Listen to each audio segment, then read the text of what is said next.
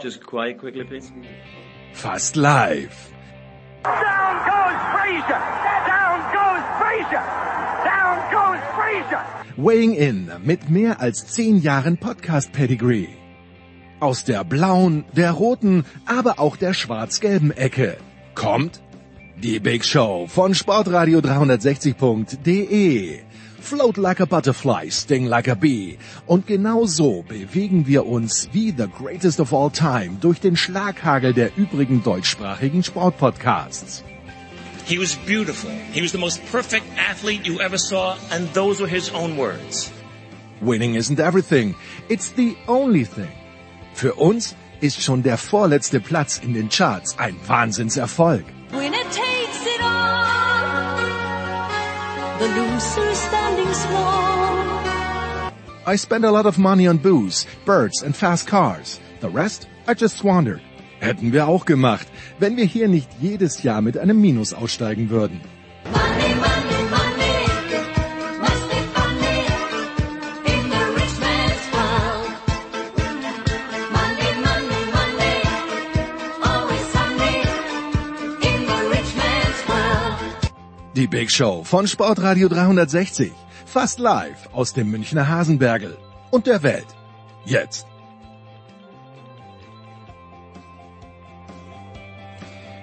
Okay, Boys and Girls. Big Show 634 geht gleich los, aber jetzt schon, Achtung, Hinweis, schwieriger, wichtiger Hinweis. Es wird in diesem Jahr das letzte Mal, ich schwör's, das allerletzte Mal ein Sportradar 360 Jahresmagazin geben. Es ist selten ein Weihnachtsgeschenk besser geeignet gewesen als dieses Jahresheft. Was für euch bedeutet, nachdem ihr alle viele Verwandten habt, wie ich hoffe, und gleich mehr als eins zu bestellen. Viele, wenn nicht sogar alle, aber viele derjenigen, die ihr in den Shows hier hört bei Sportradar 360, werden auch in diesem Heft verewigt sein. Es wird nicht nur um Sport gehen, aber natürlich hauptsächlich.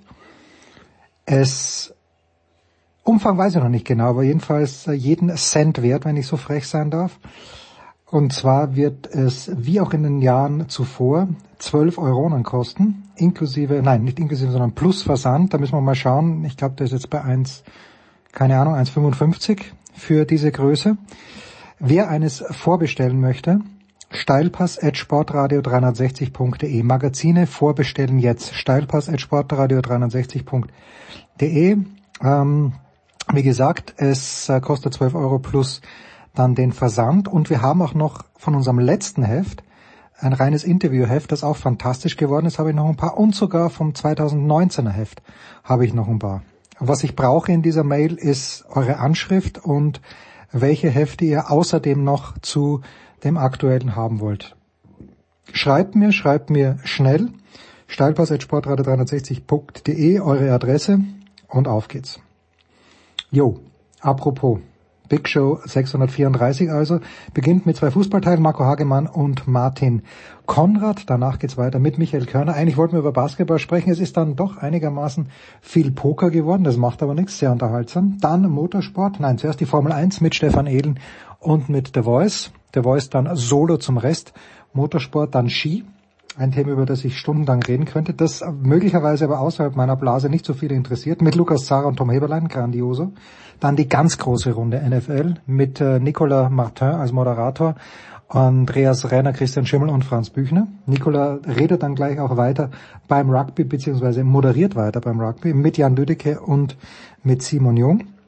Und dann noch Seb Dumitru zur National Basketball Association. Die ersten Eindrücke. Und hinten raus noch Tennis, Paul Häuser und Klaus Bellstedt. Auch und vor allem zu Paris. Bercy. Guten Morgen, Martin. Guten Morgen, Marco. Sportradio 360, die Big Show 634 geht also los mit Fußball. Ich freue mich sehr, dass Marco Hagemann mal wieder bei uns am Start ist. RTL DAZN. Guten Morgen, lieber Marco. Ich freue mich auch. Einen wunderschönen guten Morgen. Und dann ist jener Mann dabei, den ich heute Abend und heute Nachmittag treffen werde, mit dem ich heute Abend gemeinsam, aber nicht zusammen, im Liebenauer Stadion sitzen werde. Von Sky Austria, Martin Konrad. Guten Morgen, lieber Martin. Guten Morgen, lieber Jens. Hallo, Marco. Es gibt mindestens drei große Themen in der Fußballwelt, die wir heute zwingend ansprechen müssen. Das ist die Wahl von Lionel Messi zum Weltfußballer des Jahres. Das ist die wahrscheinliche Kür von Saudi-Arabien zur Austragungsstätte der Fußball-WM 2034. Aber Martin, das ist auch der Umstand, dass der SK Buntegammer Sturm Graz nicht ohne Niederlage österreichischer Meister werden wird. Wie konnte das passieren, Martin? Ja, ich durfte ja dieses Spiel kommentieren am Sonntag gegen die Austria aus Wien. Ich glaube einfach, dass der Donnerstag mit dem Europa-League-Spiel gegen Atalanta Bergamo alles herausgeholt hat und man muss schon auch der Fairness halber sagen, die Austria hat mit dem ersten Angriff nach einer Viertelstunde das 1:0 erzielt und hat sich dann vor allem darauf beschränkt, das Tor sauber zu halten, was ja am Ende auch gelungen ist. Und Sturm hat in der ersten Hälfte auch Spielpech, Aluminiumtreffer, Elfmeter vergeben. Und außerdem noch 2, 3 Top-Möglichkeiten, wo der ehemalige deutsche U21-Torhüter Früchtl für die Wiener Austria hervorragend gehalten hat. Also da ist alles zusammengekommen, dann auch in der zweiten Spielhälfte eine gewisse mentale Müdigkeit und ich meine, solche Tage gibt's, das gibt's überall, bei jedem Top-Club, auch bei Champions-League-Mannschaften, insofern kein Beinbruch. Sturm Graz ist weiterhin Tabellenführer und dass man nicht 32 Mal ungeschlagen bleibt in der gesamten Saison, das hast du ja selbst schon angesprochen. Ja, das war auch so nicht so. War jetzt auch nicht ganz ernst gemeint. Ich habe das nur aus der Weite gesehen. Marco, hast du noch du bist ja früher, wenn ich mich erinnern kann, öfter mal in Innsbruck zu Gast gewesen. Gibt's noch eine Beziehung, Marco, von dir zum österreichischen Fußball? Ich musste, will ich ehrlich sein, gar nicht mehr so ausgeprägt wie vielleicht vor einigen Jahren, als ich dann doch einige Mal in Innsbruck war. Ich kriege natürlich immer noch mit, was da so, also nicht, was da passiert, sondern man guckt sich mal so Tabellenstände an oder man sieht natürlich auch in der Champions League Salzburg spielen, aber dass ich jetzt wirklich jede Woche mir so einzelne Berichte durchlese, wer wie wo gespielt hat, das ist tatsächlich jetzt ein bisschen dünner geworden. Mehr Culpa, aber es gibt auch so andere Ligen, ja, die auch durchaus spannend sind. Und da ist dann irgendwann ist dann mal der Zeitfaktor ein ganz großer. Und der Tag hat dann auch nur 24 Stunden. Also es ist ein bisschen weniger geworden, aber es gibt tatsächlich Planungen, eventuell einfach privat wieder nach Innsbruck. Ja. Und zwar vielleicht bei Silvester. So. Das ist so. Also die Beziehungen zu Innsbruck sind natürlich weiterhin vorhanden. Die sind nicht abgebrochen. Tja, da gehen wir mal dann off-air drauf ein, wie diese bestehen. Ich habe ein Erlebnis natürlich in meiner Zeit in Deutschland, wohne schon lange in Deutschland, Marco, und wenn ich Vestenbergs Kreuz höre, dann denke ich immer, okay, da war doch was. Und ich konnte das damals irgendwie nicht so richtig einordnen, weil ich eben noch nicht so lange in Deutschland gelebt habe. Und ich weiß jetzt nicht, wie ich dieses Ausscheiden der Bayern gestern Abend im Pokal, wie muss man das einordnen? Ja, ist das ein Ausrutscher, der eben passieren kann? Ich glaube, es waren 13:3 Torschüsse für die Bayern und natürlich komplett unverdient und glücklich, dass Saarbrücken da weitergekommen ist. Aber wie muss man das jetzt, wie ordnest du das ein? Also erstmal finde ich, so grundsätzlich gesagt, finde ich es einfach mal, es hat die Bayern getroffen, aber es hätte auch, keine Ahnung, irgendeinen anderen Erstligisten, namhaften Erstligisten auch mal treffen können. Ich will das mal so ein bisschen allgemeiner formulieren. Ich finde es einfach mal wieder sehr erfreulich, erfrischend, dass wir mal so eine, ja, man muss ja schon sagen, das ist ja eine Pokalsensation, wenn ein Drittligist, der auf Tabellenplatz 15 steht, in dem Fall einen Rekordmeister raushaut. Das haben wir in den vergangenen Jahren ja gar nicht mehr so häufig gesehen, wie vielleicht, keine Ahnung, in den 80er, 90er Jahren oder so, weil die Clubs aus der ersten Liga, allen voran Bayern München, Borussia Dortmund etc., auch RB Leipzig, ich meine, wir haben jetzt den Pokal ja auch zweimal gewonnen, diesen Wettbewerb total seriös angenommen haben und seriös spielen. Diese Pokalüberraschungen, so, ne, also der Kleine bringt den Großen, das gab's ja gar nicht mehr so. Also deswegen diese Binse von wegen der Pokal hat seine eigenen Gesetze und so weiter, ja, den gab's ja gar nicht mehr, quasi, gefühlt. Und jetzt haben wir gestern mal wieder sowas erlebt und ich finde es erstmal auf den ersten Blick sehr erfrischend, dass es so passiert ist. Dass es den FC Bayern gestern getroffen hat, das muss man einfach so sagen, für den FC Bayern einfach eine komplette Blamage. Denn in den vergangenen Jahren war es ja auch so, dass die früh rausgegangen sind. Sowohl in Holstein-Kiel, wo es ja so geschneit hat damals da, mit widrigsten Verhältnissen. Vergangene Saison war das vergangene Saison Viertelfinale gegen Freiburg, und jetzt passiert in Saarbrücken. Da gibt's gar keine Ausreden. Also das ist einfach so, das ist vielleicht auch ein Sinnbild dessen, was die Bayern hier und da auch gespielt haben. Wenn man sich die Spiele mal alle so vergegenwärtigt, sie haben es kaum mal geschafft, über 90 Minuten wirklich konstant, vernünftigen, guten Fußball zu spielen. Das muss man einfach mal so sehen. Und das, was sie gestern da gezeigt haben, das war wieder so sinnbildlich dafür, egal wie der Platz da ist und egal wie der Drittligist läuferisch dagegen gehalten hat, das ist einfach für sie weit weg vom eigenen Anspruch. In den vergangenen Jahren häufig früh rausgeflogen. Das ist einfach im Moment so ein bisschen FC Bayern-like, wie sie gerade so auftreten unter Thomas Tuchel. Wir haben schon so viele Spiele gesehen, wo es immer so ein bisschen lätschert war, wo es so nicht so rund lief, wie sie es eigentlich vorgestellt haben. Und du darfst da einfach als FC Bayern nicht rausgehen in Saarbrücken, gerade wenn du die eigenen Ziele auch so gesetzt hast, wie du die gesetzt hast. Und das für mich unbegreiflich, wie auch einige, gerade so in der ersten Hälfte, aufgetreten sind, auch überraschend übrigens auch aufgetreten sind, wie Leroy Sané, der eigentlich in bestechender Verfassung ist. Das wirkte als ein bisschen träge. Ich will nicht von lustlos sprechen, also das will ich ihm gar nicht absprechen, dass er da keine Lust hatte. Aber das ist, also für mich, da fehlen mir die Worte, dass der FC Bayern da das so aus der Hand gegeben hat. Und allen voran muss er sich selbst in die Nase fassen, dass man in Saarbrücken nochmal beim Tabellen 15., der nicht gut reingekommen ist in die Saison, da rausgeflogen ist. Und das vor dem großen Spiel am Samstag in Dortmund. Das ist schon sehr bedenklich, wie die Bayern da gespielt haben. Ja.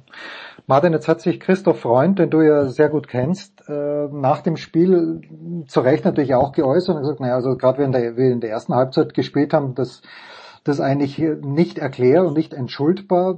Denkst du denn, wie lange wird es denn dauern, bis Christoph Freund, der ja dann doch aus Österreich kommt, bei den Bayern irgendwie ein Standing auch hat und das Standing eben nicht nur hat, weil er im Organisationsbaum dort vermerkt ist als Sportdirektor, sondern einfach auch ein Standing hat, wo die Spieler so eine Wortmeldung von ihm dann tatsächlich ernst nehmen? Ja, das würde ich Ihnen wünschen, denn Christoph ist kein Lautsprecher, das unterscheidet ihn vielleicht von anderen in seiner Position. Aber natürlich ist es auch für ihn insgesamt eine Herausforderung. Du kommst zu einem der besten, wichtigsten Fußballvereine der Welt und hast natürlich nicht auf diesem Niveau selbst gespielt und auch davor nicht auf diesem Niveau bei einem anderen Club Leistung bringen dürfen. Seine Vita ist bekannt und deswegen ist er ja auch verpflichtet worden. Die Frage ist natürlich, ich glaube, du brauchst jetzt auch nicht einen Sportdirektor, der einem Leroy Sané, weil eben angesprochen, oder anderen sagt, was sie zu tun haben. Ich glaube, das sollte auch jeder selbst wissen, was hier an Chancen getan wurde, beziehungsweise dass es eben ein Spiel gegen einen Drittligisten ist, wo es eben keine Entschuldigung gibt. Da muss man einfach drüber kommen. Und wenn die Bayern das geschafft hätten, auch mit einem Arbeitssieg, wie wir immer sagen, dann würde man heute oder morgen schon nicht mehr so wirklich drüber sprechen, weil eigentlich ja dann der Samstag wieder wichtig ist. Also insofern, da gibt es auch keine Entschuldigung. Das sind eben Pflichtaufgaben, die nicht erfüllt wurden und die aber auch zeigen, worin im Moment eben die Probleme bei den Bayern bestehen. Das hat nicht nur mit der Kaderdichte zu tun, sondern möglicherweise auch mit dem ein oder anderen Charakter. Und das ist natürlich der Trainer vor allem in meiner Sicht gefordert. Also um auf Christoph Freund zurückzukommen, ich glaube, seine Rolle habe ich auch schon öfter in diesem Rahmen und auch bei dir gesagt, kann man wahrscheinlich auch erst besser beurteilen im Laufe des kommenden Jahres, wenn es Transferperioden gibt, wenn es möglicherweise auch die ein oder andere personelle Veränderung gibt auf dem Spielersektor. Und das ist ja der Wunsch von Hoeneß und Rummenigge gewesen. Und deswegen ist er ja auch verpflichtet worden. Also das wird auch spannend sein im Übrigen, da muss man auch noch abwarten, gibt es die Position des Sportvorstands, wird sie mit Eberl besetzt oder mit jemand anderem. Also da sind ja auch noch andere Personalien, die da auch Thema sind.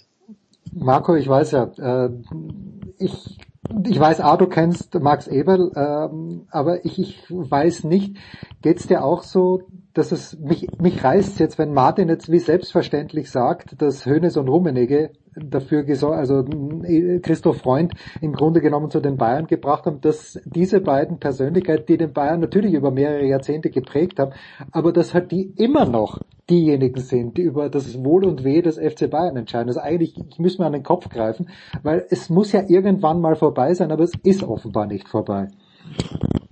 Absolut. Also Sie haben es mit Oliver Kahn, dann auch natürlich auch mit, auch wenn er eine andere Position inne hatte, als jetzt Rummenigge oder Hoeneß, Hasan Salihamidzic, versucht, eine gewisse Transformation hinzubekommen. Aber du musst auch, wenn du wirklich davon überzeugt bist und du willst es auch, dass du den FC Bayern in vernünftige andere Hände gibst, dann musst du auch dafür bereit sein. Und ich glaube, dass gerade im Hintergrund wirbelnd Karl-Heinz Rummenigge und allen voran Uli Hoeneß einfach nicht dafür bereit sind, loszulassen, sich einfach auf die Tribüne zu setzen, sich die Spiele des FC Bayern anzugucken und zu sagen, so, wir haben nach bestem Gewissen diesen Verein weitergegeben an die Personalien XY, wer das auch jetzt immer sein mag. Das haben sie nicht geschafft, das muss man ganz klar sagen. Und da gebe ich natürlich voll recht, irgendwann muss ja dieser Zeitpunkt da sein. Wir hoffen ja alle noch, dass Karl-Heinz Rummenigge und Uli Hoeneß am besten 100 Jahre alt werden. Natürlich. Dass sie bei bester Gesundheit bleiben, ist ja gar keine Frage. Aber irgendwann eben diese Geschäfte aus der Hand geben, weil irgendwann wird es auch so sein, dass der Bayern existiert, wenn denn mal in hoffentlich vielen, vielen Jahren Karl-Heinz Rummenigge und Uli Hoeneß nicht mehr sind. Dann muss der FC Bayern auch weiter existieren. Aber dieses Loslassen, also das erinnert mich ja schon fast wie an Mütter oder Väter, die ihre Kinder irgendwann nicht loslassen können und nicht außer Haus gehen lassen können und ein bisschen Abstand nehmen können und sagen können, so, jetzt lebt mal euer Leben, ihr seid ja mal selbst dafür verantwortlich.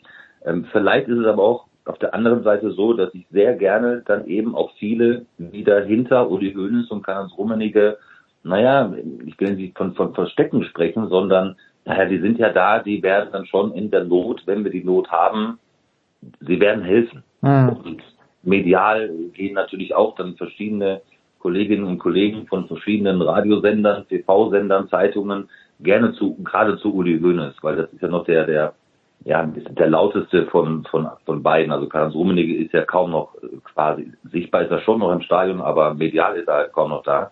Das ist ja schon, die treibende Kraft ist ja schon Uli Hoeneß. Also es gibt zwei Seiten. Aber nochmal, bei all den Verdiensten und wie sie den FC Bayern groß gemacht haben, ich bleib dabei. Irgendwann musst du auch versuchen, loszulassen und andere schwimmen zu lassen. Dass sie damit lernen, umzugehen, einen großen Verein zu führen. Ja, ich wollte nur sagen, Marco, ich finde das jetzt ja auch super verglichen mit Vätern, Müttern, auch mit Familienunternehmen, wo der Patriarch dann nicht an die nächste Generation übergeben möchte. So hat man ja den Eindruck. Bin ich schon bei euch. Ich möchte aber nur ins Feld treffen zwei Dinge. Zum einen, Sie haben eben vielleicht schon loslassen wollen mit Oliver Kahn und haben festgestellt, dass Ihre Nachfolgegeneration nicht so entspricht, wie sie sich gerne vorgestellt hätten und deshalb auch, wir wissen es ja, die Reißleine gezogen und sind jetzt vielleicht auch selbst wieder in der Erziehung oder in der Verantwortung und glauben, sie müssen jetzt eben wieder eingreifen, um vielleicht eine bessere Lösung zu finden. Das ist das eine. Und das zweite ist, wir können natürlich auch den Vergleich ziehen mit anderen Top-Clubs. Dort ist es eine ganz andere Situation. Dort gibt es eben dann einen Eigentümer aus dem Nahen Osten oder aus den USA und die stellen halt dann, sage ich einmal, CEOs an, ja, die zum Fußball auch nicht diesen intensiven Bezug haben. Das heißt, das ist ja die andere extreme Variante. Jetzt ist die Frage, was ist eigentlich das Bessere? Ja, absolut. Aber ich meine, deswegen sitzt ja eben noch der eine oder andere im Aufsichtsrat, ne, um genau solche Entscheidungen dann auch zu treffen, beziehungsweise irgendwann mit dem Daumen zu senken und zu sagen, so Oliver Kahn in dem Beispiel, hat halt vielleicht dann doch noch nicht so die Fähigkeiten, die wir uns vorgestellt haben. Aber wann ist das denn der Fall? Ich glaube, dass du ja auch und Uli Hoeneß und Karl-Heinz Rummenigge haben während ihrer Karriere, ich habe ja eben gesagt, bei all ihren Verdiensten auch Fehler gemacht. Das muss man ja auch sagen. Also sind ja mussten ja auch irgendwie lernen. Und das müssen, glaube ich, auch dann auch Neue tun dürfen. Sie müssen auch Fehler machen dürfen. und nicht bei dem ersten Fehler oder zweiten Fehler, oder vielleicht ist der Charakter nicht so dementsprechend, wie sie sich das vorstellen, kannst du ja auch nicht so schnell immer dann den Daumen senken und sagen, das könnte vielleicht dem Verein FC Bayern nicht gut tun. Also ja, es ist natürlich eine schwierige Geschichte, aber ich bin wirklich fest davon überzeugt. Ich glaube, das ganz große Problem ist wirklich, sie wollen vielleicht gedanklich loslassen, sie würden es ganz gerne, ein bisschen mehr Zeit mit der Familie zu verbringen und ab und zu mal ins Stadion zu gehen. Aber ich glaube, dass gerade Uli Hoeneß es nicht kann. Ja, also dazu vielleicht abschließend noch ein Wort, bevor wir eine Pause machen, über den BVB dann auch sprechen, weil Samstagabend 18:30 Uhr. Aber Martin, bei mir ist es jetzt so angekommen, dass Uli Hoeneß ja eigentlich Oliver Kahn hinterhergerufen hat, dass er zu faul ist. Dass er nicht alles investiert hat, was er investiert hat. Ja, also da war diese Geschichte und das finde ich, ja, ich weiß nicht, ist Oliver Kahn, nicht, dass er noch arbeiten müsste, er hat genug Geld verdient, aber ist Oliver Kahn jetzt auch ein kleines bisschen verbrannt oder wird sich das irgendwie auch in den nächsten Monaten, Jahren, wird das im Sande verlaufen? Dieses Diktum von Uli Hoeneß, eigentlich hätte man schon erwartet, dass er ein bisschen mehr arbeitet.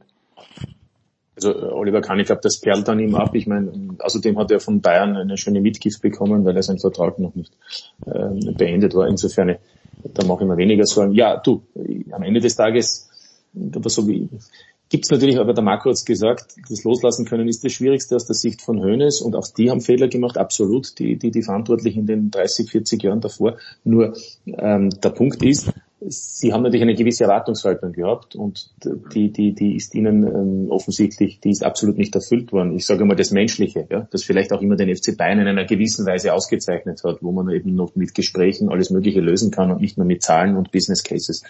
Und ich glaube, so habe ich den Eindruck gehabt, aber ich bin dann auch nicht, ich lebe ja nicht in München und habe nicht jeden Tag an der Sebener Straße etwas zu tun gehabt, um festzustellen, aber das hat man eben gehört, dass im Kahn da nicht so greifbar war. So, wenn man das nicht möchte, und es gibt, wie es der Marco gesagt hat, einen Aufsichtsrat, der das verändern will, dann wird das verändern. Das ist in jeder Firma so.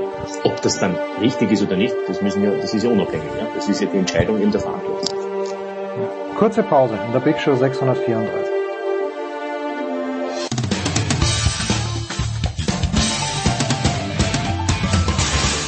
Hallo, hier ist die ehemalige Biathletin Kadi Wilhelm und ihr hört Sportradio 360.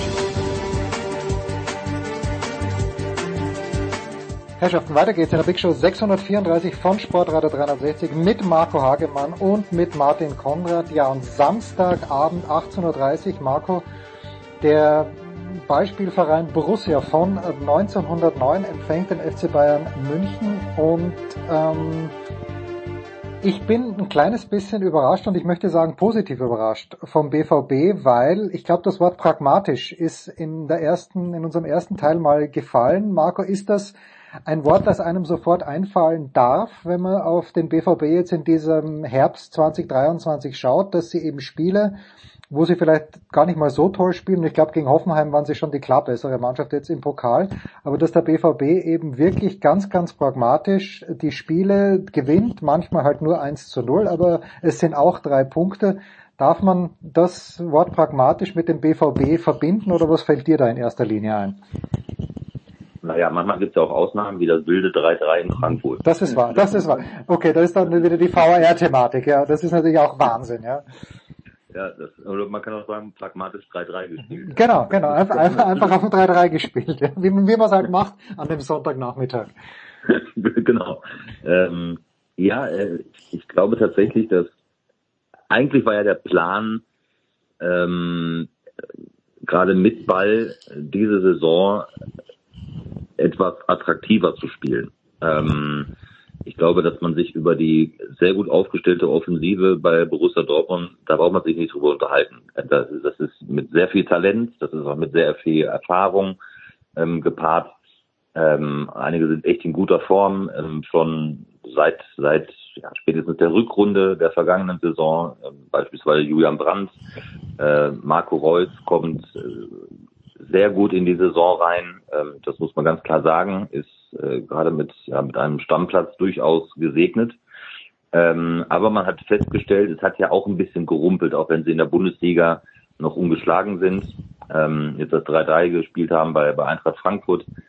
Aber so ganz überzeugt war man von den Auftritten so als neutraler Beobachter jetzt nicht wirklich. Und man hat schon so ein bisschen ein Umdenken eingeläutet, erst einmal, weil man festgestellt hat, so richtig in der Balance ist das noch nicht so gewesen an den ersten Spieltagen.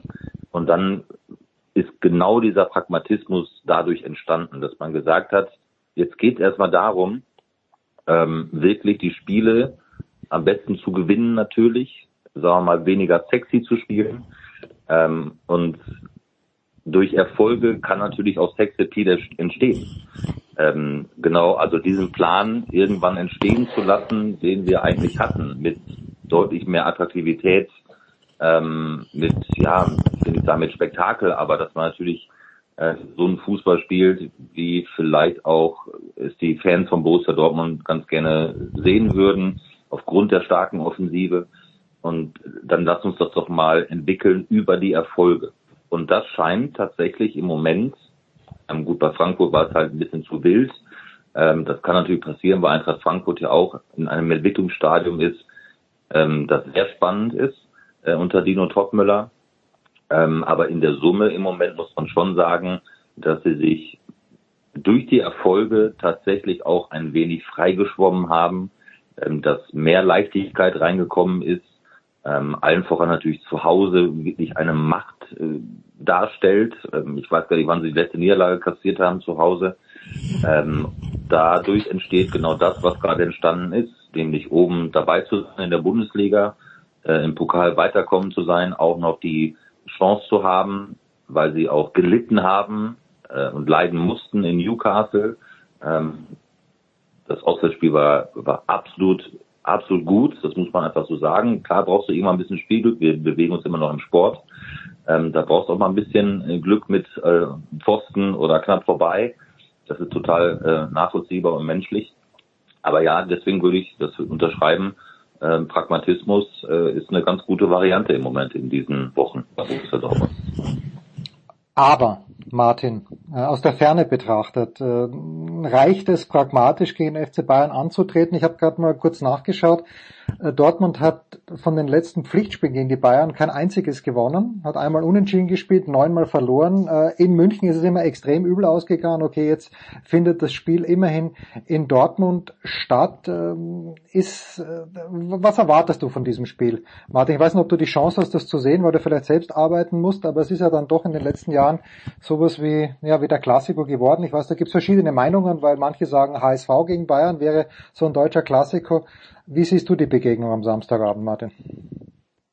Ja, also Klassiko ist in Spanien und in Deutschland ist es Dortmund gegen Bayern. Wollen wir das so festhalten? Ja. Das ist ja dann auch immer natürlich eine Frage der Qualitäten der Liga und so weiter und so fort. Aber deine gesamt aufgeführten Statistiken, wie ein Schweiß in die Tonne, ja. Was interessiert die Spieler, wie einen Sabitzer, um einen Beispiel zu nehmen, was da früher war? Er war nie dabei, ja. Ja, stimmt, ja. Und genauso, wie du sagst, also von dem her, also ich glaube, man muss einfach schauen, wie ist die aktuelle Situation. Und eingangs haben wir gesprochen über ein Spiel gestern von Bayern München in Saarbrücken, einem Ausscheiden gegen einen Drittligisten in der zweiten DFB-Pokalrunde und jetzt kommt's, zusehends Truppe Personalsorgen. Ja?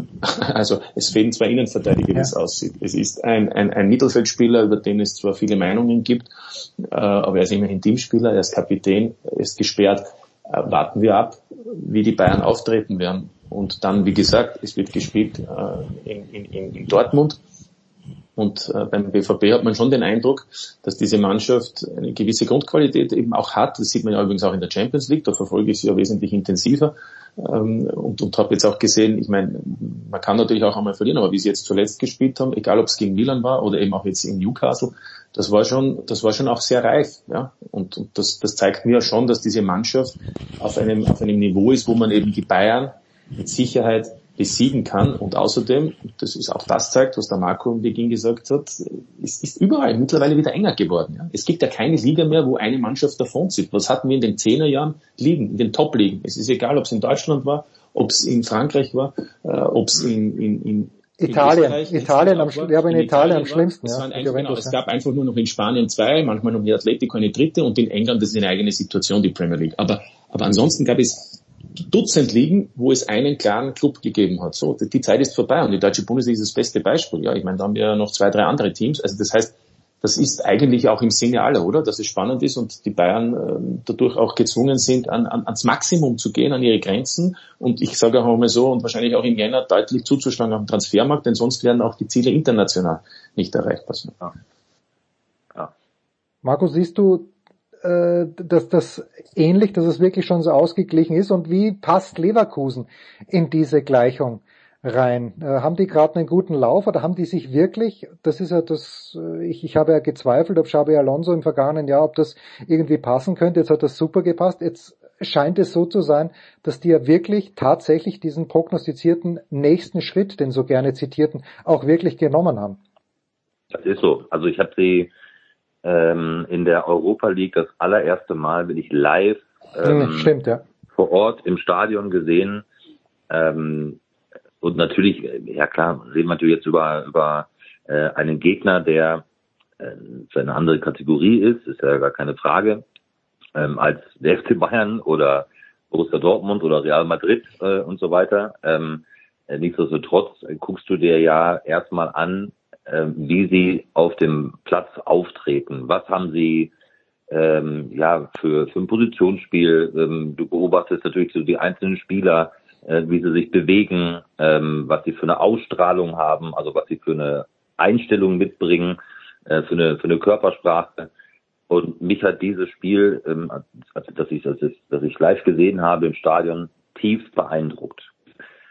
Und so spielen sie im Moment. Der Konkurrenzkampf ist enorm bei Bayer Leverkusen, weil sie fast gar keine Verletzten haben. Also ich glaube, Arthur fehlt und Fonso Mensah. Das war's dann aber auch schon. Jetzt ist Patrick Schick leider Gottes wieder dazugekommen mit muskulären Problemen im Training, die aufgebrochen sind. Also ist echt, der Junge tut mir echt leid, der sich da über ein Jahr lang oder ein knappes Jahr lang mit Adduktorenproblemen rumgeschlagen hat, jetzt ein Comeback gefeiert hat und jetzt wieder ausfällt für 2, 3 Wochen, so wie ich es gehört habe.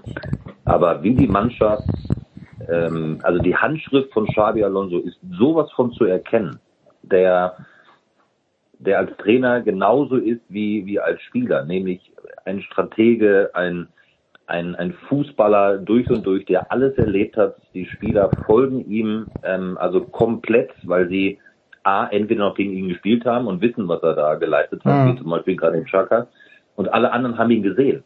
Also es ist ja keiner, der irgendwie anno dazu mal gespielt hat, sondern ja, die wissen schon, okay, der hat ja schon Champions League gespielt, ja genau, der hat auch ein paar Titel geholt, das ist richtig. Und die sehen Xabi Alonso im Training und der macht ja mit. Also der zeigt ihnen ja auch Spielform oder wie es sein soll. Der hält diesen Druck hoch, der mag keine Selbstzufriedenheit, der ist selbst sehr bodenständig. Und wie die Mannschaft zusammengestellt ist, wie der Kader zusammengestellt ist. Und nach 10 Spieltagen kann man das irgendwann mal sagen. Also nicht nach 2, da bin ich auch mal ein bisschen vorsichtig, aber nach inzwischen 10 Spieltagen in der Bundesliga und in der Europa League 3 und jetzt im Pokal 2, dass nicht immer alles aus einem Guss läuft, ist auch klar. Da bin ich wieder bei, wir reden über Sport. Dann ist auch mal Tagesform vielleicht nicht ganz so, nicht so ausgeprägt wie vielleicht an manchen anderen Tagen. Wir kennen das vielleicht auch, wenn wir auf dem, keine Ahnung, Fußballplatz, Paddelplatz, Tennisplatz, Badmintonplatz stehen. Da fragt man sich auch manchmal, warum ist das nicht so wie gestern.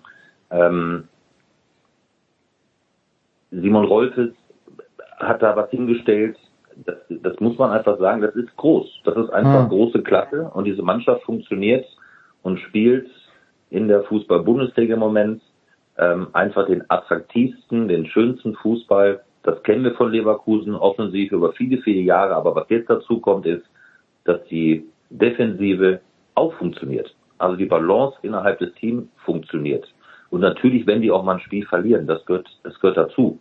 Es sei denn, sie bringen sowas wie Arsenal damals, als die Saison ungeschlagen beendet haben. Das glaube ich jetzt weniger, weil aus der Afrika Cup kommt und so weiter. Da kann immer was passieren. Wir haben ja keine Glaskugel. Aber Stand jetzt ist das tief beeindruckend. Und ja, mit diesem Kader, mit diesem Trainer, mit dieser Form aktuell, gehören sie da oben rein und werden auch sicherlich in dieser Verfassung ganz klares Wort um die Meisterschaft mitsprechen. Ja, Samstag in Hoffenheim um 15:30 Uhr. Hoffenheim ja auswärts ganz, ganz stark, zumindest in der Bundesliga. Zu Hause not so much. Martin, I let you go on this one. Wir sehen uns heute Abend also im Grazer Stadion. Der GAK ist die Heimmannschaft. Du bist ein in der Wolle gefärbter GAKler, heute aber natürlich höchst objektiv im Stadion. Wie kommst du darauf? Ja, weil du beim GAK gespielt hast. Deshalb komme ich drauf. Ja, also ja, aber das ist ja vor 30 Jahren. Natürlich, jeder von uns musste ja mal irgendwann mit dieser faszinierenden Sportart in Verbindung gebracht werden. Ja. Und dann hat man natürlich, genau. Aber das heißt ja nicht, also wenn ich am Mikrofon bin, schon gar nicht. Aber nein, das ist so, nein, um Gottes Willen. Ja. Das ist, ich erwarte mir eigentlich immer oder freue mich immer über ein gutes Fußballspiel. Ich ärgere mich eher, wenn das Spiel dann irgendwie, ja, so gar nicht und zwar, da meine ich nicht, dass meine Mannschaft gewinnt, sondern da geht es eher darum, dass ich ein schönes Fußballspiel sehe. Und ich ärgere mich eher darüber, wenn ich ein Fußballspiel sehe. Und es ist egal, ob es die deutsche Nationalmannschaft ist, ob es ein Champions-League-Spiel ist. Das ist doch immer, es geht ja doch darum, dass wir uns freuen über dieses tolle Spiel und nicht, und eher ärgern, wenn es mühsam ist. Also deswegen bin ich da ziemlich mittlerweile abgebrüht und unter uns. Wenn der Bundesligist den Zweitligisten nicht besiegt, dann sind wir wieder dort, wo wir bei Bayern München waren. Dann ist der Bundesligist schuld und nicht der andere. Das ist wahr. Aber jetzt deine persönliche Erwartung für heute Abend. Ich erwarte mir, also ich weiß nicht, wer gewinnt, aber ich erwarte mir ein 1-0. Ich glaube nicht, dass es spielt der GAK eben zu Hause gegen Sturm Graz, eben in Graz-Liebenau, wo Sturm sowieso seine Spiele austrägt. Aber Martin, ich glaube nicht, das sagt meine Glaskugel, und die ist nicht besonders milchig. Wir sehen heute Abend nur ein Tor. Kannst du mir Hoffnung auf mehr machen? Aber das kann schon sein. Denn es gab ja dieses Duell auch im Vorjahr in der zweiten Pokalrunde, dieses Grazer Derby, und das wird es vielleicht in der nächsten Saison öfter geben, wenn der GAK als Tabellenführer der zweiten Liga auch wieder in die Bundesliga zurückkehrt. Aber der Punkt ist, der GAK ist ja mittlerweile eine andere Mannschaft. Das im Vorjahr das war zum Beispiel so ein Spiel, da ärgere ich mich, weil wenn eine Mannschaft nur darauf bemüht ist, den Ball aus dem eigenen Strafraum hinauszuschießen, dann ist das eigentlich, ja, es ist eine Möglichkeit, erfolgreich zu sein. José Mourinho hat es immer wieder gezeigt. Jetzt übertrieben formuliert, natürlich auch mit viel mehr Qualität, die er dann noch in der Mannschaft gehabt hat bei seinen Vereinen. Aber ich will damit nur sagen, da habe ich mich eher geärgert, weil das kein schönes Spiel war. Heute gehe ich von einem besseren Spiel aus, weil die Mannschaft des GAK spielerisch einfach mehr drauf hat, auch im Abschluss gefährlicher ist. Und ich glaube, dass sich diese Truppe heute auch mehr zutraut. Gleichzeitig gehe ich davon aus, dass sich mehr Räume für den SK Sturm ergeben und dadurch der Bundesligist, glaube ich, klarer durchsetzen wird. Aber was weiß man schon? Was weiß man. Martin, du kannst dich ausklinken. Mit Marco plaudere ich noch 1-2 Minuten. Ich danke, wir sehen uns später am Nachmittag. Ciao Marco. Ciao Jens. Martin. Danke Ciao. Martin. Ja, Marco, an dich eigentlich nicht rausschmeißend, aber abschließend die Frage, wo wirst du denn am Wochenende deine Dienste leisten? Und jetzt wollten wir doch eigentlich über noch Ballon d'Or sprechen und über Saudi-Arabien. Pass auf, ja, okay, das kriegen wir nicht mehr unter. Aber worüber würdest du, pass auf, Saudi-Arabien ist ja noch ein bisschen hin, aber Ballon d'Or. Ich habe überhaupt kein Problem damit, dass Messi das gewonnen hat, weil natürlich immer die Weltmeisterschaft das Wichtigste ist. Und ganz ehrlich, ja, Haaland hat viele Tore geschossen, aber wenn es nach dem besten Fußballer geht, dann ist es für mich trotz allem, und ich glaube, Kollege Buschmann hat das auch irgendwo gesagt, wenn ich jetzt eine Mannschaft um irgendjemand aufbauen müsste, rundherum ist es Kylian Mbappé, aber nachdem Messi bei der WM halt dann doch der wichtigste Spieler für Argentinien war, Argentinien Weltmeister geworden ist, kann ich mit dieser Entscheidung leben. Wie siehst du das?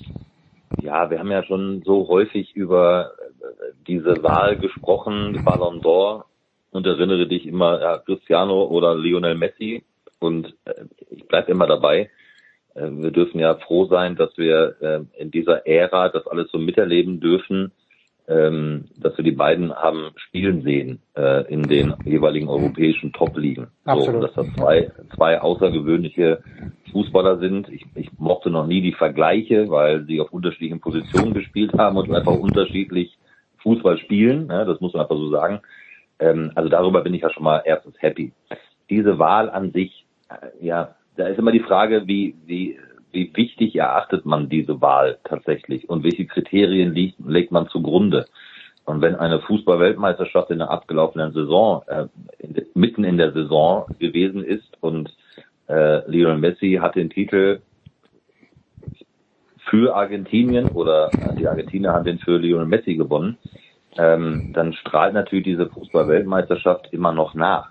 Und Lionel Messi hat sich ja dadurch auch gekrönt, ne? Also alle Argentinier sind ja quasi auch für ihn mitgelaufen und haben für ihn auch Tore geschossen bei der WM. Das war ja nicht nur Lionel Messi, und er hat einfach eine gute WM gespielt, eine sehr gute WM gespielt, und hat sich dadurch eben diesen Status dann nochmal hat den nochmal nach oben gedrillt.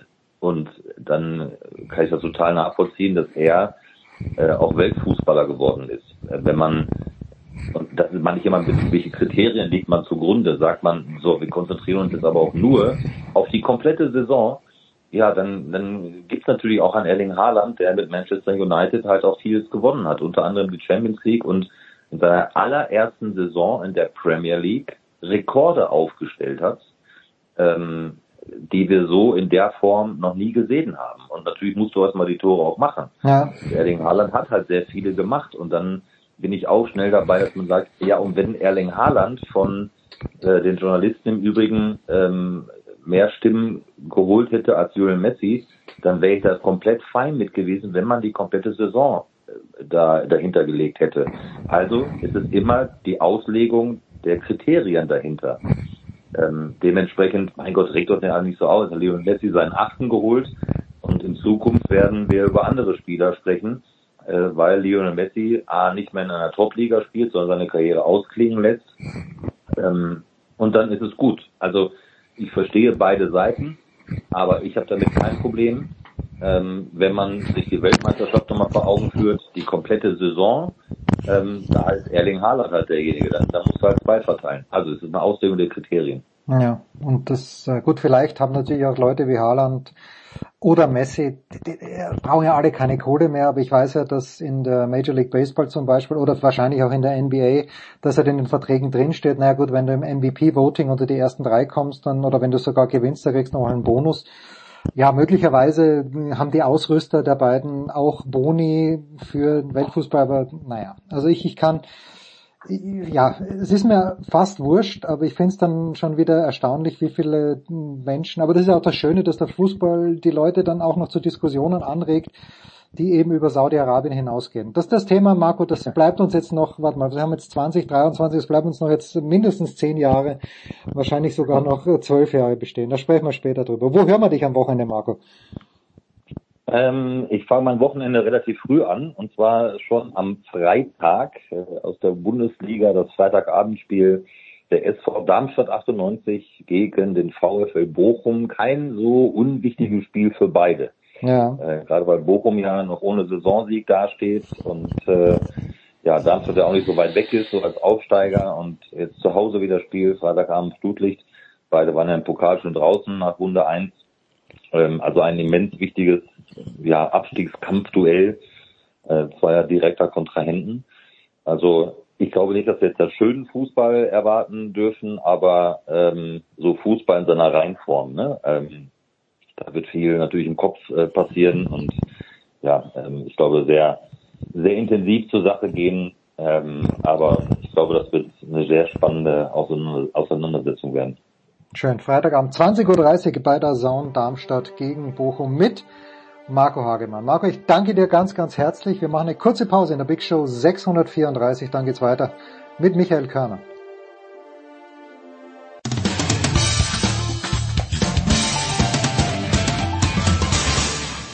Hallo Freund von Sportradio 360, hier ist der Roberto, Servus.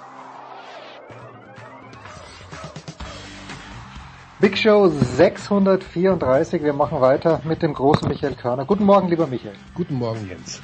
Michael, ich bin gerade in der Steiermark, habe gestern einen lieben alten Freund von mir besucht, und der sagt zu mir dann, du, ich habe vor kurzem mal wieder Poker im Fernsehen gesehen mit diesem berühmten Kommentator, den du ja kennst, und du bist wirklich der berühmteste Mensch, den ich kenne, Michael. Und dann sagt der Peter zu mir, mein Kumpel, aber er hat eines nicht verstanden.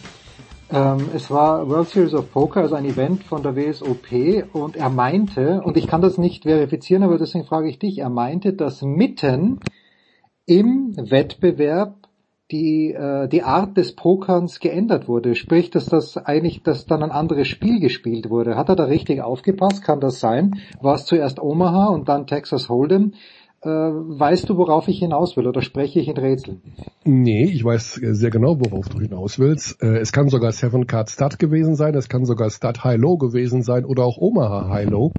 Denn wir haben einige Sendungen dabei, sehr wenige, aber die beschäftigen sich mit den unterschiedlichen Varianten. Das heißt, es gibt Turniere, da werden 9 unterschiedliche Varianten gespielt. Ach was. Ja, zum Beispiel bei der Poker Players Championship.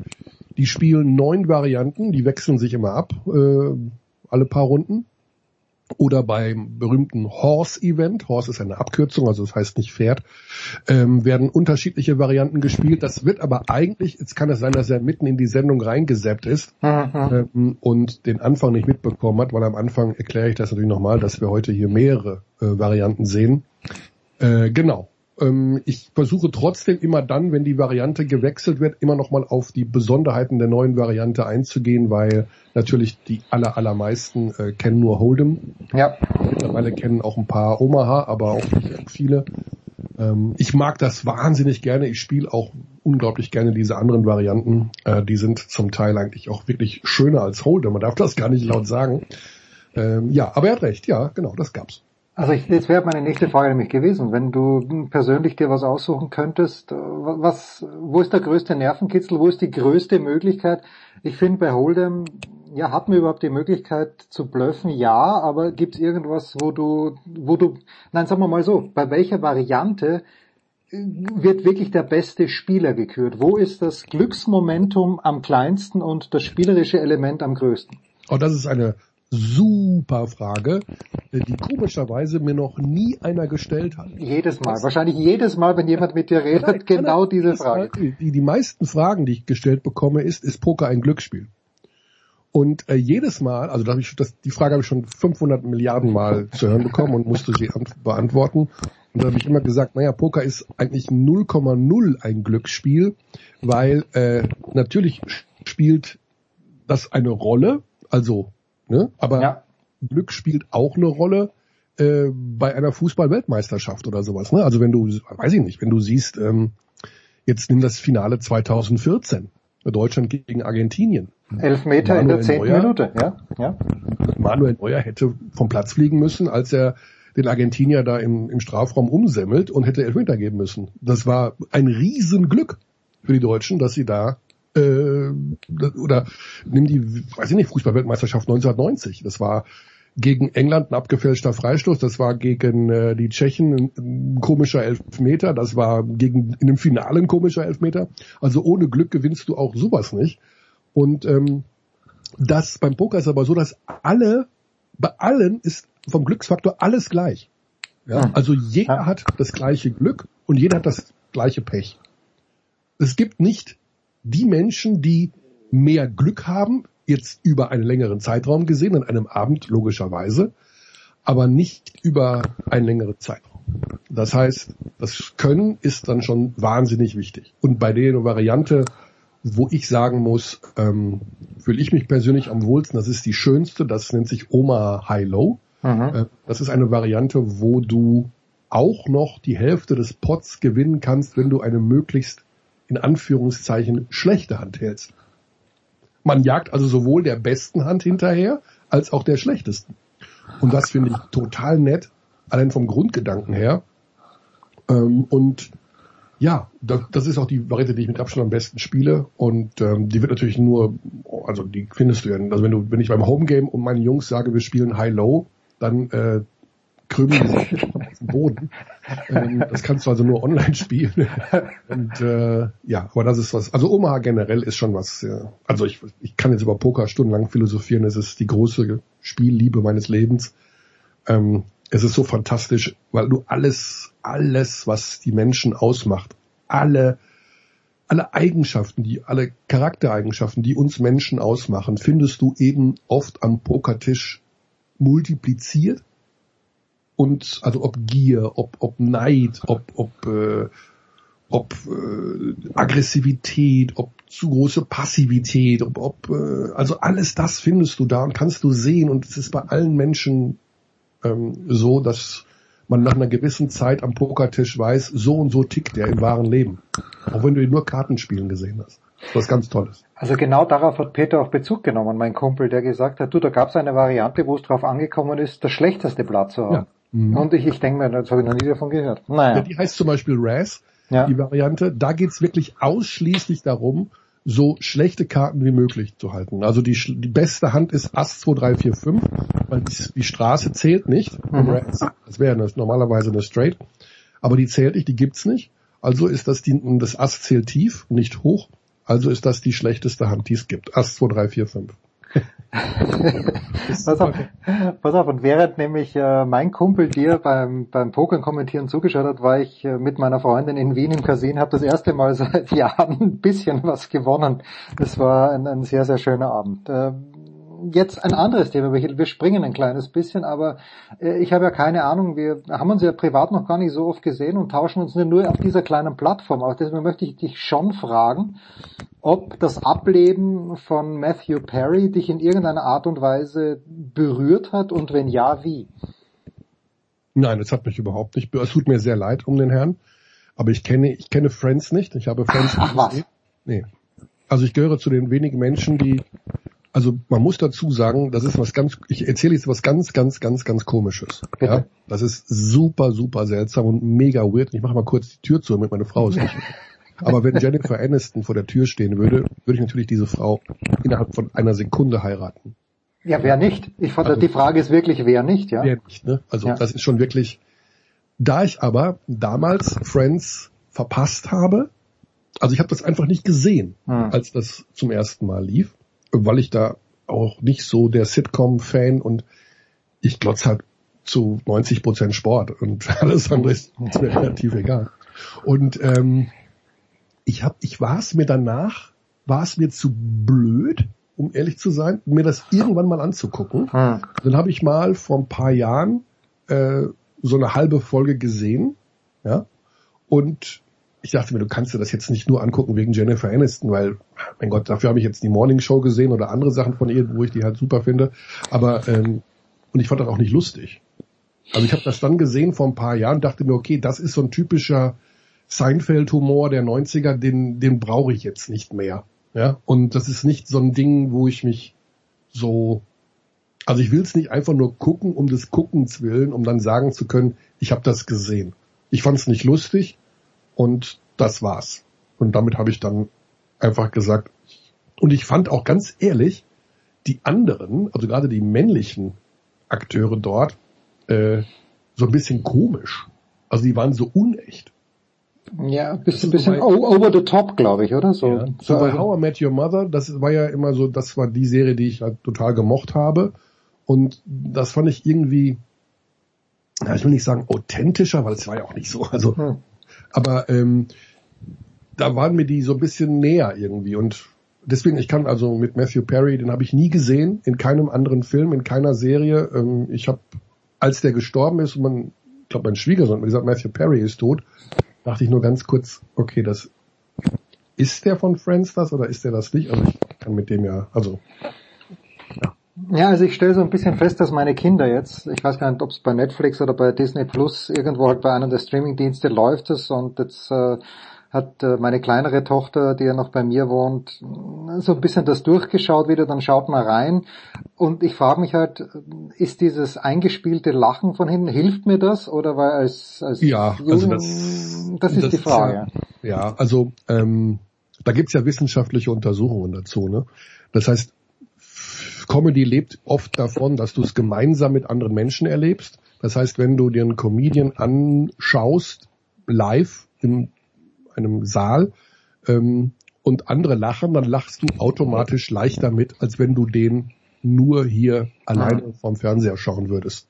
Du bist da in diesem sozialen Gefüge drin und deswegen helfen diese Lacher im Hintergrund, diese eingespielten Lacher, die ringen dir schon dann selber auch mal vor dem Fernseher ein Lächeln ab und das will man ja damit erreichen. Ja. Also das ist ein legitimer Psychotrick, um dich damit also das ist Deswegen, ich habe auch immer früher, das ist ja irgendwie albern und so, aber eigentlich ist das einfach nur ein Trick, der funktioniert und der wird einfach angewendet und ich denke, dann ist das auch in Ordnung. Tja, also die ersten Shows, nicht, dass es jemand interessieren würde, ich sag's trotzdem, die ich auch in der Zeit meines Studiums, war so eine Doppelschicht aus Bill Cosby Show, die man jetzt natürlich auch mit ganz anderen Augen anschauen muss, nach dem, was über Bill Cosby bekannt wurde. Und natürlich eine schrecklich nette Familie, also die Al Bundy-Geschichte. Ja, aber gibt's denn jetzt momentan, da wäre ich echt dankbar für einen Tipp, weil ich habe jetzt in der Zeit jetzt 3 Tage im Bett gelegen, so ein bisschen auf der Suche war nach was Lustigem und ich bin dann doch wieder bei einer John Gotti Doku gelandet. Mafia-Doku, meine alte, mein Guilty Pleasure leider. Ich liebe Mafia-Dokus.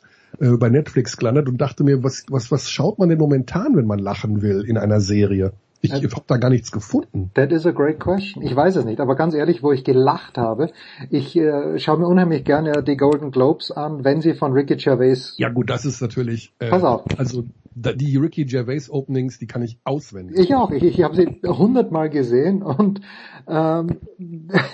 jetzt kommt Ricky Gervais in die Münchner Olympiahalle. Ich glaube am 10. Dezember. Ich habe das früh gesehen, habe mich früh um Karten also nicht beworben, sondern habe geschaut und ja, Karten noch nicht available. Jetzt habe ich vor 2 Wochen mal geschaut, ja, Karten available, die billigste, glaube ich, 242 €, die noch übrig sind. Also irgendwas in einer Dreh rum, wo ich mir denke, nee, sorry, ich würde es zwar gern sehen, aber es ist die Olympiahalle, der wird natürlich das Ganze auf Englisch machen und ich frage mich wirklich, ist die Fanbase hier so groß, dass der die Olympiahalle ausverkauft? Ja, der macht die voll. Also Ricky Gervais ist schon, der ist ja nicht nur, der ist ja wirklich gut, der ist total Mainstream-tauglich. Ja.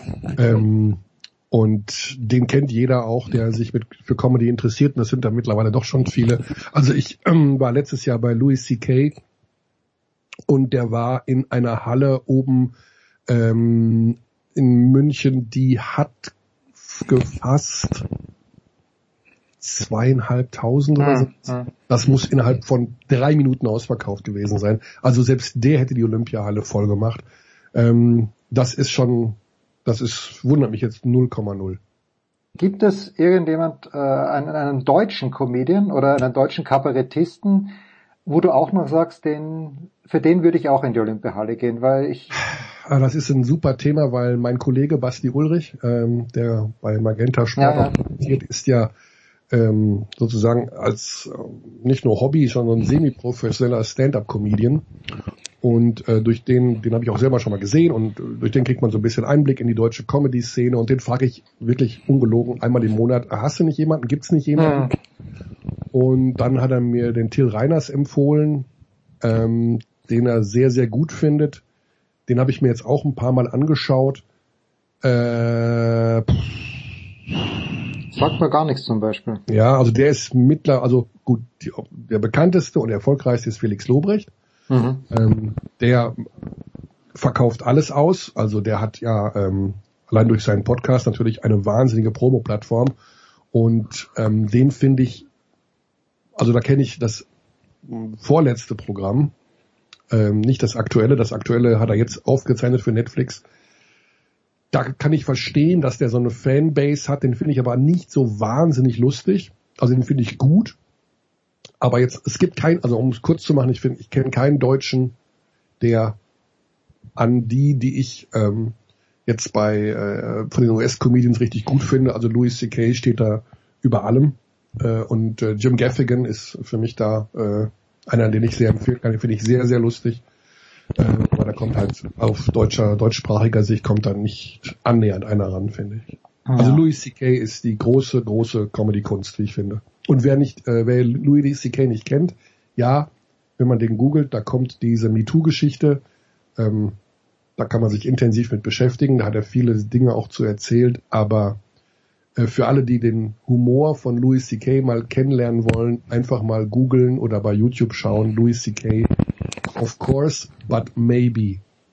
Dieses Bit ist das großartigste Bit aller Zeiten. Ich gucke es einmal die Woche. Seit 3 Jahren. So mache ich's mit der Ansprache von Josef Hader beim Deutschen Filmpreis, wie er die beste Tonregie oder das beste Musik präsentiert. Na, ich habe nur deshalb, weil du sagst Stand-Up-Comedian und Ricky Gervais auf Englisch, da musste ich nur zurückdenken, ich habe noch kein Programm von Michael Mittermeier gesehen, ich bin mir noch nicht sicher, ob ich einen sehen möchte live, aber man muss den Mittermeier schon zugute halten, wenn ich es richtig in Erinnerung habe, dass er sich getraut hat, in den USA, ich glaube es war sogar in New York City, auf Englisch, also in seiner bestenfalls zweiten Sprache als Stand-Up-Comedian sich zu versuchen. Und da sage ich, okay, das war sicherlich, für den Mittermeier wird's wurscht sein. Ich glaube, Michael Mittermeier muss nicht mehr arbeiten. Ich hoffe es für ihn, dass er nicht mehr arbeiten muss, aber das finde ich dann schon extrem mutig, dass du dich in deiner zweiten Sprache vor ein Publikum stellst, auf die Gefahr hin, dass du dich blamierst. Naja. Das kann man nicht anders sagen, das stimmt. Michael, that concludes our coverage of the German Basketball Bundesliga. Gibt's irgendetwas in kurzen Worten noch? Was ist der Aufreger dieser Tage? Worauf muss man in der Easy Credit BBL, wo jetzt 5, 6 Spiele gespielt sind? Also Ulm hat, und du warst ja in Ulm, hast netterweise mit Tobias Fenster da noch ein paar Worte gesprochen. Ulm hat gegen Ludwigsburg eine 29, fast 30 Punkte Klatsche bekommen. Worauf schaut man in der Bundesliga in kurzen Worten? Also ich würde da tatsächlich auch die beiden genannten Teams nehmen. Also Ulm schaut man eigentlich immer gerne. Gestern ein hochdramatisches Eurocup-Match noch gewonnen mit Ach und Krach nach Verlängerung. Die spielen am Sonntag gegen Bonn. Also das ist die Revanche vom letztjährigen Finale. Da würde ich sicherlich mal reinschauen. Das sind natürlich beides jetzt etwas andere Teams. Aber das ist in jedem Fall interessant. Ansonsten, ja. Haben sich die Bayern schon gefunden? Ja und nein. Also, ja, weil, aber der Kader ist halt, die spielen halt schon immer wieder ein bisschen anders, weil der Kader so groß ist und weil also man muss dazu sagen, der Unterschied zwischen BBL und Euroleague ist insane groß. Ja, okay. Das sind zwei Welten. Das kann man wirklich so sagen, wie es ist. Und ich weiß nicht, ob das eine gute Entwicklung ist. Ich weiß generell nicht, ob das eine gute Entwicklung ist im europäischen Basketball. Da können wir gerne mal 8 Sonderfolgen drüber machen. Es soll ja Dubai als Euroleague-Team etabliert werden. Wohl schon sehr, sehr bald. Und für mich persönlich ist das der Untergang des Abendlandes, sage ich so, wie es ist. Also das ist der Ausverkauf des europäischen Sports, wird vorangetrieben in einer affenartigen Geschwindigkeit. Ja, und mit den Leuten, mit denen ich spreche, das heißt mit verantwortlichen Leuten aus der BBL, die sagen zu mir, ja gut, kann man doch eh nicht aufhalten. Ja, also Kapitulation, wenn ich sage, kann man nicht irgendwie mal Fanboykott, ja, kann man doch eh nicht aufhalten. Also wenn die Kataris, die Dubais und wenn die kommen wollen, dann kommen die, dann legen die das Geld dahin, dann sind die dabei, Ende. Und dann denke ich mir, also, das kann es doch beim besten Willen nicht sein, dass wir alles über uns ergehen lassen. Das gibt's doch nicht. Also du kannst doch nicht ein Team aus Dubai in die Euroleague aufnehmen. Das ist für mich ohne Worte. Nur wegen der Kohle. Das gibt's doch nicht. Also deswegen, das hat mich so aufgeregt. Das Schlimme ist, mit den Leuten, mit denen ich drüber rede, die sagen, ja, ist halt so. Da gibt's überhaupt keine, das ist doch genau wie mit Saudi-Arabien und 2034. Das ist halt so, da ist halt die WM. Wenigstens ist das ein Land, die Fußball begeistert sind. Aber das soll ja auch irgendwann mal, soll die WM ja auch von mir aus in Saudi-Arabien sein. Das ist ja für mich, das ist überhaupt kein Problem. Nur die Art und Weise, wie das alles zustande kommt, die Art und Weise, was für Machenschaften dahinter sind, mit wem was verhandelt wird, das ist ja grauenvoll, wie sich das alles verselbstständigt hat. Also, ich denke, also ich bin da perplex, dass man das hat in der Basketballwelt jetzt, da haben sich dann so ein paar Freaks drüber unterhalten, die halt in irgendwelchen Podcasts immer über alles reden, aber das war dann irgendwie Themenpunkt 12. Was ist deine Meinung zu Dubai in die Euroleague? Ja, kann man so oder so sehen. Und ich so, ey, what? Also, kann man nur so sehen. Ja, das ist der kleine Dammbruch. Der große Dammbruch, Michael, wird dann sein, wenn Saudi-Arabien tatsächlich an der Fußball-Champions League teilnimmt. Das ist auch nur mehr, also ein Team aus Saudi-Arabien oder zwei. Auch nur eine Frage der Zeit. The Great Michael Körner, Ladies and Gents. Kurze Pause in der Big Show 634.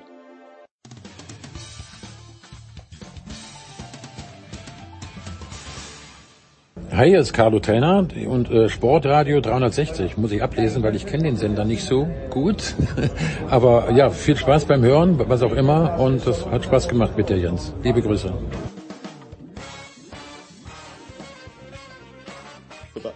Big Show 634. Weiter geht's mit dem Motorsport in bewährter Runde. Eddie Mielke ist krank. Wir wünschen gute Besserung, aber in bewährter Manier. Zum einen dabei Stefan der Voice Heinrich. Grüß dich, der Voice. Ja, ich grüße euch in die Runde. Und Stefan Ehlen von Formel1.de Motorsport.com. Servus, Stefan. Servus auch. Ich habe das letzte Rennen der Voice am Samstag, auch das Qualifying, und am Sonntag dann im ORF gesehen, und Ernst Haus-Leitner und Alex Wurz waren sich absolut einig vor dem Qualifying. Okay, der größte Herausforderer für Max Verstappen wird niemand anderer sein als Alex Albon. So, und dann ist der Junge nicht mal ins Q3 gekommen. Der Voice, hattest du, ich weiß gar nicht, wie es die deutschen Kollegen hier gesehen haben, aber hattest du diese Vermutung auch, und was ist da passiert dann mit dem Albon? Also einer der großen Probleme war offenbar die Track Limits, dieses Dauerthema, das ja wirklich nervig ist, aber eben nicht nur in der Formel 1 ein Thema ist, sondern wir haben es ja sogar auch in der MotoGP. Also es ist wirklich ein Dauerthema, und man würde sich wünschen, dass tatsächlich die Rennstrecken so umgebaut werden würden. Und der Stefan und ich haben das oft an dieser Stelle ja auch schon gesagt, wenn eine Mauer oder ein Kiesbett irgendwo ist, dann wird hier nicht geräubert und werden die Strecken nicht illegal abgekürzt. Die FIA hat offenbar tatsächlich ein Problem, denn die Rennstrecken, die sowohl für Motorrad-WM oder Superbike-WM wie auch für den Automobilrennsport geeignet sein sollen, brauchen eigentlich unterschiedliche Sicherheitskonzepte. Bei Motorrädern ist Kiesbett eher schlecht. Das wollen die eigentlich gar nicht. Und insofern ist es immer wieder ein Dauerthema. Schade. Wir haben in den letzten Rennen der DTM allerdings gesehen, dass es Strecken gibt, wo ein guter, sensibler Rennleiter mit Fingerspitzengefühl, wie wir in der DTM seit diesem Jahr mit Sven Stopper haben, also zum Beispiel auf dem Red Bull Ring, als die DTM dort fuhr, war das kein Thema, weil man auf einen guten Kompromiss sich geeinigt hat. Das ist in der Formel 1 politischer, schwieriger. Also ich hatte den Albon tatsächlich, wir haben ja auch so ein Tippspiel in unserer Runde hier in Tübingen und Stuttgart. Und da war der Albon, nachdem er in 2 freien Trainingssitzungen ja auch aufgrund seines absoluten Topspeeds mit dem Williams und seiner fahrischen Superleistung in diesem Jahr war, zweimal mit vorne dabei war, hatte ich den auch in den Top 6. Das hat am Ende leider nicht geklappt. Auch im Rennen kam er nicht weiter nach vorne. Aber eindeutig, das haben wir auch mehrfach hier schon gesagt, neben den Problemen, den Dauerproblemen mit den Track Limits, ist ein Albon einer der Top-Fahrer in diesem Jahr, Stefan, oder? Ja, schließe ich mich an. Also zumindest macht er wenig Fehler. Jetzt in Mexiko war einer drin. Aber ansonsten ist es erstaunlich, was er mit dem Williams macht, weil der Williams ist ja tatsächlich ein Auto, das wir jetzt nicht unmittelbar im vorderen Mittelfeld sehen oder gar an der Spitze, sondern eher weit hinten. So gibt's auch die Konstrukteurswertung wieder. Und insofern sind seine inzwischen ja doch regelmäßigen Top-10-Besuche aller Ehren wert. Ja, und ich glaube, die Reifen waren da auch ein Thema. So, zum Rennen. Stefan Ehlen, beide Red Bulls erwischen einen grandiosen Start, und es ist dir jetzt, was haben wir heute? Da haben wir Donnerstag, 4 Tage später schon eine Erklärung eingefallen, was Sergio Perez da macht. Also er hat mir richtig leid getan. Also manchmal denke ich mir, er ist einfach nicht gut genug, aber jetzt erwischt er diesen Start und dann fährt er dem Leclerc rein, und ich denke mir, was geht in jemandem davor? Ist es wirklich das Adrenalin, diese Euphorie zu Hause, dass er da einfach zu viel riskiert? Ja, ich glaube, es ist eine Mischung aus unterschiedlichen Faktoren. Also du sagst das zu Recht, zu Hause, die Fans, also das war eine irre Kulisse wieder mal. Im Prinzip muss man sich's vorstellen wie vor 20, 25 Jahren in Hockenheim mit Michael Schumacher.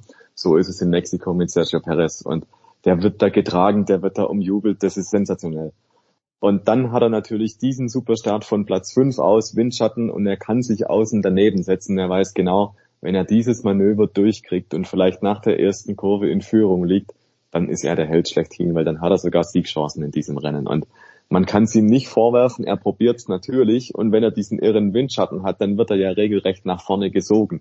Dann muss er das im Prinzip auch ausnutzen, sonst wäre er kein Rennfahrer. Und dann ist die Außenbahn frei, und Max Verstappen hat sowas schon mal geschafft in Mexiko. Die schauen sich ja alle die Starts von früher an und gucken, wie waren da die Linien, wie kann man sich positionieren, dass dann was rauskommt.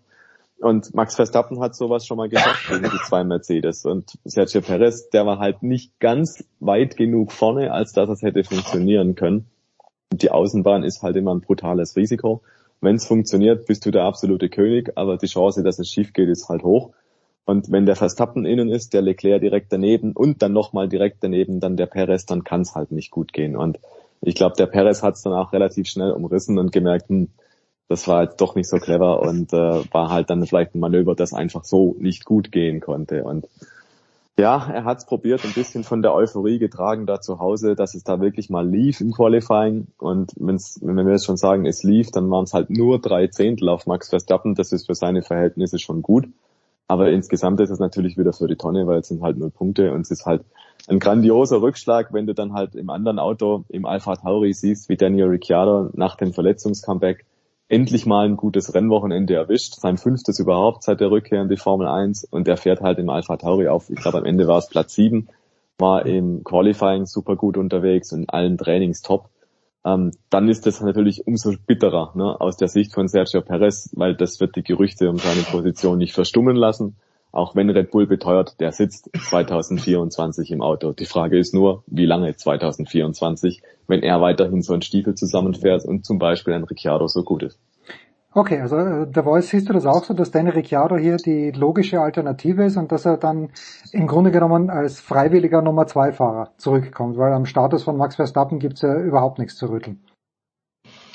Nee, an dem gibt's nichts zu rütteln. Und Perez ist momentan, muss man sagen, die Schwachstelle im Weltmeister-Ensemble, ist überhaupt gar keine Frage. Natürlich kommt zu dem, was der Stefan gerade beschrieben hat, also diese irre Erwartungshaltung des Heimpublikums. Er ist Nationalheld da drüben, ganz klar. Kommt natürlich dazu, dass er jetzt auch im Team seit eine Menge Rennen ordentlich in die Kritik geraten ist, und das auch zu Recht. Und jetzt ausgerechnet ein Ricciardo, der ja auch bei seiner Comeback-Saison die Probleme hatte nach dem Unfall in Zandvoort mit dem Handgelenksbruch, war das ja alles andere als eine ideale Vorbereitung für die letzten Rennen der Saison. Nun hat er tatsächlich einen riesen Befreiungsschlag hinbekommen.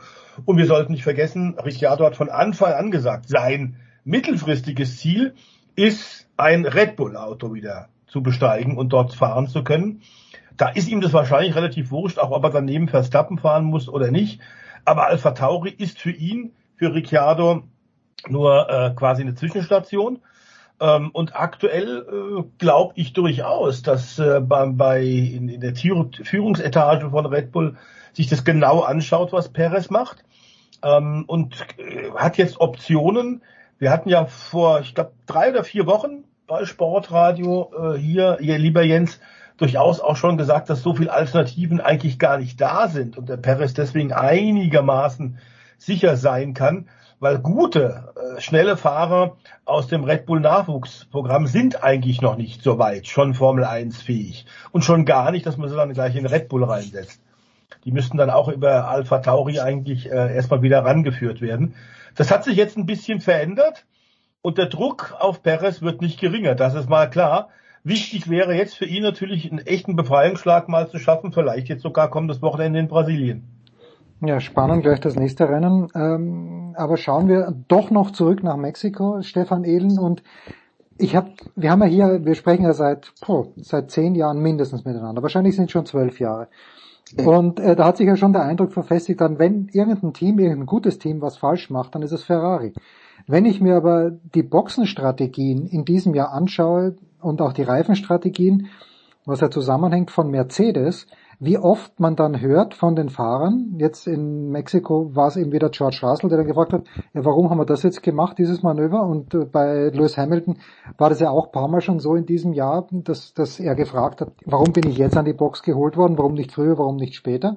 Jetzt ist Hamilton Zweiter geworden, Russell hat Schadensbegrenzung betrieben, wie ich finde, aber hat Mercedes so ein bisschen Probleme auch mit der Strategie Stefan?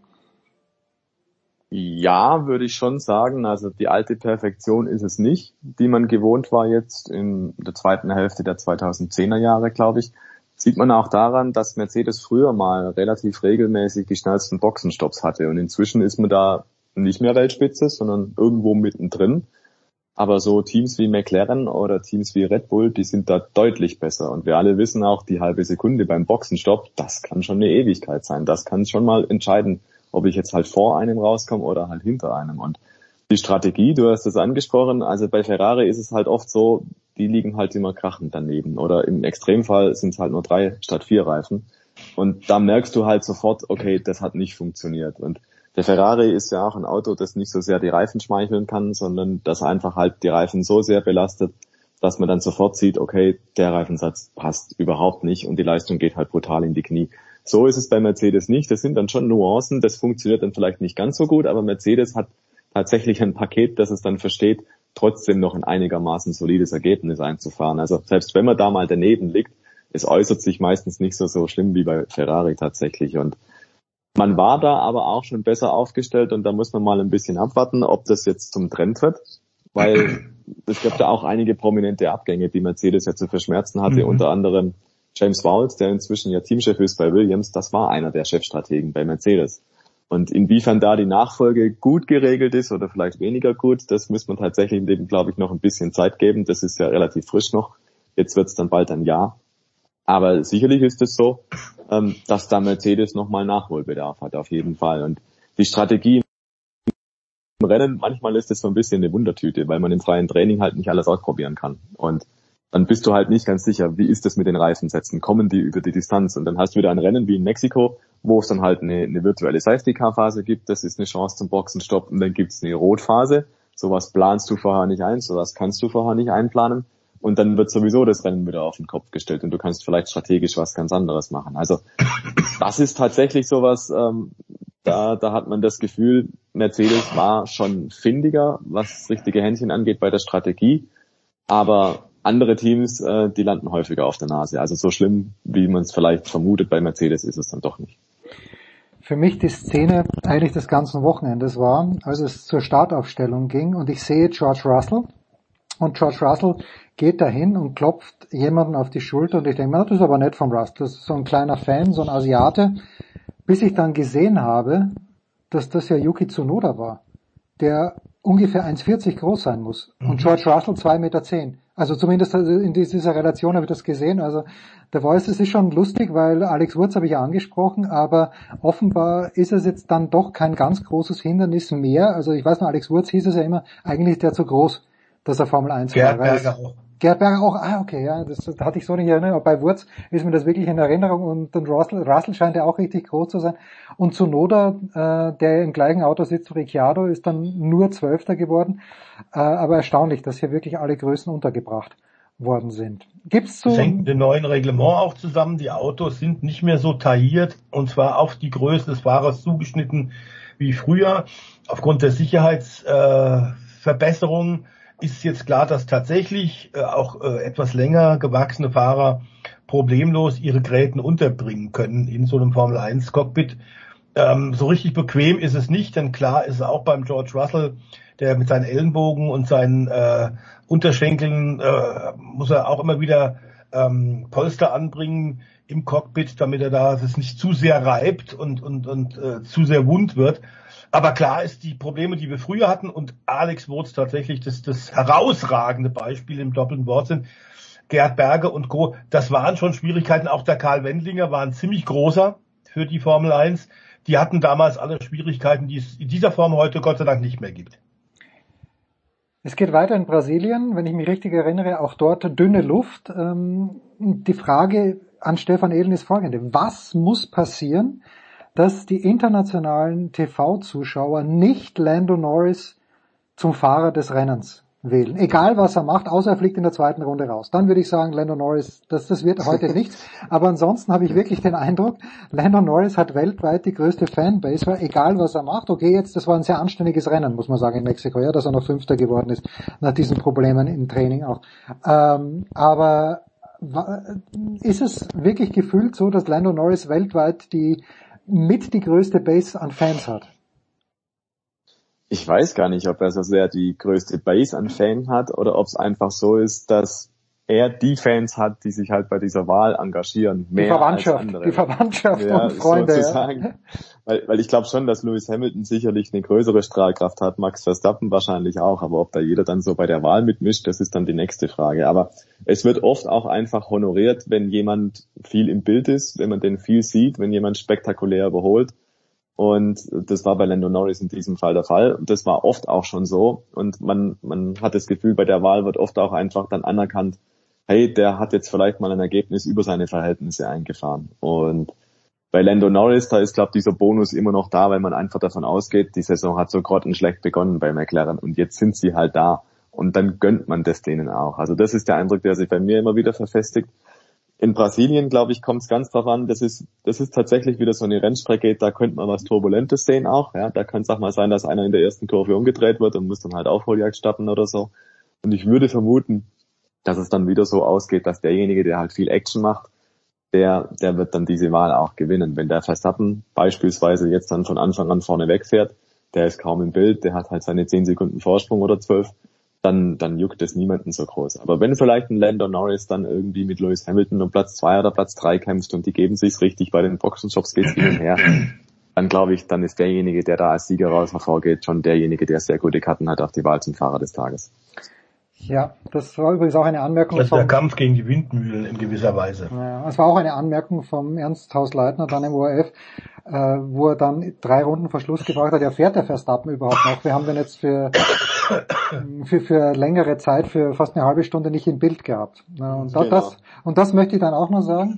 Es gab eine Geschichte, und ich habe schon Kevin Magnussen, der rausgeflogen ist.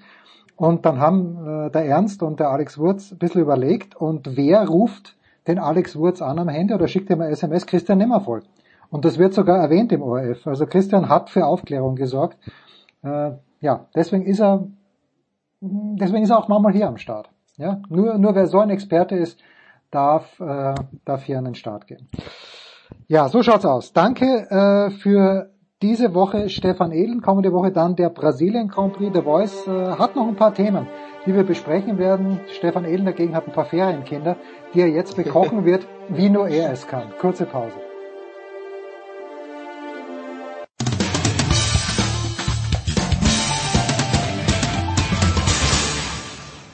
Hallo, hier ist die Dorothea Viere und ihr hört Sportradio 360. Ja, weiter geht's in der Big Show 634 mit dem Motorsport, mit Stefan The Voice Heinrich, der wie immer alle Motorsportklassen im Blick hat und, wie wir auch wissen, ein großer Freund der Rallye-Weltmeisterschaft ist. Und es hat war es eine Titelverteidigung oder war es nur der zweite Titel für Kalle Rovanperä? Titelverteidigung. Wie so ein geiler finnischer Name. Und ist es denn so, das sagt der Boris Becker auch immer, der erste Wimbledon-Sieg war fantastisch, war toll, aber schwieriger war natürlich der zweite. War das auch bei Kalle Rovanperä so? Ja, das war bei ihm auch so. Er sieht es im Übrigen auch so, weil jetzt interessanterweise ist nach seiner wirklich fantastischen Titelverteidigungssaison, bei der er nicht ganz so viel Rallyes gewonnen hat, wie noch in seinem ersten Jahr 2022 und sich damals ja zum jüngsten Rallye-Weltmeister aller Zeiten gekürt hat. In diesem Jahr war es zäh, die Konkurrenz war tatsächlich aufgewacht und hat ordentlich gegengehalten, ist aber sehr viel konstanter geworden. Und das ist im Grunde die nächste Qualität. Wenn du ein überlegenes Auto hast, dann ist es, hat ein Walter Röhrl auch erfahren können, dann ist es relativ einfach, die Konkurrenz bei einer gewissen Klasse, die du hast, auf Distanz zu halten. So war das bei Rovanperä und dem überlegenen Toyota im letzten Jahr.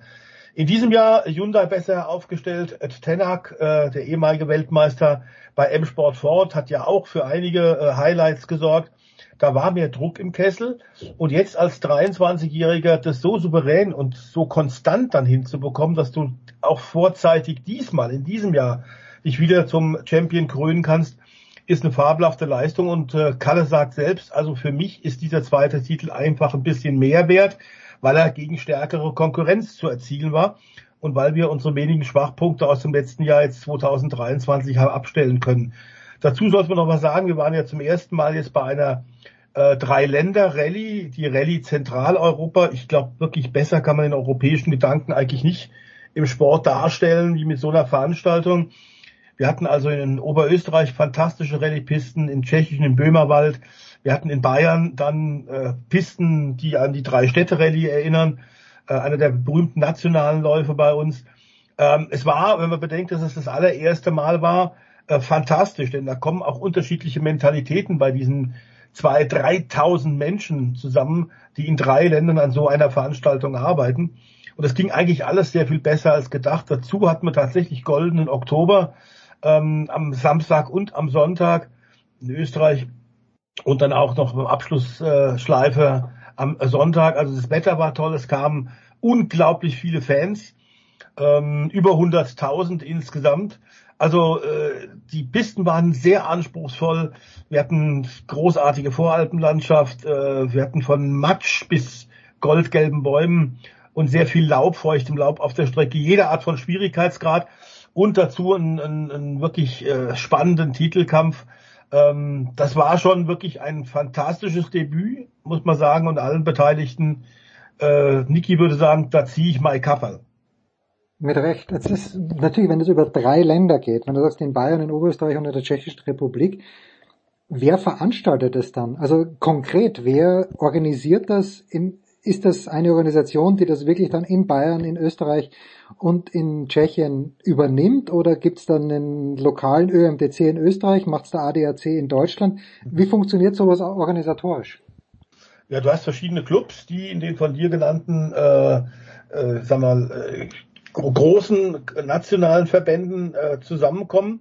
Und dann musst du natürlich eine zentrale Führung haben, also ein Gremium, das tatsächlich dann in allen 3 Sprachen, in allen 3 Ländern mehr oder weniger arbeitet und das alles zusammenhält. Das hat hervorragend funktioniert, muss man wirklich nochmal sagen. Es gab da auch keine Blaupause, das ist vorher in der Form noch nie gemacht worden. Es war ein sehr gelungener Versuch, sämtliche Beteiligten, ob nun die Mechaniker, ob nun die Fahrer und auch die vielen, vielen Fans, waren eigentlich begeistert. Es hat an einigen Stellen, das ist völlig normal, natürlich noch so ein bisschen geknirscht. Man weiß, wo man im nächsten Jahr ansetzen soll, denn das Gute ist, dieses Debüt war so gut, dass man schon von der WM, vom Organisationskomitee der FIA, die Bestätigung bekommen hat, im nächsten Jahr ist die Rallye Zentraleuropa mit Österreich, mit Deutschland, mit der Tschechischen Republik wieder im WM-Kalender. Und ein besseres Kompliment gibt's eigentlich nicht. Wie verdient man da Geld? Außer mit TV-Rechten möglicherweise, weil die Leute, die an die Strecke kommen, denen nimmst du ja keinen Eintritt ab eigentlich. Doch, okay. Ja, also das sind natürlich ganz geringe Ticketpreise im Vergleich zu Rundstreckenrennen. Aber klar ist, dass es Wertungsprüfungen gibt und allein aus Sicherheitsgründen musst du da für Zuschauer markierte Flächen haben. Also es ist Eintritt, es ist natürlich aber auch Sponsoren, das ist ganz klar, und die haben relativ viel Sponsoren gefunden, weil in allen 3 genannten Ländern eine große Rallye-Begeisterung seit Jahrzehnten ist. Ich meine, in Österreich haben wir eine fantastische Rallye-Szene, in Deutschland auch und in der Tschechischen Republik, da kommen wirklich gute Fahrer und sind viele Teams und Sponsoren. Also das hat schon funktioniert und klar, am Ende hätte es ein Defizit gegeben, wäre die FIA, der Weltverband, eingesprungen, aber das war gar nicht nötig. Schön. Wo die FIA nicht einspringen muss, ist selbstverständlich bei der MotoGP. Die elendslange Saison geht weiter. Letztvergangenes Wochenende in Thailand. Jorge Martin hat das Rennen gewonnen vor Pecco Bagnaia. Und ich freue mich ja immer, ich weiß auch nicht warum, wenn eine KTM auf dem Podium steht, was in diesem Jahr gar nicht so oft der Fall war. Brad Binder. Ist halt ganz neutral. Ja, natürlich. Dafür bin ich bekannt, genau. Und Brad Binder ist Dritter geworden. Was muss man, also überhaupt kein Thema. Was muss man über dieses Rennen wissen? Jorge Martin ist natürlich, muss man auch sagen, sitzt Pecco Bagnaia so richtig im Nacken. Absolut, also es ist ein fantastischer Zweikampf, von wegen vorzeitige Titelverteidigung, wie es ja bis zur Saisonhalbzeit nach einer sehr, sehr guten ersten Hälfte für den amtierenden Weltmeister, für Francesco Pecco Bagnaia ausgesehen hat auf der Werks Ducati. Davon kann jetzt überhaupt nicht die Rede sein, der muss echt kämpfen. Denn Jorge Martin auf einer privaten Ducati ist richtig stark. Und hat auch natürlich jetzt nichts zu verlieren, das ist klar. Es ist noch nie ein Fahrer aus einem Privatteam, seitdem es die MotoGP gibt, Weltmeister geworden. Also es wäre dann ein First Time und entsprechend motiviert ist er auch. Qualifying, schnellste Zeit, Sprintrennen gewonnen, Haupt-Grand Prix am Sonntag gewonnen, obwohl Bagnaia wirklich gut gegengehalten hat, aber es war am Ende, ja, aber er war nicht zu packen. Und insofern geht die Aufholjagd weiter. Es sind nur noch wenig Punkte. Es sind jetzt, glaube ich, 13 Punkte Abstand nur noch. Und in der Form, in der Jorge Martin momentan ist, hat man den Eindruck, er kann sich nur selbst ein Bein stellen. So war es im Übrigen bei den ersten Rennen der Asien-Tour und ja auch in Phillip Island in Australien. Da ist ja eine zu risikoreiche Reifenwahl eingegangen, der Jorge Martin, und hat damit im Grunde wichtige Punkte und die Siegmöglichkeiten bei 2 Rennen weggeschmissen. In Phillip Island besonders tragisch, weil es da in der letzten Runde war. Da hat er geführt und in der letzten Runde ist ihm der Reifen komplett zusammengebrochen. Das wird er jetzt nicht mehr machen. Wir haben tatsächlich jetzt in Thailand auch gesehen, er hat da gelernt, er und sein Team. Sie haben die gleiche Reifenwahl getroffen wie Direktgegner Francesco Bagnaia. Da bist du dann im Grunde mehr oder weniger auf der sicheren Seite. Es sei denn, und das passiert eigentlich kaum, dass du am Ende über irgendein Trümmerteil auf der Rennstrecke rüberfährst und dann ein mechanischer Defekt den Reifen kaputt macht. Aber also die werden reifer, sie lernen im Lauf der Saison, werden stärker. Und ich glaube, da können wir uns auf ein fantastisches Finale noch freuen. Ich glaube tatsächlich erst allerletzte Grand Prix der Saison Valencia in Spanien, dass wir da erst den Titelträger haben.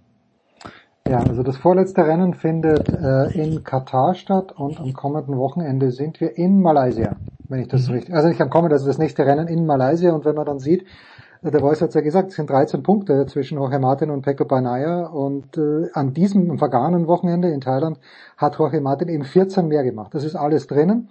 Marco Bezzecchi gibst du aber keine Chance mehr, oder? Der ist dann doch mit 79 Punkten einfach rechnerisch vielleicht noch möglich, aber einfach faktisch, das müsste bedeuten, dass beide vor ihm eigentlich 2 Nullnummern machen, was so gut wie ausgeschlossen ist. Also mathematisch ist es noch möglich, aber ich glaube, in der aktuellen Form, der die beiden sind, nicht. Man muss allerdings auch sagen, dass Bezzecchi jetzt auch beim letzten Rennen nach wie vor ein bisschen gehandicapt war von seiner Verletzung, hat sich das Schlüsselbein gebrochen, ist zwar wie alle unglaublichen Motorrad-Grand Prix-Fahrer ein zäher Vogel und ist ja 6 Tage nach seiner Operation schon gefahren und ist in die Top 5 gefahren. Das ist schon erstaunlich, aber über die Renndistanz merkst du dann schon, dass es da nach wie vor noch Probleme gibt mit der Schulter, und er beißt zwar die Zähne zusammen, aber er ist nicht im Vollbesitz der Kräfte, ganz anders als die beiden Gegner, und das macht am Ende sicherlich auch noch einen Unterschied aus. Stefan der Voice Heinrich, wie jede Woche, ich lerne so viel von dir, das freut mich sehr, und ich lausche dir wie immer ergriffen. Das war's mit dem Motorsport, wir machen eine kurze Pause und hauen uns dann auf die Skipiste nach Sölden.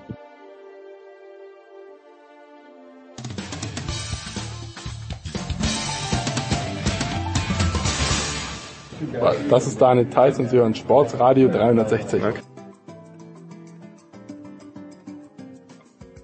Big Show 634. Weiter geht's mit dem alpinen Skisport, und 2,5 Durchgänge haben wir gesehen an diesem Wochenende in Sölden. Mit dabei war von Anfang bis zum Ende Lukas Zahrer vom Standard. Servus Lukas.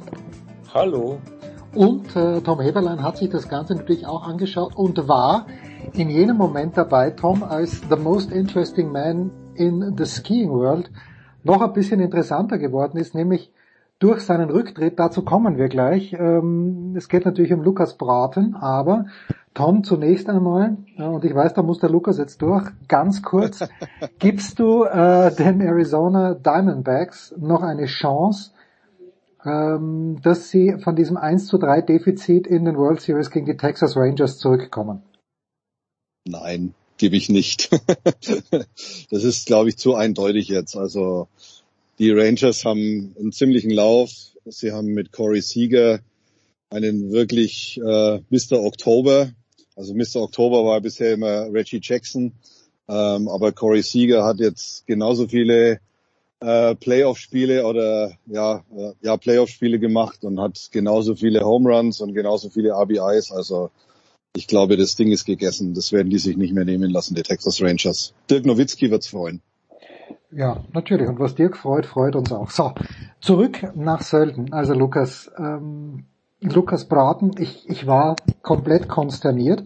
Ich weiß gar nicht, was mich mehr konsterniert hat. Diese völlig sinnbefreiten Interviews mit den österreichischen Skifahrerinnen, die der ORF vor Beginn des ersten, ich habe meinen Fernseher angebrüllt in dem Hotel in Wien, wo ich war, weil ich mir gedacht, das kann nicht sein, wie wenig da rauskommt. Aber Lukas Braten gibt also am Freitag eine Pressekonferenz, wo er sagt, das war's für mich, nachdem er am Donnerstag noch gesagt hat, er freut sich sehr auf das erste Rennen.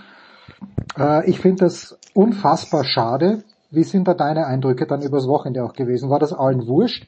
War es dir wurscht? Beschreibe ein bisschen. Lukas, bitte. Nein, die ganze Szene war in Schock. Das findet jeder schade. Ich habe keinen gefunden, der sagt, ja okay, passt, ein Konkurrent weniger, könnte man ja auch so sehen zum Beispiel. Ja, ich freue mich. Jetzt ist die Chance vielleicht im Slalom ein bisschen größer zu gewinnen. Nein, das sagt jeder, dass der dem Sport gut tut, dass der so erfrischend anders war als alle anderen in diesem verstaubten Sport manchmal, wie du auch so sagst, diese ganzen TV-Übertragungen schauen ewig gleich aus. Das hat sich recht wenig verändert. Der Tom ich habe mit dem Tom reden können in Sölden, der hat ja eine ganz gewisse Vorstellung, wie der Skiweltcup idealerweise ausschauen würde. Der Lukas Braten, ja, ist eine schillernde Figur gewesen.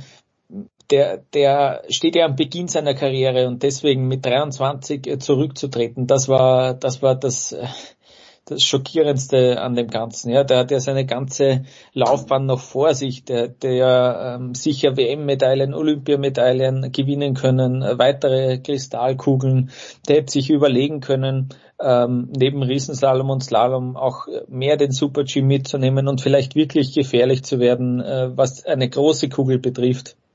Irrsinnig schade, dass so ein Streit mit dem Verband zu diesem Schritt führt, und für mich als Außenstehenden unbegreiflich, dass das schon wieder in Norwegen passiert.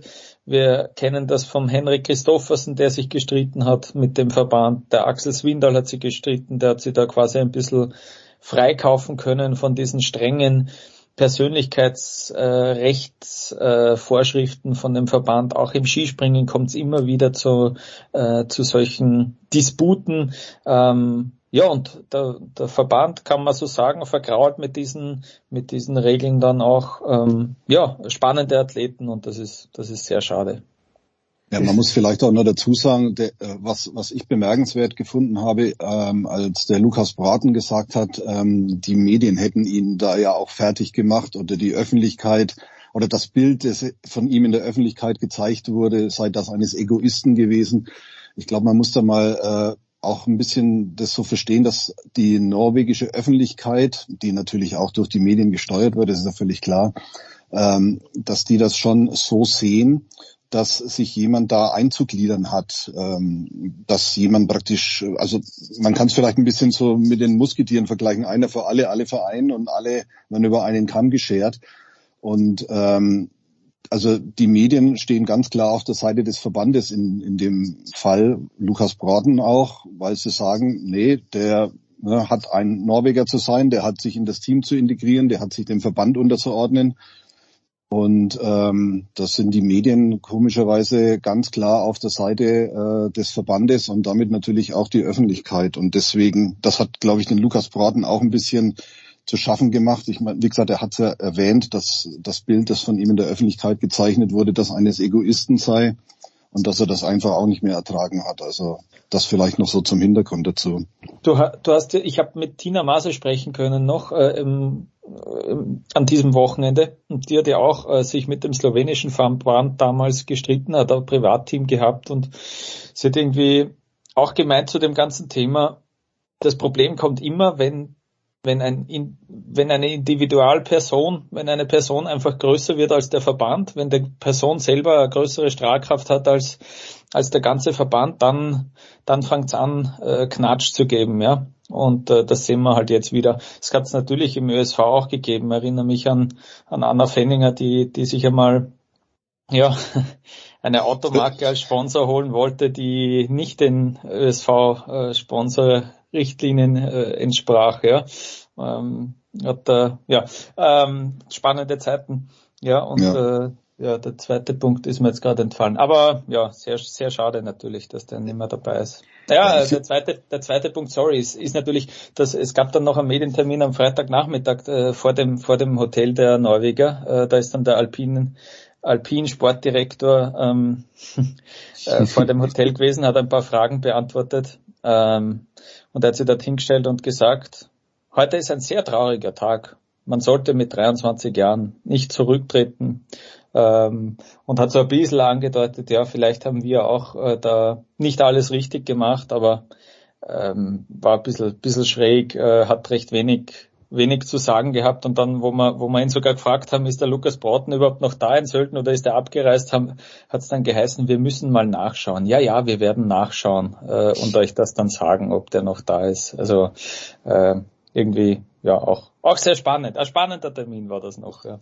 Ich finde es vor allem völlig absurd, weil ich meine, du hast jetzt einen wie den Lukas Broughton, der ja auch international, ich sage jetzt mal, für Aufsehen sorgt. Du hast ja zu Recht gesagt, das ist eine schillernde Figur. Letztendlich profitiert doch auch der Verband von solchen Leuten. Und dass sie denen dann solche Handschellen umlegen, ich verstehe es einfach nicht. Also wenn einer eine Sportart populärer machen kann, wenn einer noch dazu ja letztendlich dann auch dem Verband möglicherweise mehr Interesse verschafft oder vielleicht sogar neue Sponsoren zuführt. Also ich verstehe es nicht, dass die das so knallhart vorgehen. Kann ich mir nicht vorstellen, warum die so handeln. Aber okay. Weil die Kohle eine Rolle spielt. Und nur zu Fenninger, das hätte ich natürlich auch erwähnt, Lukas. Ich meine, die Kronenzeitung ist Sponsor des ÖSVs. Es ist auch völlig klar, dass selbst Anna Fenninger mit ihren Verdiensten, die sie gehabt hat, wenn eben Rennsiege Verdienste sind, aber da hat sie Freunde bei der Süddeutschen Zeitung gefunden, der Johannes hat das sehr objektiv berichtet und im Standard, aber ansonsten war die ganze österreichische Journalie natürlich auch auf der Seite des ÖSV und vom Schröcksnadel und nicht auf der Seite von der Fenninger. Nur weil die dann. Es kommt natürlich noch dazu, dass die einen deutschen Manager da. Das war das Schlimmste. Das war das Allerschlimmste. Der sich mit dem Schröcksi angelegt hat. Das war die Kardinalsünde. Ja, das muss man natürlich sagen. Ja, ich meine, Lukas Broughton, ich finde ihn auch überragend. Ich habe im Sommer den Linus gefragt und der Linus hat meine Frage komplett falsch verstanden. Ja. Und dann musste ich ihm schon sagen, ich finde das überragend, dass es einen Typen gibt wie den Broughton, dass der halt so anders ist. Und dann hat sich der Linus da ein bisschen zurückgezogen, weil er auch nichts Falsches unter Anführungszeichen sagen wollte. Es ist ein Jammer, weil die Norweger, aber eben nicht nur ihn haben, sondern der Christophersen ist ja auch jemand, der was zu sagen hat, der Kilde mit der ganzen Schiffring-Geschichte. Die haben ja doch mehrere Persönlichkeiten, aber ja, vielleicht ist er.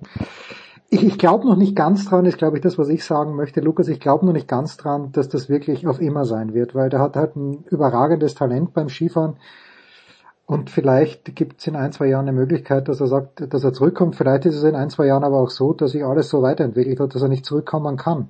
Hast du ein Gefühl dafür? Ist das für dich jetzt eher endgültig oder glaubst du, da geht noch was? Ja, die Chance besteht natürlich, weil er so jung ist noch. Da kann ja noch viel Zeit vergehen und vielleicht kann man sich aussprechen. Da jetzt am Sonntag ja nicht einmal ein Rennen stattgefunden hat, wäre das ja theoretisch sogar jetzt in den nächsten 2 Wochen möglich, wobei ich das nicht glaube, dass das so schnell gehen würde. Es war natürlich sofort auch irgendwie die Idee da, er könnte ja für Brasilien starten, er ist Doppelstaatsbürger, seine Mutter ist Brasilianerin. Wenn du aber Nation wechseln willst, brauchst du eine Freigabe vom abgebenden Verband quasi. Ja, also die Norweger müssten dem Ganzen zustimmen. Ich weiß jetzt nicht, ob sich die dann so querlegen würden auch noch. Das wäre natürlich eine neue Ebene. Aber da sind wir noch ganz stark im Konjunktiv. Tina Maase würde ich nochmal zitieren, die hat gemeint, ja, solche Jungen heutzutage, die, wenn sie quasi vergrault werden, dann suchen sich die was anderes. Das ist nicht mehr so, dass die engstirnig sind, sondern dann hauen die den Hut drauf und Lukas Broughton sucht sich vielleicht was anderes. Wir drei zumindest, hoffen jetzt, dass ihm sehr bald Fahrt wird und dass er sich dann denkt, hey, ich will eigentlich schon wieder Skifahren, weil das hat er sehr gern gemacht und das hat er sehr schön gemacht. Das war cool anzusehen und ja, es wäre schade, wenn wir den nicht mehr sehen würden. Das ist doch die Frage, die ich mir stelle. was will der jetzt machen? Genau, was macht er jetzt? Ja? Ich meine, ganz ehrlich, was will der jetzt machen? Letztendlich, ich meine, der ist so gut Skifahren. Ich meine, wenn sie anderen 3 Tage nach der Blinddarmoperation schon wieder auf Skier stellt, so ungefähr, dann weißt du doch, dass das, ich will nicht sagen sein Leben ist, aber dass das zumindest seine Leidenschaft ist, über den Beruf hinausgehend halt seine Leidenschaft ist. Und was macht er jetzt? Ja. Liegt er jetzt an der Copacabana am Strand und säuft Caipirinha? Oder, also ich kann mir nicht vorstellen, dass einer mit 23, der jetzt praktisch, seine Leidenschaft da ausgelebt hat im Winter und im Sommer dann halt das gemacht hat, wozu er Lust hat, der muss doch jetzt irgendwie ein Loch haben. Also, naja. Laut Instagram war er jetzt in Kitzbühel die letzten Tage und war dort Tourist. Ist wandern gegangen und so weiter. Auch trinken gegangen am Abend. Ja, ich habe ein Bild im Londoner gesehen. Ich meine, zu Lukas Braten-Geschichte möchte ich nur folgendermaßen abschließen. Ich war im Sommer mit meiner Freundin in Maria Alm und da haben wir in einem Hotel gewohnt und gehen dann Richtung Innenstadt, steht ein großes Fabrikat aus Ingolstadt da mit einer großen Aufschrift Norwegian Ski Team. Was mache ich also? Ich rufe bei Roman Stelzl an, der ja alles weiß, und sage, Roman, du, wer trainiert denn in Maria Alm? Wer könnte es denn sein? Und sagt er, das muss der Lukas Braten sein. Und ich bedauere es jetzt noch, dass ich nicht zum Stalker geworden bin und mich hinter diesem Auto hingesetzt habe und nicht gewartet habe, bis er endlich einmal kommt, damit ich 2, 3 Worte mit ihm wechseln kann. Na gut, vielleicht wird das noch was. Und vielleicht war es auch gut, dass ich mich nicht hingesetzt habe und gestalkt habe. So, Tom. Ja, österreichische Erfolge. Nein, auch nicht. Es gibt einen Schweizer Erfolg beim Frauenriesentorlauf. Man muss ehrlicherweise sagen, wenn man den ersten Durchgang gesehen hat, wo Lara Gut diesen Fehler gehabt hat im Steilhang, dass sie dort schon sehr gut dabei gewesen ist, dann hat sie das halt dann doch relativ knapp noch vor Federica Brignone gewonnen. Schiffeln ist Sechste geworden. Gibt es irgendetwas Bemerkenswertes aus deiner Sicht an diesem Frauenriesentorlauf? Weil ich sag Business as usual, ja.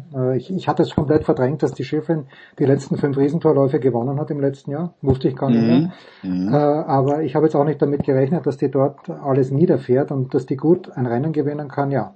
What was new, Tom? Ja, eigentlich war nichts neu. Also wie gesagt, das Einzige, was halt bemerkenswert ist, dass also für den Außenstehenden, dass Michaela Schifrin nicht gewonnen hat nach der Serie, die du ja gerade schon erwähnt hast. Aber sie war ja wohl ein bisschen krank, was so niemand so richtig mitbekommen hat. Und dann hat sie wohl auch relativ wenig Riesenslalom trainiert, sondern eher Speed. Und was ich eigentlich schon bemerkenswert fand, ist 2 Tage vorm Rennen, also bei dieser groß angelegten Pressekonferenz eines Skiherstellers unter der Obhut des FIS-Präsidenten. Da wirkte sie für ihre Verhältnisse, finde ich, sehr aufgeräumt und auch relativ entspannt und auch relativ klar. Also sie hat zum Beispiel ja erzählt, dass sie jetzt also salopp gesagt einfach weniger trainiert, weil sie ist jetzt sehr schön am Alter, wo man nicht mehr jeden Tag auf die Skier stehen muss. Und du sprichst von Lara Gut, Tom. Entschuldige, ich spreche von Lara Gut. Okay, ja. Genau.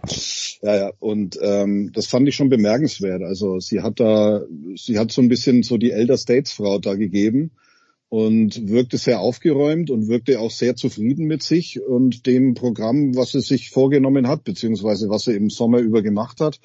Also die wirkte so wie jemand, der jetzt noch gerne weiter Ski fährt, weil es ihm halt einfach taugt, der aber niemandem mehr was beweisen muss und das in irgendeiner Form für eine gewisse Lockerheit sorgt vielleicht sogar.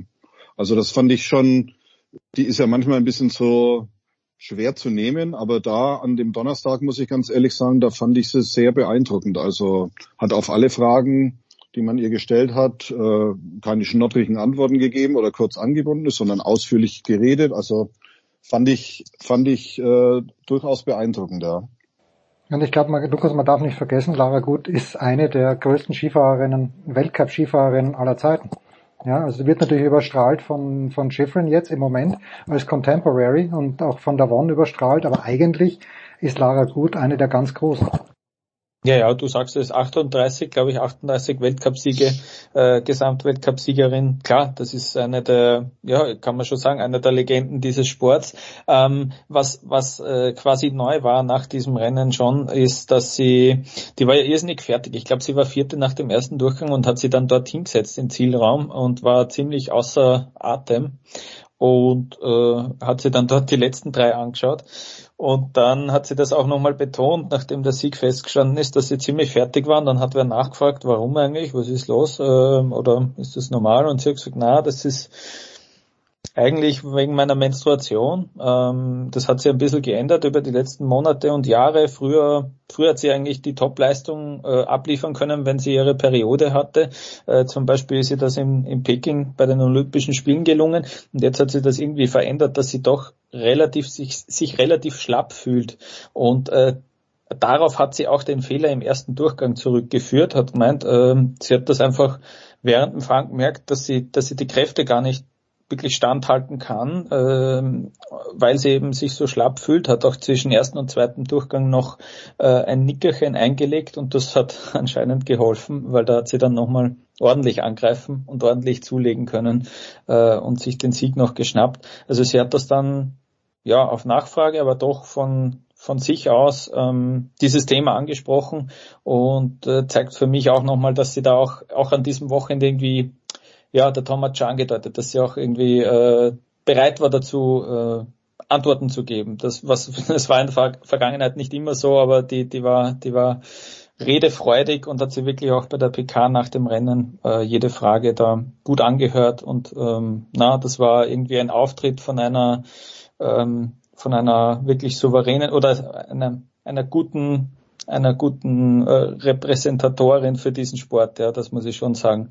Und zu Michaela Schifrin, da habe ich irgendwie mitgekriegt, Platz 6, da ist sie dann gefragt worden von einem Kollegen, wie sie so zufrieden ist. Ja, das ist okay. Sie startet ja immer recht langsam in die Saison, hat dann erwähnt, dass sie im letzten Jahr 13. geworden ist in Killington beim ersten Riesenslalom und dann war der Kollege hat gesagt, ja, dann ist es ja eine super Steigerung von 13 auf 6 im ersten Rennen und dann hat sie selber auch lachen müssen. Also ja, die war jetzt nicht so beunruhigt, aber 1,4 Sekunden auf diese, ja, es war jetzt nicht super lang das Rennen, jeweils 1,10 die Laufzeit, 1,40 ist dann schon ein Stückerl und ich persönlich muss noch sagen, der letzte Satz jetzt, ich hoffe irgendwie, dass das Spannung gibt in diesem Rennen um die große Kristallkugel, dass gut Berame das vielleicht wirklich durchziehen kann. Der hat jetzt schon gewirkt, sehr vorsichtig, kleine Sample Size, erstes Rennen, aber der hat schon gewirkt, als ob sie viel vorhätte. Und es wäre irgendwie cool, wenn da Spannung reinkommen wird, wenn wir da ein Rennen hätten um die große Kristallkugel. Ja, am meisten vor, das haben wir mit Roman Schnetzel letzte Woche besprochen, hat ja Marco Schwarz, der alle Rennen fahren möchte in diesem Jahr. Jetzt ist ihm das nach einem ersten sehr guten Durchgang in Sölden nicht vergönnt gewesen, den zweiten auch zu fahren. Deswegen lassen wir dieses Thema ruhen. 20 goldene Skisportminuten. Das Problem ist, ich könnte über Skisport 2,5 Stunden reden, auch mit euch beiden, aber das würde den Rahmen unserer kleinen, aber feinen Familiensendung sprengen. Danke Tom, danke Lukas. Tom und ich werden heute, morgen dafür schaue ich mir das Condensed Game an. Da ist nichts mit. Ich bin schon zu alt, dass ich da bis 2.24 Uhr in der Früh Dominik Thiem gegen Stan Wawrinka und dann noch Baseball anschaue. Lukas Zahrer und Tom Häberlein, Pause in der Big Show 634.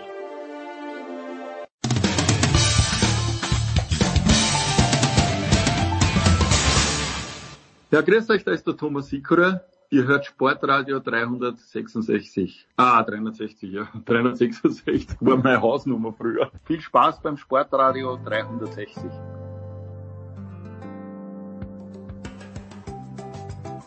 Big Show 634. Weiter geht's mit der National Football League und es ist heute eine pickepackevolle Runde, dass ich without further ado abgebe an Nicolas Martin. Ich sage nur noch, wer noch dabei ist. Zum einen Andreas Renner, der uns am Sonntag wieder mit Musik begeistern wird. Christian Schimmel, der uns durch seine bloße Präsenz egal wo begeistern wird. Und Franz Büchner, von dem wir nie wissen, wo er präsent ist, im Zweifel überall. Nicolas, take it away, please.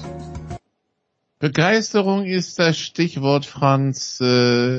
Scheinbar war Mark Davis so begeistert von dem, was er in Las Vegas gesehen hat, dass GM Dave Ziegler, Head Coach Josh McDaniels jetzt ihren Platz räumen mussten. Ich glaube, der OC wurde auch gegangen, der Quarterback wurde gebencht. Großreine machen in Las Vegas mal wieder. Ja, naja, ich weiß nicht. Also so richtig überraschend kommt's ja jetzt nicht, nach dem, was wir bisher gesehen haben in dieser Saison. Vielleicht auch in den letzten Jahren, weil so richtig erfolgreich war es ja da auch überwiegend nicht. Also ich habe jetzt glücklicherweise, muss ich ja fast sagen, gar nicht so viel gesehen von diesen Raiders in der Saison. Vielleicht bis auf eine Ausnahme, weil ich in Woche 3 das Spiel gegen die Steelers kommentiert habe und naja, das Ergebnis von 18-23 spricht für sich. Und so viel besser ist es, glaube ich, seitdem nicht geworden. 3-5 Bilanz.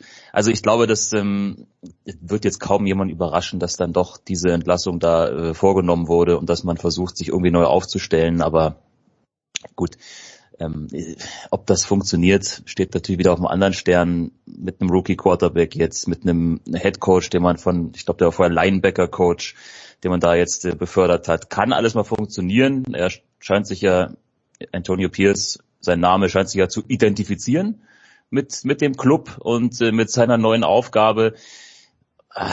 Ja, aber wie gesagt, bisher sehr, sehr bescheidene Saisonleistung und ich weiß nicht, ob es jemand anderen aus der Runde jetzt überrascht, dass dieser Schritt kommt, aber ich glaube, es lag so ein bisschen nah, dass das jetzt passieren dürfte. Ich verfolge die NFL seit 20 Jahren. Ich glaube, die Saison nach dem Super Bowl der Raiders war die erste, wo ich so wirklich auch die Regular Season verfolgt habe, davor nur die Playoffs oder nur den Super Bowl, Andreas. Ich zähle seit dieser Zeit mit Antonio Pierce jetzt Head Coach Nummer 14 bei den Raiders und das ist wahrscheinlich Teil des Problems. Das ist auf jeden Fall Teil des Problems. Jetzt muss man natürlich auch dazu sagen, man kann in der Führungshierarchie der Raiders da jetzt nicht einem die Schuld geben in der ganzen Zeit, weil da gab's Mark Davis, den derzeitigen Besitzer, plus sein Vater Aldi, der in der Zeit ja auch noch lange die Entscheidungen traf und diverse General Manager, die ja dann auch regelmäßig ausgetauscht wurden. Grundsätzlich ist, wie in den meisten Sportarten, zu viel Fluktuation auf der Coaching-Position beziehungsweise auch auf der General Manager-Position immer schlecht, ne? Aber und viel zu selten wird dann mit dem Finger also wenn das alles Idioten waren, wird viel zu selten mit dem Finger auf die gezeigt, die Idioten eingestellt haben. Die müssen ja auch irgendwas falsch gemacht haben. Aber Franz hat jetzt gesagt, hat ihn nicht überrascht, so wie das bis jetzt gelaufen ist. Ich finde, es ist schon insofern in der NFL immer ein bisschen überraschend, wenn der Head Coach während der Saison gefeuert wird, weil man halt im Football viel weniger als im Fußball in der Lage ist, innerhalb von 2-3 Wochen ein neues Spielsystem zu etablieren. Das geht gar nicht. Das passiert über Wochen hinweg im Trainingslager, da wird sowas etabliert und wenn man das dann hat, dann ist das System, mit dem man spielt. Das heißt, die Raiders sind jetzt Josh McDaniels los, aber die Offense, die er mitgebracht hat, die Terminologie, die gehört ihnen halt jetzt. Da kann man natürlich von Woche zu Woche immer ein bisschen was anpassen, über einen längeren Zeitraum dann vielleicht auch die eine oder andere Veränderung bringen, aber das, was man hat, hat man. Das heißt, wenn man den Cheftrainer während der Saison entlässt, heißt das dann eigentlich, das ist ein persönliches Problem, weil, wie gesagt, das System bleibt ja. Und vielleicht ist es jetzt auch symbolisch, weil Mark Davis sich erhofft hat, in dieser Saison erfolgreich zu spielen mit den Raiders und das hat jetzt dann nicht funktioniert. Und jetzt hat er die Nase voll und will halt frühzeitig die Planung für die nächste Saison starten und man sieht ja dann auch, Garoppolo wird auf die Bank gesetzt. Der war jetzt nicht das Problem in dem ganzen Zusammenhang. Aber man hat mit Aiden O'Connell einen Rookie, der zumindest in der Preseason gut gespielt hat. Jetzt schaut man sich mal an, was der kann. Vielleicht ist das ja ein Baustein für die Zukunft und so kann man dann eigentlich sagen, dass die Raiders die Saison 2024 im Oktober, Ende Oktober 2023 begonnen haben. So ungefähr, glaube ich, könnte man das formulieren. Aber das zugrunde liegende Problem ist, denke ich, die haben in der vergangenen Saison vor Beginn der Spielzeit teuer eingekauft, haben den vielleicht besten Receiver der NFL ertradet, Davante Adams, weil sie offenbar dachten, wir sind nur noch 1 oder 2 Spieler davon entfernt, um den Super Bowl mitzuspielen.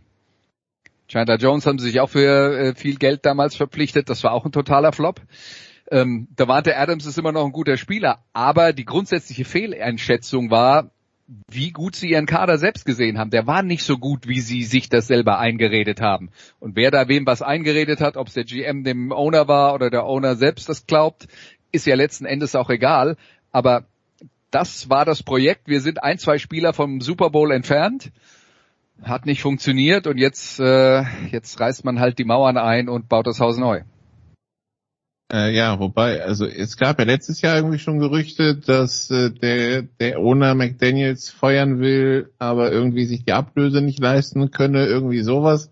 Christian, wenn wir jetzt auf McDaniels schauen, dann, sorry, wenn ich da dazwischen gehe, aber dann wäre die Erklärung, die Raiders hatten immer ein Cashflow-Problem in dem Stadion in Oakland, wo sie einfach zu wenig Einnahmen hatten und deswegen tatsächlich öfter mal solche Probleme hatten, dass sie sich Dinge nicht leisten konnten.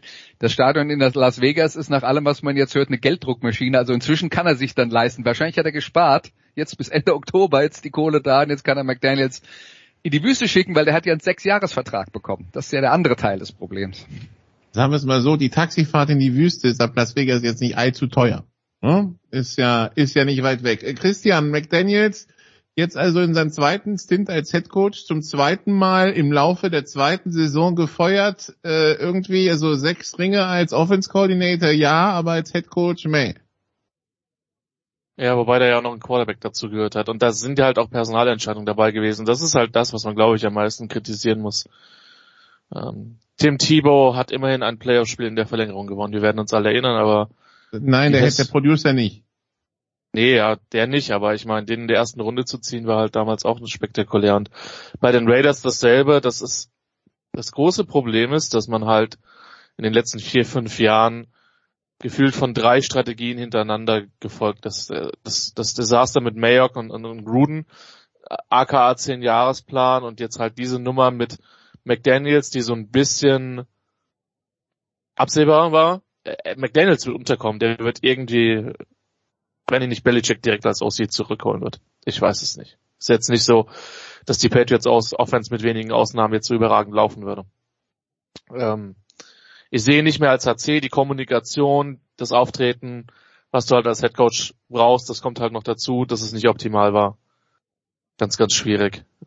Bei den Raiders sieht man einfach sehr, sehr gut, dass der Owner nicht weiß, was er will, außer dass er einen Namen wollte. Das ist jetzt zweimal krachend gescheitert. Ich würde vielleicht mal den Telefonhörer in die Hand nehmen und mal fragen, ob Rick Bisaccia vielleicht Lust hat. Das war derjenige, der damals 2021 übernommen hat. Die Raiders noch in die Playoffs geführt hat. Wir erinnern uns an ein tolles Playoff-Spiel in Cincinnati, wo sie fast die Bengals geschlagen hätten, die dann in den Super Bowl eingezogen sind.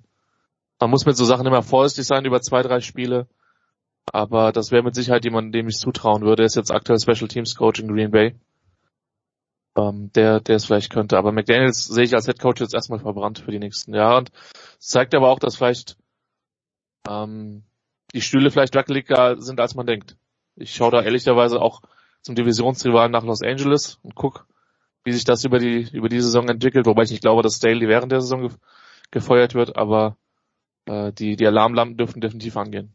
Die Frage wäre, inwiefern Bisaccia da Bock drauf hat, nachdem er ja quasi beim letzten Mal schon übergangen wurde. Jetzt da ankommen, so sorry, das war die falsche Wahl, wir würden dich gerne haben. Es ist ein Headcoach-Job in der NFL, Nicola. Ja. Bei allem. So, davon gibt's genau 32. Ja, und er ist ja in Green Bay, wo es auch nicht so gut läuft, Bisaccia. Vielleicht kann er da auch spekulieren. Aber ich würde noch ganz gerne einen Schritt zurück machen und das noch etwas aus etwas größerer Entfernung betrachten, die Situation. Die Erfolge der New England Patriots haben ja dazu geführt, dass sehr viele Trainer, die bei den Patriots zusammen mit Bill Belichick gearbeitet haben, Jobs in der NFL bekommen haben, weil man dachte, man kann sozusagen die Patriots an einem anderen Ort eben auch kopieren mit möglichst viel Personal aus New England, ob das jetzt dann in Houston war oder Dave Ziegler, der GM, der kam ja auch von den Patriots und ich kann sagen, auch auf GM-Ebene wurde das viel gemacht. Ne? Genau, also auf jeden Fall haben ja viele Vereine versucht, das Patriots-Modell zu kopieren und ich glaube, nachdem das jetzt alles also wirklich durchgehend an allen Orten ziemlich krachend gescheitert ist, muss man sagen, das wird jetzt nicht mehr passieren. Und man merkt dann halt auch, dass es nicht reicht, mal mit Bill Belichick zusammengearbeitet zu haben. Man muss halt als Head Coach diese Ringe gewonnen haben. Und dann kann man vielleicht auch die, sagen wir mal, etwas rustikalere Ansprache eines Bill Belichicks, für die er berühmt ist, an einen anderen Ort transportieren. Aber wenn man halt noch nichts auf der Vita stehen hat, was dem gleichkommt, ist es schwierig, so aufzutreten an anderen Orten und dort erfolgreich zu sein.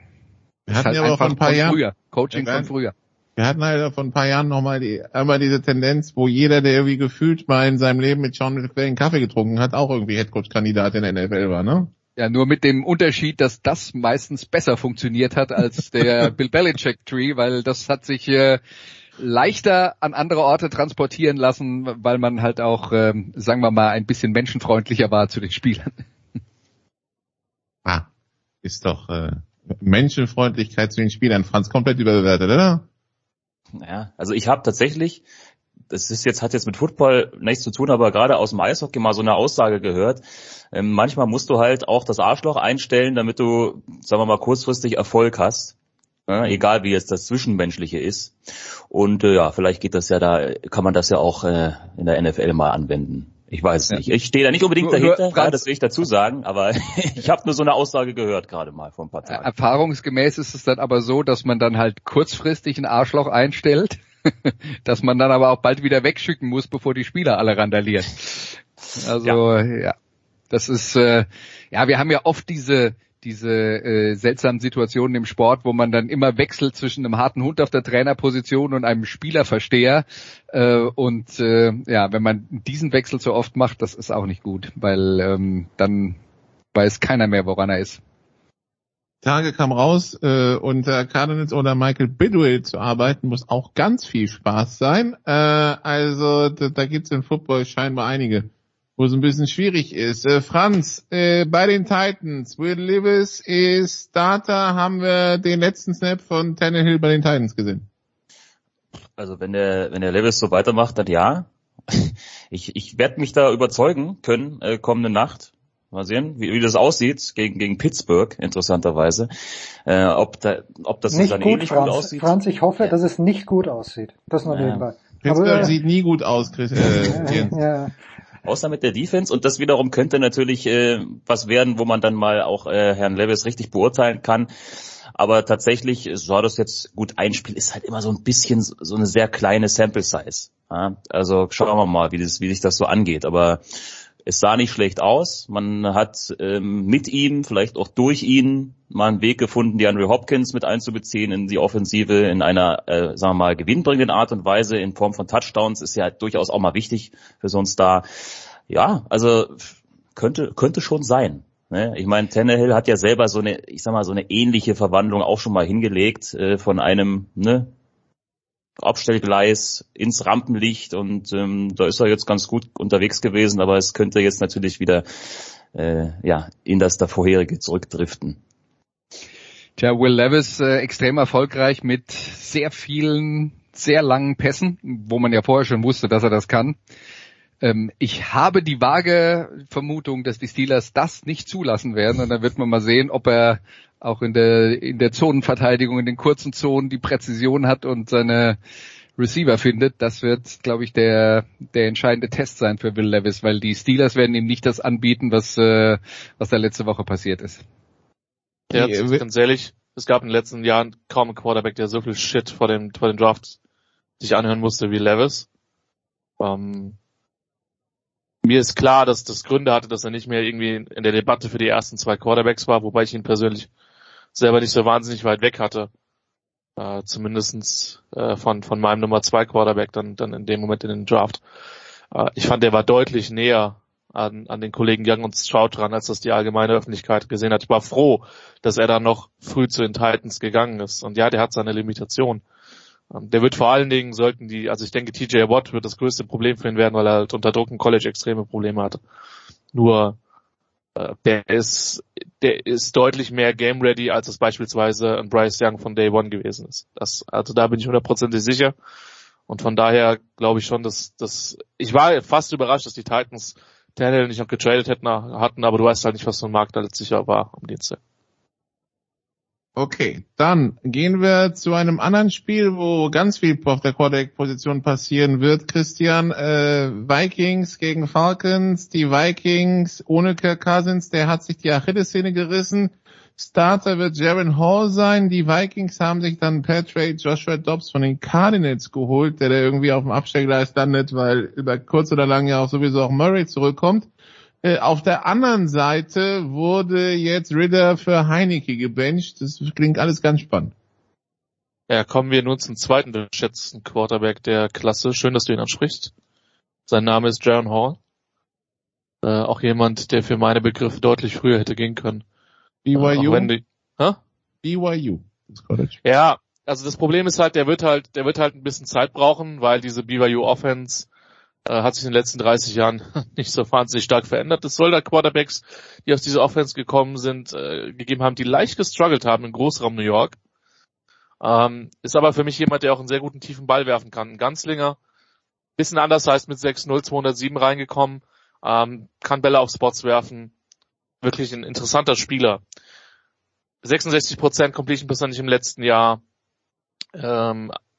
Also, nochmal, ich bin gespannt, wie der sich schlägt, weil die paar Snaps waren jetzt ehrlich gesagt schwer zu bewerten. Aber der hat insbesondere letztes Jahr gegen Oregon ein sehr, sehr gutes Spiel gemacht. Und da bin ich ausgesprochen gespannt, was die Vikings mit ihm machen. Dobbs ist halt deine Sicherheitslösung, von dem du relativ gut kriegst, was du bekommst. Auf der anderen Seite musst du sagen, der hat in Arizona unter seinem Ex-Offensive Coordinator in Cleveland gespielt. Das heißt, der wusste genau, was das System war. Dobbs gilt als brutal smart, extrem intelligent. Trotzdem wäre das erstmal eine massive Umstellung.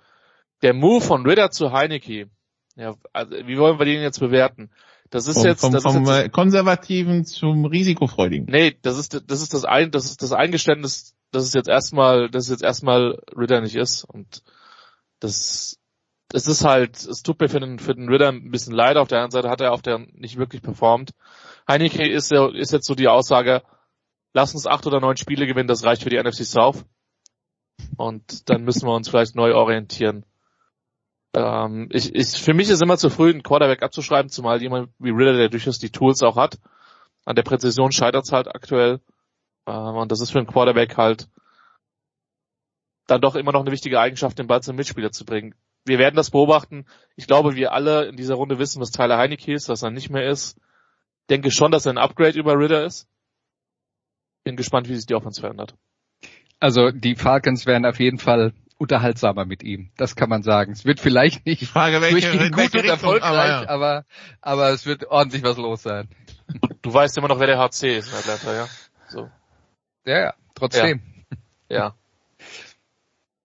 Ja, dann haben wir noch die 49ers, Andreas, die für Chase Young getradet haben. Dieser D-Line und Linebacker-Room bei den 49ers besteht gefühlt fast nur aus ehemaligen Erstrundern, also als Zweitrunder bist du schon fast ein Spätzünder. Also der hat Verletzungshistorie. Auf der anderen Seite, der hat mit Nick Bosa bei Ohio State gespielt. Also das wird wieder, da kommt wieder zusammen, was mal zusammen gehörte.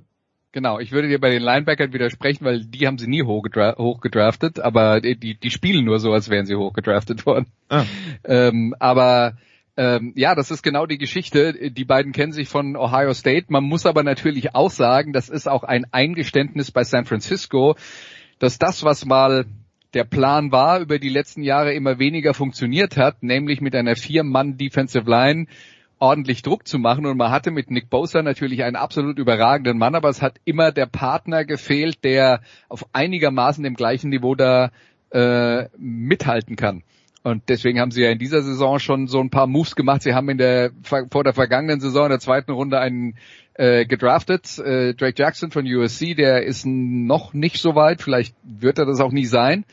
Und jetzt haben sie eben Chase Young verpflichtet für sehr kleines Geld in Anführungszeichen, weil sie investieren nur einen Drittrunden-Pick, den sie als Compensation-Pick sowieso bekommen haben, zusätzlich dafür, dass sie mal wieder einen Trainer oder GM, der Teil einer Minderheit ist, in einen zu einem anderen Verein vermittelt haben, wo er dann einen neuen Job bekommen hat als GM. Deswegen, das ist das, was die 49ers in den letzten Jahren gemacht haben. Trainer und dann auch Mitarbeiter des Front Office, die zu Minderheiten gehören, dann tatsächlich weiterzuentwickeln und weiterzugeben an andere Clubs, und dafür kriegen sie diese ganzen Compensation Picks und einer davon ging jetzt dann an an Washington für Chase Young. Drittrunder für einen ehemaligen Erstrundenpick. Also das ist sicher kein großes Investment. Da kann auch nicht viel schief gehen. Allerdings ist Chase Young einer, der nach dieser Saison einen neuen Vertrag bekommen muss. Und ob sie den sich dann langfristig leisten können oder wollen, das wird man dann in diesem halben Jahr sehen, dass er da ist. Also das bei den 49ers. Ansonsten die Spiele, außer das Spiel heute Nacht, das immer noch, das um 1:30 Uhr ist und bei der Offensleistung, die da vielleicht ansteht, vielleicht gar nicht mal so schlecht, dass das ein bisschen früher ist. Ab Sonntag wieder 19 Uhr beziehungsweise 15:30 Uhr, weil Kansas City gegen Miami das erste Deutschlandspiel ist. Achso, Franz, Kansas City, wie groß sind die Sorgenfalten? Wir haben vor 2 Jahren schon mal gesehen, wie sie mal in Tennessee komplett auseinandergefallen sind. Jetzt sind sie in Denver mal komplett auseinandergefallen. Vor 2 Jahren reichte es noch fürs Championship Game. Wie hast du Sorgenfalten, Franz, in Sachen Chiefs? Ich habe jetzt Kansas City tatsächlich relativ häufig gesehen und kommentiert schon in dieser Saison und war auch nicht immer so ganz angetan. Man muss natürlich auch dazu sagen, dass sie schon Probleme haben, gerade auf der Receiver-Position. Und ich glaube, das beißt ihnen vielleicht dann tatsächlich in dem einen oder anderen Spiel mal durchaus in den Hintern, so wie es jetzt zuletzt gegen Denver war. Man kann es halt nicht immer kompensieren. Mahomes ist auch noch nicht auf dem Level, auf diesem extremen Level, was wir von ihm kennen. Also ich glaube, das sind vor allen Dingen so ein bisschen die Probleme, die sie in den Griff bekommen müssen, dass sie jetzt einmal schlecht, wirklich richtig schlecht ausgesehen haben und keinen Weg gefunden haben, ein Spiel zu gewinnen, auch nicht bei einem, nicht ganz so guten Gegner. Ich würde es jetzt noch nicht zu hoch hängen, weil sie stehen halt immer noch 6-2, also ganz so schlecht kann es ja nicht laufen. Aber weiß ich nicht, nach diesem Spiel oder überhaupt das Spiel jetzt gegen Miami ist natürlich dann mal noch so ein Test, da muss die Offense funktionieren, sonst weiß ich nicht, ob du da wirklich gut mithalten kannst gegen Miami und danach haben sie Pause.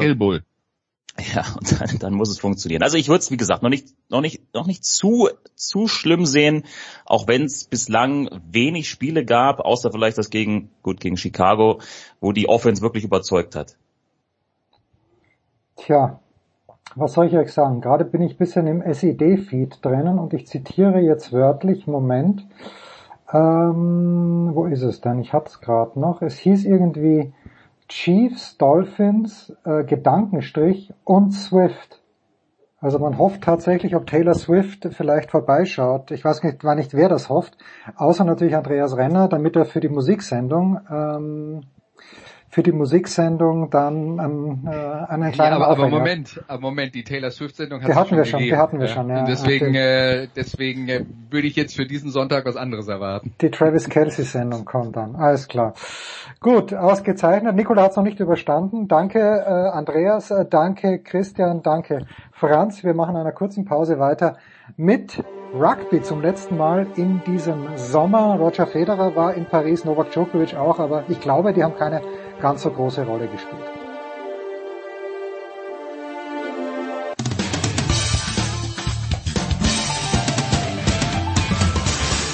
Ja, hallo, hier ist Josef Haber, auch wenn Sie mich nicht kennen. Sie kennen sicher Sportradio 360. Bleiben Sie dran, wechseln Sie jetzt nicht den Kanal, schrauben Sie nicht am Radio rum oder am Computer, wo auch immer das gesendet wird. Sie hören genau das Richtige, verstellen Sie nur mehr die Lautstärke.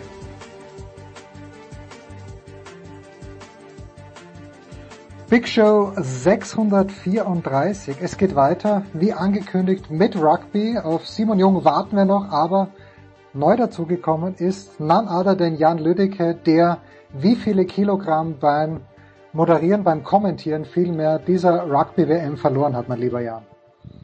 Ich glaube, ich habe ein paar dazu gewonnen. Nein, warum denn? Du hast doch Blut Die Vor- und Nachbesprechung. Also, ja, es gab meistens Pizza oder belegte Semmeln während dieser Übertragungen oder beziehungsweise drumherum und was soll ich sagen? Wie denkst du, und das ist der einzige Zugang, den ich hatte, ich habe das Samstagabend die letzten 10 Minuten gesehen und war natürlich auf der einen Seite begeistert. Ich habe zu Nicola vorhin gerade gesagt, ich wusste überhaupt nicht mehr, wem ich mithalten soll, weil ich ja keine Aktien hatte, aber am Ende dann war es für mich schon Südafrika und ich war dann froh, dass das so knapp zu Ende gegangen ist. Aber wie denkst du, ist es den Rugby-Spielern aus Südafrika komplett egal, dass da jemand wie Roger Federer dabei ist, oder ist das schon auch eine Persönlichkeit, die dann auch eben aufgrund seiner Mutter, die aus Südafrika kommt, mit dem Südafrika-Schal da drinnen ist, das doch eine kleine Bedeutung hat auch für die Rugby-Spieler, vielleicht sogar eine Anerkennung, dass der sich da aufmacht, nach Paris sich sowas anzuschauen. Ja, sicherlich eine Anerkennung, aber ich glaube tatsächlich, und das hört man ja auch immer wieder raus in den Interviews, dass sie nicht für große Persönlichkeiten mit Südafrika-Bezug spielen, sondern wirklich für ihr Land. Okay. Also es gibt ja auch diesen Film Invictus mit Morgan Freeman und Matt Damon, der sich um die WM 95 dreht, mit Nelson Mandela, der als schwarzer Präsident dann François Pienaar, dem weißen Kapitän, diese Trophäe übergibt. Und Rugby hat wirklich so viel politische Bedeutung in diesem Land, dass ich tatsächlich glaube, ja, sicherlich finden die das ganz nett, aber vor allem haben die ihr Volk im Kopf, vor allem die Leute, denen es nicht gut geht. Okay. Also Simon schreibt uns gerade, stecke gerade noch in einem Workshop fest, komme ASAP dazu. Ich lausche jetzt ergriffen. Ist das übrigens ein guter Film, Jan, aus deiner Sicht? Ja, absolut. Also jeder, der irgendwie von Rugby ergriffen ist, oder vielleicht auch jeder, der damit nicht so viel anfangen konnte, das ist ein toller Film. Das ist ein richtig guter Hollywood-Film. Davon gibt's ja heutzutage auch nicht mehr viele. Aber Invictus kann man sich auf jeden Fall anschauen. Was habe ich in den ersten 70 Minuten versäumt, Nicolas? Auf geht's.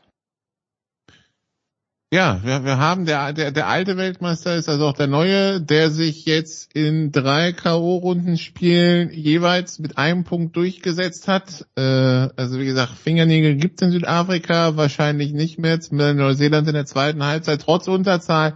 Ja, Chancen hatte, Unterzahl das Thema. Es gab 4 gelbe Karten in diesem Spiel. Jan, eine davon dann im Review zu einer roten abgegradet, was dazu führte, dass Neuseeland 50 Minuten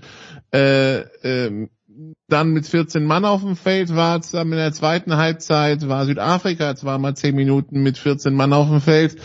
Es verändert natürlich vieles, wenn einer 50 Minuten Unterzahl spielt. Nichtsdestotrotz, Neuseeland hat dann in der zweiten Halbzeit keine Punkte mehr abgegeben. Mit 14 Mann, das ist auch nicht schlecht. Ja, und für mich vorneweg, Südafrika ist verdienter Weltmeister, aber Neuseeland wäre auch verdienter Weltmeister gewesen, weil Neuseeland war für mich im Endeffekt die bessere Mannschaft in diesem Finale. Und das ist schon bemerkenswert mit 14 Mann. Wenn wir auch zurückdenken an das Viertelfinale gegen Irland, wo sie die beste Mannschaft der Welt geschlagen haben, und da haben sie auch 2 gelbe Karten gekriegt. Da waren sie auch 2-mal in Unterzahl. Und das hat ihnen offenbar nicht so viel ausgemacht. Also wir haben ja dann auch gesehen im Halbfinale gegen Argentinien, als sie hochgeführt haben und hinten raus Scott Barrett nach seiner gelben Karte gar nicht mehr zurückgebracht haben. Also sie haben dieses Spiel quasi von sich aus mit 14 Mann zu Ende gespielt, vielleicht auch als Trainingszweck, um genau sowas zu simulieren. Aber das war schon trotz dieser Niederlage bemerkenswert, was Neuseeland da abgeliefert hat. Und sie hatten 2 Chancen. Sie haben eine Erhöhung vergeben, sie haben einen Straftritt vergeben. Ja. Und das entscheidet diese engen Spiele. Das haben wir mehrfach gesehen bei der WM. Das haben wir schon in der Vorrunde gesehen bei Südafrika gegen Irland. Das haben wir vor allem im Viertelfinale gesehen bei Frankreich gegen Südafrika. Das haben wir im Halbfinale gesehen bei Südafrika gegen England. Und auch wieder im Finale. Wer die Nerven behält, der gewinnt. Wer die Nerven nicht behält, der verliert. Was war jetzt das erfolgreichste von Südafrika, um diesen Weltmeistertitel zu behalten? In einem Turnier, wo du es ja schon gesagt hast, wo eigentlich wir dachten, dass vielleicht doch andere Namen ganz oben stehen würden. Naja, die haben schon zu den 4 Top-Favoriten gehört. Also wir haben ja von Anfang an gesagt, Südafrika, Irland, Neuseeland, Frankreich, das sind die großen. Aber angesichts der Auslosung hätte die Reise ja auch im Viertelfinale zu Ende sein können.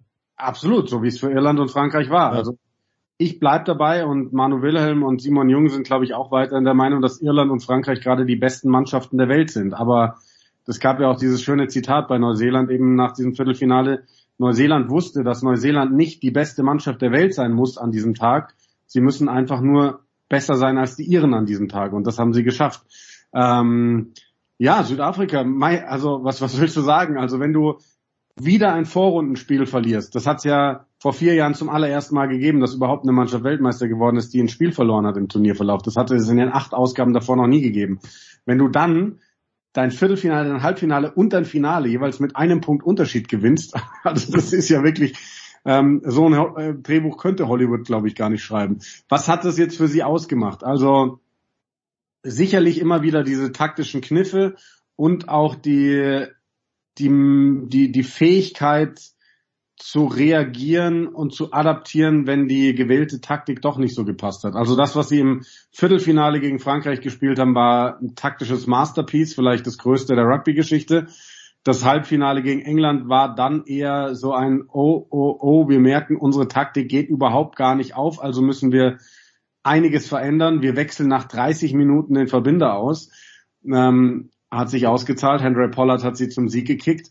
Und dann muss man schon sagen, ist es einfach, sie haben den tiefsten Kader der Welt. Also das muss man wirklich sagen. Mit diesem Bomb-Squad da immer wieder im Finale auf 7-1-Split zu gehen, mit 7 Stürmern, wo die meisten Nationen auf 5-3 gehen, auf 5 Stürmer, 3 Hintermannschaftsspieler. Es ist einfach Wahnsinn. Damit haben sie ja auch im Endeffekt dieses England-Spiel gedreht, weil Fury den weiten Lauf gemacht hat und Snyman den Versuch gelegt hat. Also 2 Stürmer, die von der Bank gekommen sind.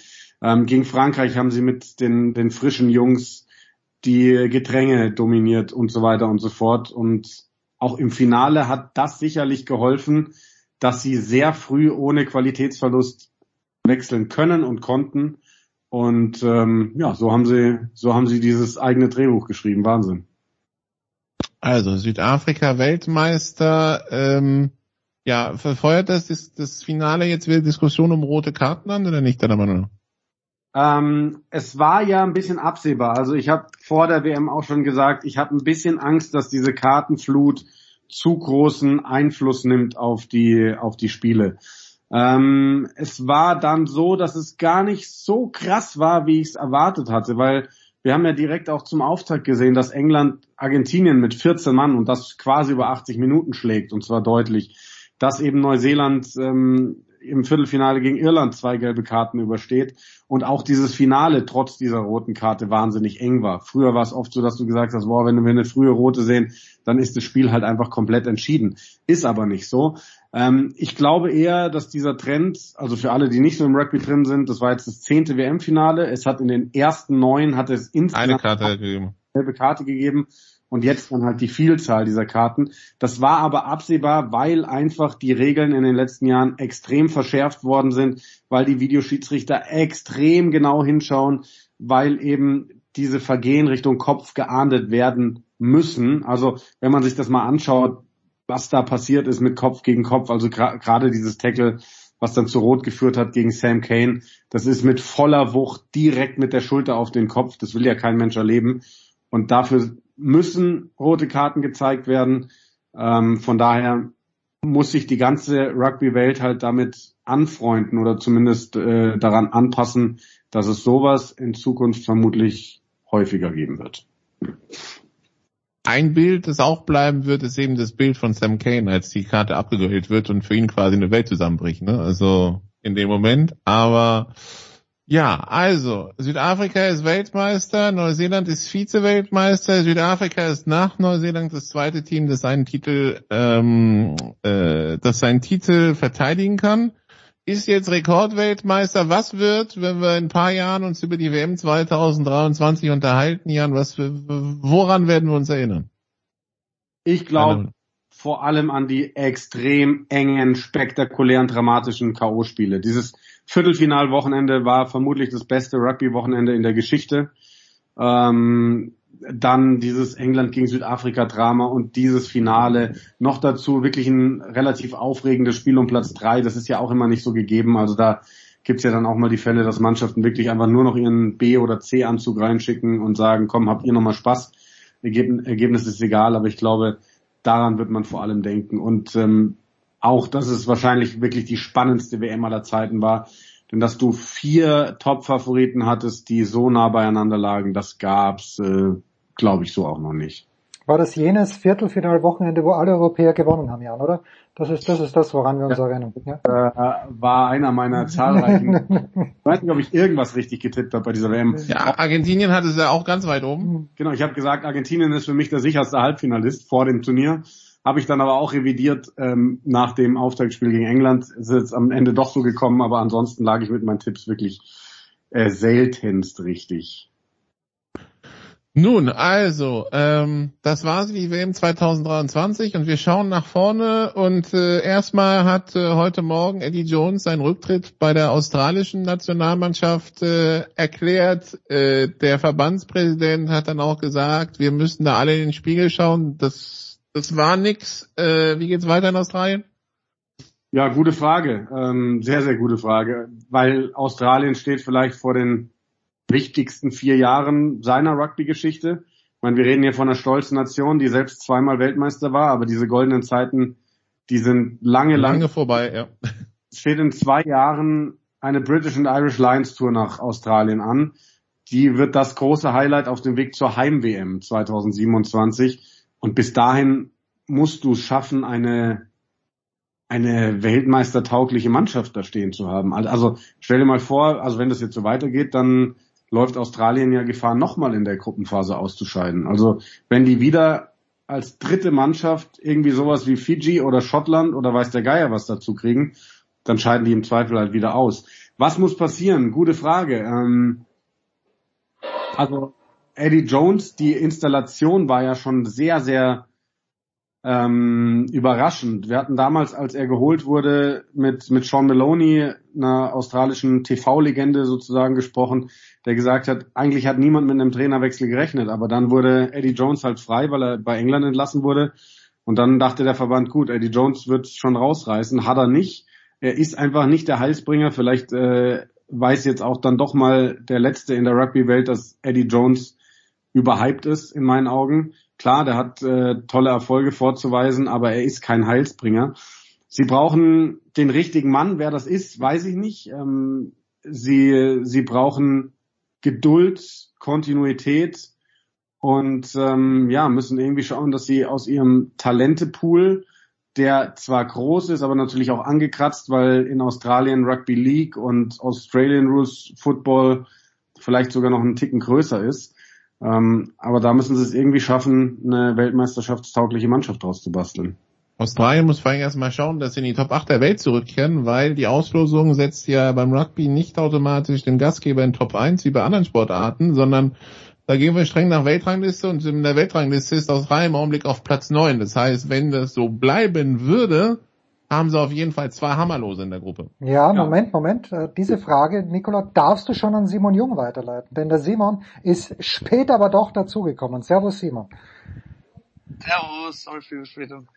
Kein Problem. Wir waren gerade bei Australien, Simon, und stellten fest, die sind gerade 9. in der Weltrangliste.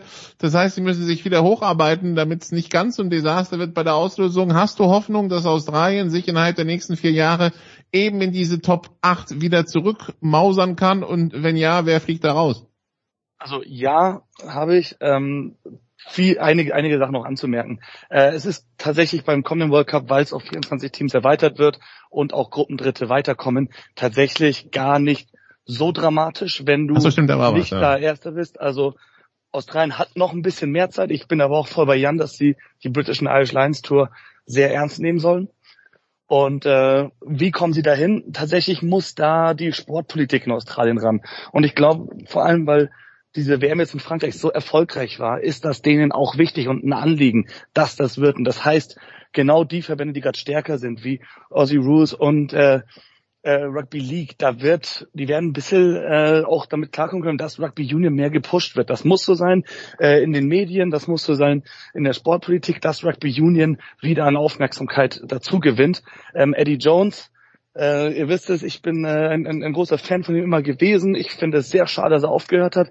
Ich habe allerdings auch einen Podcast mit ihm gehört, der tatsächlich erst vor wenigen Tagen aufgenommen wurde. Da war er noch Australien-Coach und hat aber auch sowas gesagt in die Richtung, so eine Probezeit, wie das jetzt ja war, quasi dieser World Cup und die Vorbereitungszeit, das geht in beide Richtungen. Und er hat ganz klar gesagt, wenn von australischer Seite nicht bestimmte Versprechen gehalten werden, was Finanzierung, Budget und auch seine eigene Machthoheit angeht, dann wird er auch nicht bleiben können. Und das ist das Einzige, wie ich mir erkläre, dass er jetzt aufgehört hat, ist, dass sie halt einfach ihm aktuell nicht das bieten konnten, was er sagt, was er braucht, um diese Mannschaft wieder nach vorne zu bringen.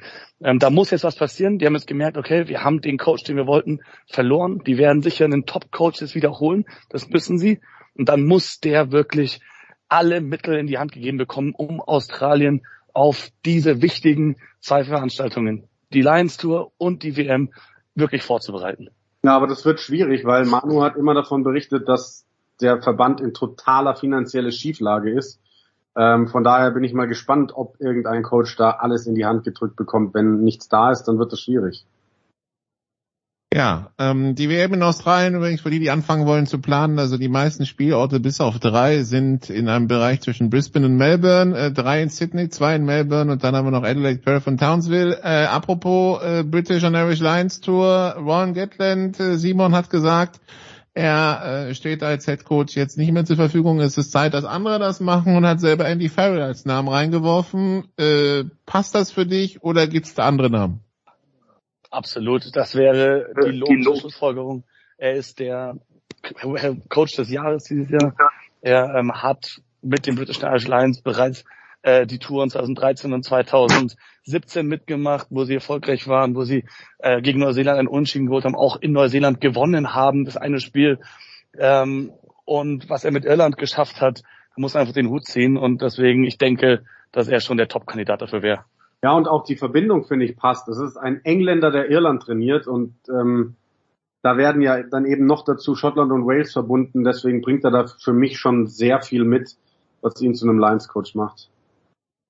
Also das der Ausblick in die etwas weitere Zukunft, in die etwas nähere Zukunft geschaut, für die wissen wollen, wann es mit den Six Nations weitergeht, dann das Ganze ab dem Wochenende 2., 3. Februar und bis zum 16. März. Da werden wir uns wieder hier intensiv mit Rugby beschäftigen, wobei ich glaube, die deutsche Nationalmannschaft hat noch irgendwas, war es in Hongkong, das ist auch die Tage, oder Jan? Ja, ich habe die Daten jetzt gar nicht im Blick, aber es ist im November auf jeden Fall, Deutschland wird 2 Spiele in Hongkong spielen. Und dann ja im kommenden Februar gegen Georgien, Heimspiel in Dessau, also wirklich gegen WM-Teilnehmer. Da sind jetzt seit einer guten Woche, glaube ich, die Tickets auch freigeschaltet. Also da wird es ein bisschen was geben, ja. Also wer Live Rugby erleben möchte, ohne in die Home Nation zu fahren oder Frankreich oder Italien, der kann das dann in Dessau tun. So, Jens, wann buchst du dein Ticket für Dessau? Dessau fehlt mir noch. Und warum in meiner Karte in Deutschland? Weil Wetten, das nie in Dessau stattgefunden hat. Ich jetzt nicht verstehen. Ich weiß auch nicht warum. Böblingen ist 3-mal an die Reihe gekommen. Das hatte andere Gründe. Die haben immer eine Halle gehabt, die frei war. Aber Dessau muss ich erst kennenlernen und ich werde es über Rugby kennenlernen. Keine Frage. Ich werde gleich mal nachschauen, wo es die Tickets gibt. Danke Jan, danke Simon und Short Notice, danke Nicola. Wir machen eine kurze Pause und machen dann weiter mit der National Basketball Association und Seb Dumitru.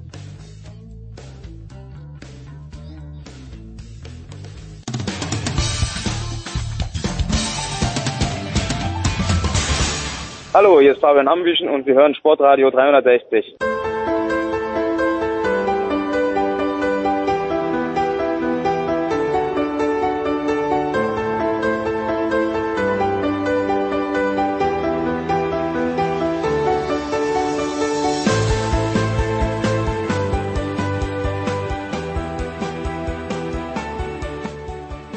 Herrschaften, weiter geht's in der Big Show 634 mit der National Basketball Association und mit Seb Dumitru. Hi Seb. Hi Jens. Seb, ich bin ja nur ein peripherer Beobachter der NBA. Du bist viel tiefer drinnen. Gab es in der Karriere von James Harden irgendeinen Zeitpunkt, wo der gute James mit sich und mit der Welt zu 100% zufrieden war? Ja, mehrfach.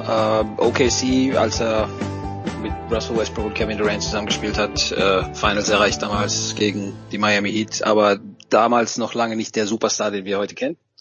In Houston dann an der Seite von Daryl Morey das System, der, glaube ich, auch Veränderer des Basketballs so ein bisschen, weil diese analytische Bewegung, alles auf Dreier, Effizienz und so weiter, das ist ja hauptsächlich in Houston damals wegen James Harden und Daryl Morey, dieser Kombination zwischen dem Spieler und General Manager passiert. Und das war die perfekte Ehe zwischen einem Spieler und dann der Franchise dem Manager, der das alles zusammenstellt. Und dann waren sie ziemlich nah dran, die Golden State Warriors zu entthronen. Du erinnerst dich sicher, Spiel 7, Chris Paul verletzt sich am Oberschenkel, Houstons Backstein-Festival von der Dreierlinie und die Warriors gewinnen das Ding, gewinnen die NBA Finals und Houston schafft's nie wieder.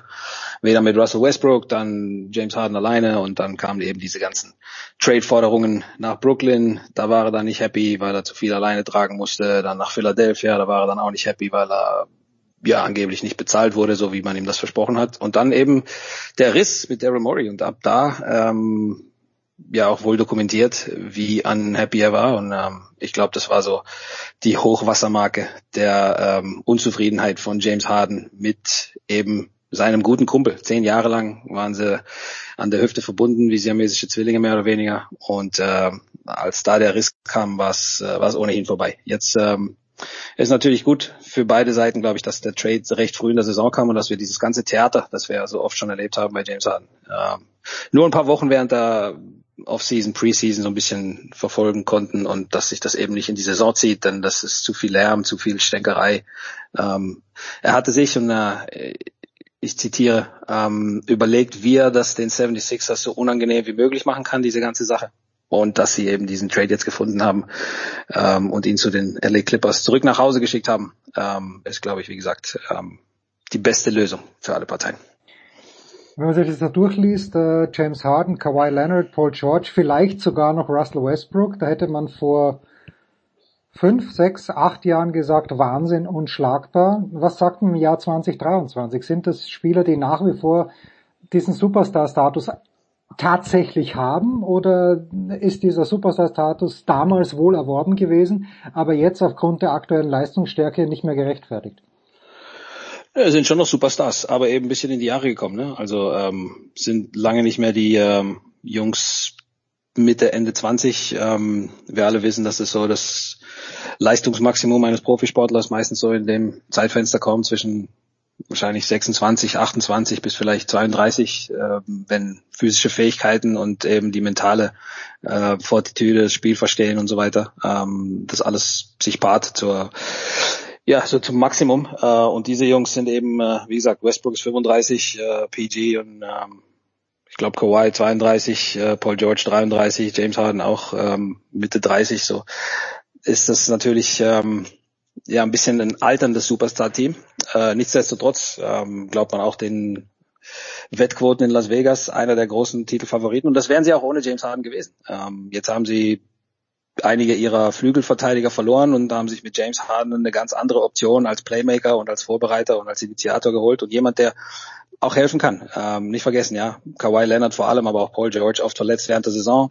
Die Clippers aufgrund dieser Verletzungsausfälle dann sehr, sehr oft ziemlich weit unten im Playoff-Bracket gestartet. Platz 4, Platz 5, Platz 6, das ist dann schon ein Unterschied, ob du dann häufiger daheim Heimvorteil hast, ob du vielleicht Zweiter, Dritter wirst oder ob du dann immer auswärts ran musst in entscheidenden Partien. Und ich glaube, mit Harden sind die Titelchancen auf jeden Fall ein bisschen gestiegen. Wie gesagt, die Clippers hatten viele vorher schon drin, wenn gesund. Das ist immer so das kleine Sternchen überall bei allen Teams, wenn gesund. Aber das ist schon ein Team, mit dem man rechnen sollte, denn Ty Lue versteht es wie kein zweiter, die Egos zu einer Einheit zu formen. Das ist klar, dass das nicht James Hardens Team sein wird. Das ist auch klar, dass er eine Rolle dann finden muss zwischen Vorbereiter und Scorer, je nachdem, was dann gefragt wird, Abend für Abend. Aber das ist auch der beste Vorbereiter der Liga gewesen in der Vorsaison. Eine der Schwächen der Los Angeles Clippers, die Stars einzusetzen. Also ich glaube, die finden da schon eine Lösung. Und nicht vergessen, man kennt sich, man hat schon zusammengespielt, man schätzt sich, also vor allem Westbrook und Harden, sehr, sehr gute Freunde aus OKC-Zeiten noch von vor über 10 Jahren. Ich bin da viel weniger skeptisch als die meisten, die eben, du weißt ja auch, wie es ist, ne? Also die Tendenz dann zu sagen, ja, da war jetzt nur Stress, das funktioniert nie, das ist ein Tölpel, der überall nur immer Lärm macht und so weiter. Aber hey, das sind alles 4 California Boys, die ungefähr zur gleichen Zeit in Los Angeles bei verschiedenen Highschools die absoluten Super-Duper-Stars waren. Und viele scheinen vergessen zu haben, dass Brooklyn mit Harden, mit Durant und mit Kyrie Irving, als alle 3 gesund waren und als alle 3 gespielt haben, das mit Abstand beste Team der Liga war. Nur kurz, nicht mal eine halbe Saison, ja, das waren vielleicht 20 Partien, aber das war eine absolute Lawine, die da über die Liga hinweggefegt ist. Und das versuchen die LA Clippers jetzt eben auch zu replizieren. So, wenn wir in derselben Stadt bleiben und gar nicht mal weit weggehen zu den Lakers, die so in die Saison gestartet sind oder nicht so, wer hätte denn im Moment die Nase vorne aus deiner Sicht in Los Angeles? Ja gut, letzte Nacht schon mal ein grandioses Battle of LA. Die Lakers endlich nach vielen Versuchen mal wieder gewonnen. Ja, das war in den letzten Jahren ganz selten der Fall. Die Clippers hatten die Nummer der Lakers, wie die Amis so schön sagen, aber das ist auf jeden Fall ein gutes Duell jetzt. Und die Lakers mit 3-2 in die Saison gestartet, sagen wir mal solide. Gestern natürlich ein grandioser Sieg, LeBron James in Topform, Anthony Davis super gespielt. Also wenn die beiden gesund sind, wenn die beiden liefern, dann sind die Lakers natürlich nach wie vor ein Team, mit dem zu rechnen ist. Das hat man auch in der Vorsaison gesehen. Ja, am Champ gescheitert, Jokic und die Nuggets zu viel, aber die Lakers sicherlich besser aufgestellt als in der Vorsaison. Mal gucken, was mit so Leuten wie D'Angelo Russell etc. passiert. Vielleicht ein Auge werfen auf jemanden wie Malcolm Brogdon, der bei Clutch Sports unterschrieben hat. Diese Woche. Clutch Sports ist die berühmte Agentur von LeBron James Jugendfreund, und meistens ist es so, dass die Lakers fast ausschließlich Clutch Sports Spieler dann auch tatsächlich verpflichten. Also vielleicht bahnt sich dann irgendwann ein Trade an zur Richtung Trade Deadline, denn Malcolm Brogdon bei den Trailblazers, das ist Perlen vor die Säue so ein bisschen. Der wird da sicherlich um nichts mitspielen und ist ein Spieler, der ein Meisterschaftsrennen mitentscheiden könnte, vor allem bei den Lakers. Aber super, beide Teams sind auf jeden Fall, glaube ich, Teil der, sagen wir mal, Top 5 in der Western Conference, und Fans können sich, glaube ich, auf eine gute, bis, wenn alles super zusammenpasst, sogar sehr gute Saison bei den Lakers und den Clippers einstellen. Clutch Sports, also wenn mich jemand aus LA anruft, dann gehe ich ran. Genau, vielleicht dann bist du bald ein Laker. Ja, bin ich bald ein Laker. So, wenn wir noch ganz kurz im Westen bleiben wollen, die San Antonio Spurs haben einen Rekord von 2-2. Im Moment, Preseason ist nicht the real thing. Das erste Spiel haben die Spurs eben verloren, zu Hause. Ich glaube, was zu Hause? Ich bin mir gar nicht sicher. Gegen Dallas. Ja, Dallas 4-0, was ich immer gerne sehe. Ja, auch wenn ich nie erst dran glaube, dass sie um die Meisterschaft mitspielen, wenn es wirklich soweit ist. Aber wie hat dir Victor Wembanyama bislang gefallen in diesen 4 Partien? Ausgezeichnet. Also ich finde ihn grandios. Das ist jetzt sicherlich nicht alles perfekt. Ja, das ist ein Rookie. Effizienz ist sicherlich ein Thema. Ich glaube, er hat 19 Ballverluste bisher in 4 Partien. Weiß noch nicht genau, welche Entscheidungen er wie schnell treffen muss. Aber die Art und Weise, wie er phasenweise dominiert, die Art und Weise, wie er sich auch von Rückschlägen zurückkämpft, ja, gegen Dallas zum Beispiel in Spiel 1 Foul Trouble, trotzdem zurückgekommen und dann im Schlussviertel, ja, die Spurs fast noch im Alleingang rangebracht. Dann gegen Phoenix im ersten Spiel gegen Kevin Durant, sein großes Vorbild. Auch im Schlussviertel 9 Punkte, glaube ich, 4 von 5 aus dem Feld, insgesamt 18 und 8 mit 4 Blocks. Und auch so dieser Bock, es zu zeigen. Ja, erinnere mich so ein bisschen an Kobe, der damals Michael Jordan herausgefordert hat. Also hier direkt gegen Kevin Durant den Drive und dann den Dunk, und dass man sich da so gegenseitig, dass er sich nicht versteckt. Also das ist schon auf einem ganz anderen Niveau. Ich habe eine Story über ihn gerade geschrieben, und einige der Sachen, die seine Zeitgenossen, absolute Superstars, ja, wie ein Giannis, wie ein LeBron James, was die alles über ihn sagen, das kommt schon nicht von ungefähr. Und ein Außerirdischer, Giannis hat gemeint, im Jahr 2045 sieht vielleicht jeder Basketballer so aus, ist natürlich unfassbar, sowas aufs Parkett zu bringen mit 2,25 Meter. Und ich glaube auch diese Sorgen, dass irgendwie nur von Verletzungen irgendwie heimgesucht werden wird in seiner Karriere und dass er da nichts reißt.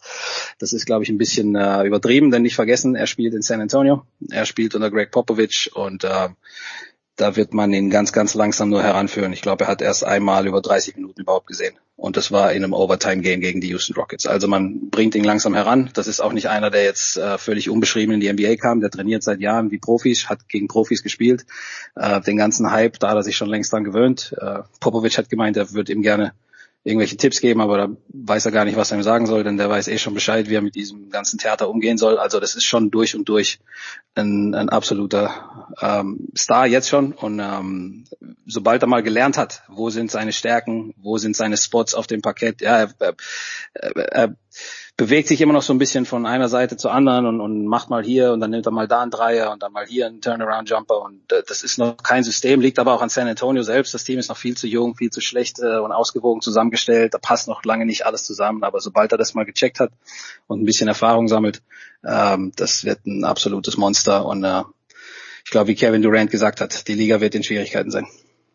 Tja, die Frage ist, wollen wir eine NBA sehen, wo wir wirklich alles ausschauen wie Wemby? Bin mir nicht ganz sicher. So, jetzt habe ich vorhin mit Michael Körner erstaunt festgestellt, dass Ludwigsburg in Ulm mit 29 gewonnen hat, aber was soll man da noch sagen? Die Celtics gewinnen mit 51 gegen die Pacers, weil die Celtics so gut sind, weil die Pacers so schlecht sind. Eine furchtbare Kombination aus beiden. Why? Nö, die Celtics sind Elite. Also letztes Jahr schon eines der Top-Teams und in diesem Jahr noch besser, glaube ich. Verstärkungen absolut perfekt, gerade mit Jrue Holiday und mit Kristaps Porzingis, die anderen, alle wichtigen Leute, sag ich mal, behalten, also gerade Tatum und Brown. Kontinuität, Coaching, Rollenverteilung, da passt einfach alles zusammen und die Celtics sind im Gegensatz zu Wembanyama schon jetzt ein absolutes Problem, denn da weiß man ganz genau, was man tut und ja, Indiana im Best-Case-Szenario ein Mittelklasse-Team, also das ist jetzt nicht das Metronom, um zu zeigen, wie gut ist Boston, aber das ist schon, also 4-0, perfekter Start, einzige ungeschlagene Team im Osten und das könnte noch eine Weile so weitergehen. Die Celtics sind legit, wie die Amis sagen. Tja, was erstaunlich ist, weil die ja in derselben Stadt zu Hause sind wie Heiko Olderb und nachdem Heiko in Toronto vorbeigeschaut hat, das war vor Beginn der Saison, wo er mit Jakob Pöltl und mit Dennis Schröder eben gesprochen hat, seitdem läuft's nicht mehr. 1 und 3 oder habe ich da irgendwas übersehen? Waren die Gegner wirklich unangenehm gleich zu Beginn? Muss man sich Sorgen machen in Toronto? Wie siehst du die Situation bei den Raptors? Na gut, letzte Nacht ein guter Sieg gegen die Bucks und nimmt man den und den gegen die Timberwolves, dann sind es eigentlich schon zwei solide, ja. Ne, zwei richtig solide Siege. Dennis mit 24 und 11 letzte Nacht. Also Toronto hat vor allem offensiv ein Problem, da fehlt es einfach an Shooting. Das ist alles schon sehr, sehr morastig so, da tut es schon manchmal weh beim Zuschauen, wie sie versuchen, sich da irgendwelche Würfe zu kreieren und ich denke auch, dass auch da irgendwas noch passieren muss am Kader. Dennis haben sie unter anderem geholt, weil er es natürlich versteht, Lücken zu reißen, aber du kannst auch als pfeilschneller Point Guard, vielleicht einer der schnellsten ligaweit, kannst du nur so viel bewegen, wenn die anderen Jungs kein Spacing haben, wenn das Ding auf dem Parkett so aussieht und das Verhältnis zwischen Dennis und dem Coach war auch mit einer der Hauptgründe, aber wie gesagt, der Coach kann jetzt da nicht die Würfe nehmen für Scotty Barnes und Pascal Siakams und OG Anunobis dieser Welt. Also das ist, wie gesagt, Toronto, selbst im Best-Case-Szenario ist das vielleicht ein Play-in-Team, viel mehr geht da nicht. Aber spielt ja keine Rolle. Also Dennis kann ja trotzdem abliefern und tut es bisher eigentlich ziemlich gut. Also 9 Assists pro Partie, Career High, auch als Scorer beigetragen mehrfach. Und ja, wie gesagt, vielleicht sollte man nicht unbedingt gegen Teams wie die Trailblazers verlieren. Chicago muss jetzt auch nicht unbedingt sein, wenn man eine Rolle spielen will, wenn man vielleicht sogar die Playoffs erreichen will, das ist natürlich das Ziel. Aber wie gesagt, ich erwarte auch da, dass sich noch was tut am Kader. Typen wie Siakam, vielleicht sogar Anunoby, das sind jetzt nicht mehr die langfristigen Lösungen. Da geht es um Scotty Barnes und Dennis soll da helfen. Wer weiß, vielleicht, wenn Dennis so weiterspielt, kommt auch ein Veteranenteam oder ein Contender um die Ecke zur Deadline und will für Dennis traden. Ob jetzt in dieser Saison oder vielleicht im Sommer, muss man mal schauen. Aber 2-Jahres-Deal, das ist ja eigentlich auch finanziell dann so aufgestellt, dass die Toronto Raptors Option haben. Das ist, wie gesagt, Long-Term Play und diese Raptors, die werden nicht lange so in dieser Form zusammenbleiben. Jetzt abschließend ein bisschen abseits davon, aber wenn es sogar mir ein Begriff ist, dann ist es dir natürlich noch viel mehr ein Begriff. Es ist vor ein paar Tagen jemand gestorben, der eine unglaubliche Rolle im amerikanischen Basketball gespielt hat, im College Basketball, nämlich Bob Knight, den ich natürlich in erster Linie mit Indiana in Verbindung bringe, der auch bei Texas Tech da gecoacht hat, der aus irgendwelchen Gründen, erinnere ich mich, dass er mal einen Stuhl aufs Parkett geworfen hätte, ich glaube, das war's. Dann kann auch sein, dass er mal jemanden gewürgt hat, da bin ich mir nicht ganz so sicher. Also für mich, wenn ich im großen Lexikon nach alten weißen Männern Ausschau halten würde, dann entdecke ich entweder mein eigenes Bild oder das von Bobby Knight. Aber welche Bedeutung hat denn Bob Knight für den Basketball gehabt in den USA? Ja, ist einer der, ich glaube, der vierterfolgreichste nach Coach Gay und Jim Boeheim und Roy Williams, ne, von North Carolina, ist der vierterfolgreichste oder der Mann mit den viertmeisten Siegen in der Division One, und hat natürlich dazu beigetragen, dass viele Spieler den Weg in die NBA gefunden haben, hat in seinen Jahren, ich glaube seit 62 oder so, bis 45 Jahre hat er gecoacht, Championship gewonnen in der NCAA als Spieler, dreimal als Head Coach. Also wie gesagt, seine Zeit ist liegt schon ein bisschen zurück, 70er, 80er so, das waren seine besten Jahre, am meisten bekannt natürlich für die Stuhlwerfgeschichte und war ein Hitzkopf, aber hat natürlich die NCAA und den Basketball in den USA geprägt, lange Jahre. Wie gesagt, aus einer anderen Zeit, ein Dinosaurier. Ich glaube Hall of Famer sogar, ne? Irgendwann in den 90ern dürfte auch aufgenommen worden sein. Also das sagt eigentlich schon alles über sein Standing. Für mich auch tatsächlich die Stuhlwerfgeschichte und auch die Werbung, die er damals aufgenommen hat. Ich weiß nicht wofür, aber da wirft dann einen Stuhl oder irgendjemand wirft einen Stuhl und er kommt rein und sagt dann, nee, so wirft man nicht einen Stuhl, hier, so wirft man einen Stuhl. Und dann this is not how you throw a chair. Und dann macht er selber vor. Also das ist natürlich schon, das sind so die Szenen für die Ewigkeit. Da erinnere ich mich dran. Aber das ist natürlich auch jemand, das war jetzt nicht nur irgendwie so ein Gimmick oder ein Meme, sondern der hat auch was auf dem Kasten gehabt. Also der Mann wusste, wie man coacht. Ja, Dinosaurier. Ich meine, Coach K ist ja auch ein Dinosaurier. Ja, aber diese ganzen, ne, Boeheim, Coach Gay, Roy Williams, Bob Knight. Andere Zeit. Aber wenn du das hättest aussuchen können, Seb, wärst du lieber von Coach K, von Jim Boeheim oder von Bobby Knight trainiert worden? Weil Boeheim ist irgendwie so eher der nette ältere Mann, hatte ich so einen Eindruck. Ja, ich glaube Coach K ist schon. Ja, hätte ich auch gesagt. Ja, es ist schon so, das ragt noch mal ein Stückchen heraus, auch weil er eben auf einem anderen Niveau. Es gab ja viele, die in der NCAA dann auf ihre Art und Weise so ein Königreich aufgebaut haben, mehr oder weniger, und dann, sobald man sie aus diesem Mikrokosmos rausgenommen hat, sind die komplett baden gegangen, ja, ein Rick Pitino zum Beispiel oder irgendwelche anderen, die es auch in der NBA probiert haben. Coach K konnte das, glaube ich, unabhängig davon, mit welchem Spielertypen, unabhängig davon, ob es jetzt NBA-Spieler waren, junge Leute etc. Also das ist, glaube ich, schon noch ein anderes Niveau. Aber wie gesagt, das ist nicht, um irgendwas wegzunehmen von den Errungenschaften von Bob Knight und allen anderen. Großartige Karriere. Absolutely not. Das war Seb Dumitru zur NBA. Wir machen eine kurze Pause und schmeißen uns dann mit Tennis raus.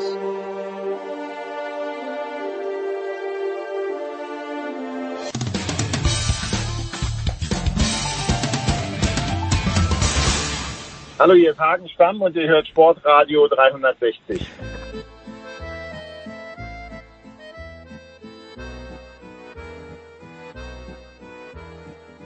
Big Show 634 geht in die letzte Runde mit Tennis und der Nord-Süd-Gipfel ist wieder vereint, denn Paul Häuser ist zum einen am Start vom Sky. Servus Paul, hat gerade die Kamera angemacht. Ich sehe die Finger von Paul, er ist bestens rasiert. Servus Pauli.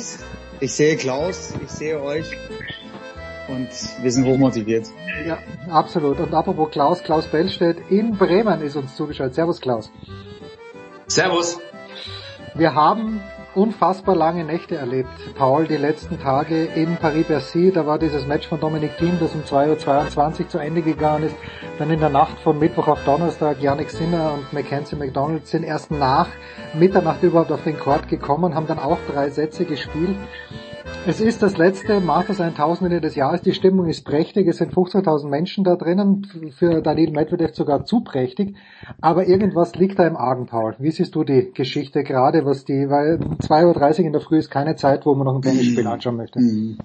Also, da liegt was gewaltig im Argen und es passt irgendwie auch ganz gut ins Bild, wenn wir auf das Tennisjahr schauen.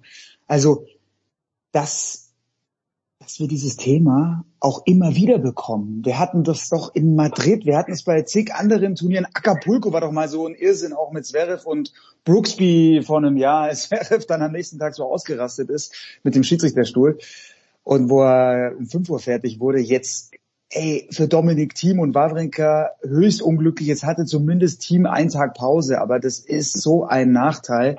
Und Sinner muss heute das 4. Match spielen auf dem Center Court wieder.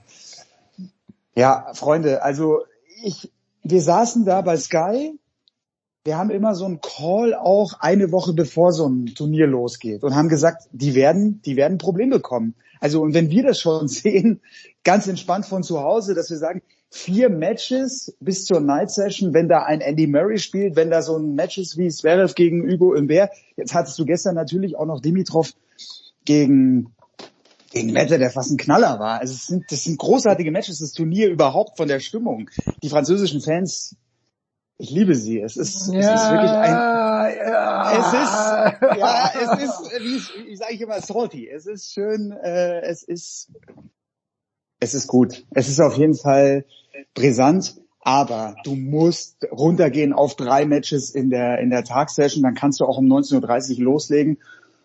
Und generell finde ich das ganz schwierig, dass du dann nicht mehr die Option hast, auch wenn sowas passiert, ein Match auf den Court Nummer 1 zu verlegen, weil das wahrscheinlich dann von den Ticketverkäufen auch nicht geht. Also die Zuschauer da draußen zu sehen, die dann warten, dass sie um 22 Uhr rein dürfen, überhaupt erstmal auf die Anlage dürfen, weil sie ja die Night Session haben und gleichzeitig, also die stehen da, wie bestellt und nicht abgeholt, 3 Stunden lang, weil Zverev Hugo Humbert noch weitergeht und es war ja am Montag auch so. Also es ist ein Unding. Ich finde das auch total peinlich, muss ich sagen. Also peinlich Klaus, für die Planer. Ja. Klaus, chime gleich in, Klaus. Du nickst wissend. Ach ja, es ist alles, ich hätte fast gesagt, eine mittlere Katastrophe, aber ist es irgendwie schon. Und also Paul, du bist ja unmittelbar davon auch betroffen. Wenn wir jetzt auch mal die andere Seite anschauen, du hast eben schon die Zuschauer angesprochen, die da draußen aushauen müssen, aber auch wir Dienstleister, wir Medienberichterstatter sind davon auch betroffen. Das mag jetzt vielleicht ein bisschen Jammern auf hohem Niveau sein, weil wir ja dann doch darüber berichten dürfen. Aber nein, es hat auch für uns Auswirkungen da bis in die frühen Morgenstunden auszuharren, zu arbeiten. Für viele geht dann die Arbeit ja auch erst los, für die schreibenden Kollegen. Also es ist auf jeden Fall was im Argen. Und zwar lasst uns ruhig das Bigger Picture sozusagen anschauen und auch ruhig nach Cancun gucken. Also es kommt da irgendwas auf die ATP und auch auf die WTA zu. Sie müssen sich bewegen. Ich habe gerade nochmal den Tweet, den letzten von Kaspar Rüth gesehen, der gesagt hat, das kann doch alles gar nicht sein. Herzlichen Glückwunsch ATP. Sinner da 14 Stunden nach dem letzten Ende muss er wieder auf den Platz. Einer der besten, einer der Gesichter des Tennis, das darf man nicht vergessen, wie die verheizt werden, gerade die Leute, das ist unfassbar und da muss was passieren. Nicht nur bei der ATP, siehe Paris, sondern auch bei der WTA. Guckt euch das an, dieses wunderbare Turnier, diese super Location, eigentlich Cancun, an der Karibikküste, ist es das? Karibik? Ja doch, klar, Karibikküste, Mexiko. Wie toll könnte das sein? Sabalenka sagt, sie ist da sich überhaupt nicht sicher auf diesem Platz, was sie da für ein Gerüst hingestellt haben. Dann kommt dazu, guckt euch die Audience da an, da ist keine Seele. Da waren, glaube ich, gestern 10 handverlesene Leute bei dem Doppelspiel von Pegula und Goff. Also, und man hört ja von einer Rebellion der Spielerin in Bezug auf die WTA, also irgendwas läuft gerade völlig schief im Welttennis und hauptverantwortlich für mich sind die beiden Weltverbände ATP und WTA. Ich weiß nicht, wie ihr das seht, aber es muss was passieren. Also und auch Veranstalter. Nur ganz kurz. Klar, auch Veranstalter. Also ich sehe die WTA sehe ich da viel mehr in der Bringschuld, also verantwortlich dafür als die ATP. Und natürlich auch diese Geschichte, dass jetzt in der Woche nach Cancun in Sevilla of all places, dass die wieder diesen Kontinentalwechsel machen. Im letzten Jahr dachtest du dir, okay, Fort Worth und dann nach, ich glaube es war in Manchester oder war es in Glasgow, jedenfalls auf den britischen Inseln, schlimm genug. Aber das werden sie hoffentlich nicht nochmal machen. Nein, sie haben es nicht nur nicht sie haben es nicht nur ein zweites Mal gemacht, sie haben es noch schlimmer gemacht. Cancun, Sevilla und Goff und Pegula spielen gar nicht für die USA. Es ist, also ich sehe die WTA da viel mehr schuldigen als die ATP, weil ich nicht weiß, wie die ATP jetzt hier einschreiten könnte in Paris-Bercy. Ja? Also was soll die ATP sagen? Es gibt ja auch und das hat Herwig Straka in Wien auch gesagt, ja, wo er auch gesagt hat, naja, also er sagt, es gibt das Problem, die Gefahr ist eine Zweiklassengesellschaft. Die einen spielen im Zelt am Heumarkt wie Tommy Paul und die anderen spielen in der Stadthalle vor 9000 Leuten, geile Atmosphäre, wunderbar. Und da meinte ihm Herwig Straka, das Problem haben im Grunde genommen alle Hallenturniere, auch Paris-Bercy, dass es eben keinen zweiten gescheiten Hallenplatz gibt und die einzige Ausnahme wäre Rotterdam. Und das kann man nicht. Und das einzige Gute, wenn ich jetzt meinen Monolog beenden darf, das einzige Gute, Klaus, ist, finde ich, du hörst jetzt plötzlich aus Cancun von Leuten, wo du das ganze Jahr nichts gehört hast, dass die sich endlich mal positionieren. Dass Iga Swiatek sagt, nein, ich bin überhaupt nicht dafür, dass es mehr Mandatory-Turniere gibt. Und das finde ich dann zum Beispiel schon mal angenehm. Ne? Ja, Rybakina, genau. Also zwei, eher leise ist, aber jetzt auch irgendwie. Ja, das immerhin. Dennoch, wenn wir auf das Sportliche schauen, Paul, du hast angesprochen, unglaubliche Partien, also Medvedev gegen Dimitrov, grandios. Dann hat es ja diesen einen Tag gegeben, ich glaube, es war der Montag, wo Andy Murray gegen den Minauer schon gewonnen hatte, dann noch verloren hat, wo Gasquet gegen Tommy Paul eigentlich schon gewonnen hat, noch verloren hat, wo Team Matchball abgewehrt hat, gegen Wawrinka noch gewonnen hat. Und da muss ich dann wieder eine Lanze für deinen Lieblingsspieler brechen, Paul, für Alexander Zverev, weil diese Partie gegen Hugo Humbert am Mittwochabend, die kann er auch verlieren. Und es kann ihm niemand einen Vorwurf machen, aber wie sich Zverev da reingekämpft hat, da wäre ich fast vom Fernseher aufgestanden und hätte geklatscht, wenn ich nicht schon so alt wäre. Ja, wenn ich nicht schon so alt wäre, weil das muss man wirklich sagen. Respekt, Alexander Zverev. Ja, irgendwie, ich hatte das Gefühl, Humbert muss es schon eigentlich gewinnen. Weil der macht ein super Spiel. Der hatte einen klaren Plan, schaut immer wieder rüber zu seinem Coach Jeremy Jardy, der hat auch herrliche Grimassen gezogen, der Jim Jardy. Aber Humbert war der wesentlich aktivere. Also immer wieder waren die Ballwechsel so, dass Zverev da 2-3 Meter hinter der Grundlinie war. Was der da rausholt, wie der sich bewegt, wie er sich verteidigt. Es kamen dann auch immer wieder spektakuläre Passierbälle. Aber ich hatte das Gefühl, Humbert hatte ja auch diesen Break-Vorsprung dann im dritten, der muss es eigentlich ziehen. Aber die Aufschlagstärke von Zverev hat ihn mal wieder gerettet und diese Resilienz. Ja, beliebtes Wort. Also wie Zverev da sich nochmal reingekrallt hat in diese Partie, das war schon Champions würdig, das war Champions Mindset auch, weil er natürlich auch, glaube ich, irgendwo weiß, hoppala, wenn ich jetzt hier rausgehe, dann kann auch alles hier schiefgehen mit Blick auf die ATP Finals, denn dann hat die Saison ein ganz mieses Ende. Und dann darfst du halt auch nicht vergessen, also erstmal hat er auf der anderen Seite einen überragenden Gegner, der toll gespielt hat, aber auch das Publikum, also das war ja so ein krasses Auswärtsspiel, Paris-Bercy, und Zverev bleibt da cool und im Tiebreak liegt er auch zurück. Und 4-2. 4-2, Mini-Break, kommt nochmal zurück und serviert es so stark. Ja, Hut ab. Also es fehlt was, finde ich. Ein Top-10-Spieler oder sagen wir mal so, ein Top-5-Spieler, der ja im Moment nicht ist, der kriegt das Spiel mehr auf den eigenen Schläger gezogen. Der kann dann auch mehr in der Offensive agieren. Und er hat wirklich Humbert dann manchmal das Feld überlassen. Das war irgendwo auch die Taktik. Der Erfolg gibt ihm am Ende recht. Aber was er grandios macht, ist dieses Kämpfen und immer wieder, also du musst ihn erstmal knacken. Und er hat einen Gegner gehabt, der einen super Tag hatte mit Hugo Humbert und trotzdem hat er es nicht geschafft, weil Zverev so gut in dieser Counterpunch-Position ist. Ja, aber trotzdem, also für die Top 5, da ist gerade eine Lücke. Da fehlt was. Dabei bleibe ich. Ja, und Klaus, heute werden wir natürlich jetzt ein paar Minuten, nachdem wir aufnehmen, sehen, spielt er gegen Tsitsipas, der ihm ja eigentlich liegt und Tsitsipas auch nicht gut in Form, aber 3 Stunden 30, die er gestern gespielt hat, Zverev. Ich glaube, man wird es ihm ansehen.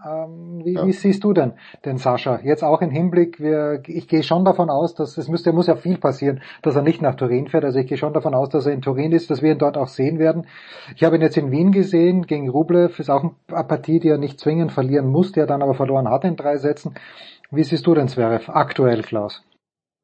Ich möchte gar nicht so wahnsinnig viel noch dazu sagen, weil Paul es wunderbar auf den Punkt gebracht hat in der Analyse von ihm. Also ich stimme total mit Paul überein. Die Widerstandsfähigkeit ist vielleicht das Beste im Moment, die schönste Farbe in seinem Spiel. So sollen wir es mal ausdrücken. Du kriegst ihn nicht bezwungen, selbst wenn du der bessere Spieler bist. Sagen wir mal in der Kategorie Hugo Humbert. Gegen die Top 5, gegen die Top 10 sieht es mit Sicherheit wieder anders aus. Er ist nicht in bester Form, gestern auch nicht. Aber Aufschluss wird dann so ein Spiel heute geben. Also ich sehe es auch wie du, Jens. Das ist eine körperliche Sache und sehe heute Tsitsipas deutlich im Vorteil nach den Strapazen von gestern. Ja, es ist alles gesagt von uns. Ne? Es gibt die Lücke zu den Top 5, sehe ich genauso. Ich würde mich wahnsinnig freuen, wenn er es schafft. So auch für uns, wenn wir dann da sind, Jens, Paul und das ihn da zu sehen, das ist schon mal nochmal super. Da auch ein deutscher Starter dabei. Das wertet das ganze Ding nochmal auf. Bin super gespannt heute auf das Spiel. Freue mich richtig drauf. Wie er sich zeigt, ob er das nochmal aufs Parkett kriegt heute. Hab auch so ein bisschen meine Bedenken. Ich finde ihn auch gestern fand ich ihn an vielen Passagen wieder zu passiv, wo du denkst, es könnte jetzt wirklich vollends kippen und dann kommt er doch wieder. Das spricht, hat er ja auch selber gesagt im Interview danach, so die mentale Stärke, das hat er natürlich jetzt auch voll selber für sich drin. Und das macht ihn schon stark und das ist auch ein Unterscheidungsmerkmal von vielen anderen. Aber ich meine, in den Top 10, mal ausgenommen vielleicht so im Moment von Holger Rune, der jetzt aber auch wieder in die Spur findet, sind sie natürlich alle super mental stark. Und da gibt er sich nicht mit ab. Aber beim Rest schon. Und insofern, ja, heute wird ein sehr, sehr spannendes Match. Was sehr viel sagt für Turin, aber auch die nächste Zeit und dann auch vielleicht für die neue Saison. Ein Wort noch. Weil Paul dieses Publikum auch. Paul, ich habe schon das Wort vergessen, das du gewählt hast für das Publikum in Paris-Bercy. Salty, genau. Oder auf Französisch Flambé. Ja. Die sind angezündet, ne? Ja, genau. Und sie waren ein kleines bisschen zu viel angezündet für Daniil Medvedev, der sich dann mal hingesetzt hat, bis der Schiedsrichter ihn A verwarnt hat und dann hat Dimitrov, glaube ich, auch was, ich spreche ja kein Französisch oder ich verstehe nur ein kleines bisschen Französisch, gesagt hat, okay, jetzt reicht's, spiel einfach weiter. Und da fand ich es dann bemerkenswert, weil ich dachte jetzt, das war ja gegen Ende des zweiten Satzes, jetzt hört er auf und bemüht sich einfach nicht, man verliert in 2 Sätzen, gewinnt aber den zweiten Satz im Tiebreak, verliert den dritten im Tiebreak. Ich bin natürlich jetzt in der blöden Position, in der ja auch Klaus ist und in der alle sind, die Medvedev schon mal bei einer Pressekonferenz erlebt haben oder bei mehreren. Also wir lieben alle Medi. Und deshalb habe ich einfach mehr Verständnis für ihn. Und ich weiß aber doch nicht, was ich damit gestern mit seiner Geste dann, wie er rausgehen soll, auch anfangen soll. Ist das noch lässig, Paul? Ist das unnötig? Wie hast du das gesehen? Ja, der hat schon, also das weiß er selber, der hat einen Pfeil im Kopf. Ja, so. Und ich fand es ganz spannend, auch so dieser Austausch mit Dimitrov am Ende am Netz. Also ich glaube, der freut sich für Dimitrov, hat er einen Blick auf das Ganze. Dimitrov war eigentlich derjenige, der ihn dann auch da rausgeholt hat aus diesem Konflikt mit den Zuschauern. So. Unser Kommentator Philipp Langosch hat gesagt, das war eine Ansage von Dimitrov, so weit würde ich nicht gehen. Ich war eher so, das war fast eher Coach Dimitrov, der so gesagt hat, Junge, pass auf, jetzt konzentriere dich einfach wieder aufs Spiel. Weil der hat ja wirklich verweigert. Und ja, also Medvedev hat manchmal so Gesten drin, so Momente, wo ich auch Sascha Zverev, der damals diesen Punkt da aufgemacht hat, das ist einer der unfairsten Spieler, wo ich Zverev dann auch wieder verstehen kann. Und das, also sowas zu machen, das war ja dann eigentlich so Effenberg light, ne? Anlegen mit dem Publikum, Mittelfinger, klare Signale, ey Leute, ihr könnt mich mal, so. Kann er sich natürlich sparen. Gleichzeitig, wir wünschen uns genau solche Typen im Tennis, die einfach so sind, wie sie sind. Und ich finde ja, wir lieben Medi, sagst du, Jens. Ich würde es auch unterschreiben. Der Typ ist real, ja. Der ist echt Und der gibt fantastische Interviews, hat einen Pfeil drin, bleibt für mich eigentlich der unangenehmste Gegner. Den musst du auch erstmal knacken. Der hat nicht gut gespielt. Dimitrov war auch der klar bessere Spieler und trotzdem wurde es am Ende schweineknapp. Ja, ich finde trotzdem, muss ich auch sagen, wenn ich jetzt so aufs Tableau gucke und ich sehe dann auch mal einen Medvedev, der so dominant teilweise war und auf diesen Hardcourts immer wieder dabei war, wenn der dann mal ausscheidet, das tut dem Tennis auch gut. So, das Turnier, das Feld öffnet sich jetzt so ein bisschen. Ich brauche nicht immer Medvedev gegen Djokovic. Und Alcaraz ist rausgegangen, jetzt ist Medvedev rausgegangen. Jetzt bin ich echt gespannt. Und dieses Race to Turin, das du angesprochen hast, das ist mal richtig spannend auch, weil Hurkacz natürlich gefährlich kommt und Rune mit Becker, Wahnsinn. Ja. Ja, nur Rune wird halt im Viertelfinale an Djokovic zerschellen, wie an einer Mauer, mit der einem Radl reinfährt. Ja. Was ich halt zu Medvedev abschließend, Klaus, schon noch sagen, ich verstehe es halt nicht. Das ist so ein intelligenter Kerl und der ist wirklich schlau. Ich verstehe dann halt nicht, aber auf der anderen Seite muss man natürlich konstatieren, er hat halt immer, egal wo er hinkommt, er hat immer ein Auswärtsspiel. Er hat auch in Wien nur Auswärtsspiele gehabt und ich glaube, so etwas zehrt an einem Spieler, an Daniil Medvedev, dass er eben wirklich kein Heimturnier mehr hat. Egal gegen wen er spielt und wo. Klar. Also ich sehe es ein bisschen anders. Ich sehe es so, dass es ihn auch in gewisser Weise anspornt. Er hat diese Rolle nun mal im Welttennis. Oder Boy. Ja. So, ne? Im Publikum. Wo ist er denn schon mal der Liebling? Außer bei sich mal zu Hause beim Turnier. Nirgendwo. In Russland oder so, als da noch gespielt wurde. So, da erinnere ich mich noch. Oder St. Petersburg und so. Aber ansonsten ist er doch immer der Außenseiter, also was sozusagen die Gunst des Publikums betrifft. Und das kitzelt ihn aber auch. Und ja, es ist wie Paul sagt, er hat einen Pfeil im Kopf. Es kocht über. Aber das ist ja Teil seiner DNA. Das braucht er auch, um sein bestes Tennis auf den Platz zu kriegen. Ja, manchmal bringt es ihn dann auch auf ein Abstellgleis oder eine Sackgasse. Und der Zug rollt dann sozusagen Vollspeed drauf. Aber vom Prinzip ist das seine DNA. Und wenn ihr euch doch mal diese PK danach anschaut, wie brillant der das Thema da moderiert hat, mit einem Charme, mit einer Ironie, da würde ich jetzt mal sagen, das ist Effenberg mit Stil, so, ja. Also, das ist das, was wir ihn ja irgendwie lieben. Er bringt die Stories also mich nervt's dann auch manchmal, aber ich weiß genau, Roland Garros, denkt doch mal bitte an die letzten Jahre. Da hat er auch immer diese Auseinandersetzung mit diesem schwierigen Publikum gehabt. Wenn wir uns jetzt in 2 Wochen in Turin wieder treffen, dann freue ich mich schon auf dieses liebe Partypublikum in Italien. Mal schauen, wie es da dann wieder aussieht. Aber da hat er, glaube ich, nicht viel zu befürchten, es sei denn, es geht gegen Sinner.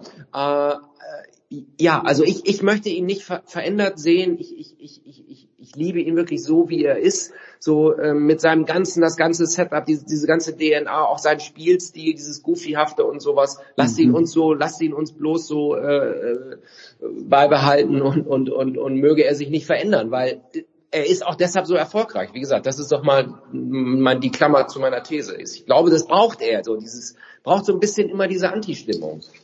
Ja, so. Und gegen Sinner wird er, wenn alles so bleibt, nach Turin als Nummer 3 der Welt kommen, Sinner als Nummer 4. Das heißt, es ist ausgeschlossen, dass die beiden sich in der Gruppenphase begegnen. Und wenn es dann das Halbfinale ist, dann umso besser.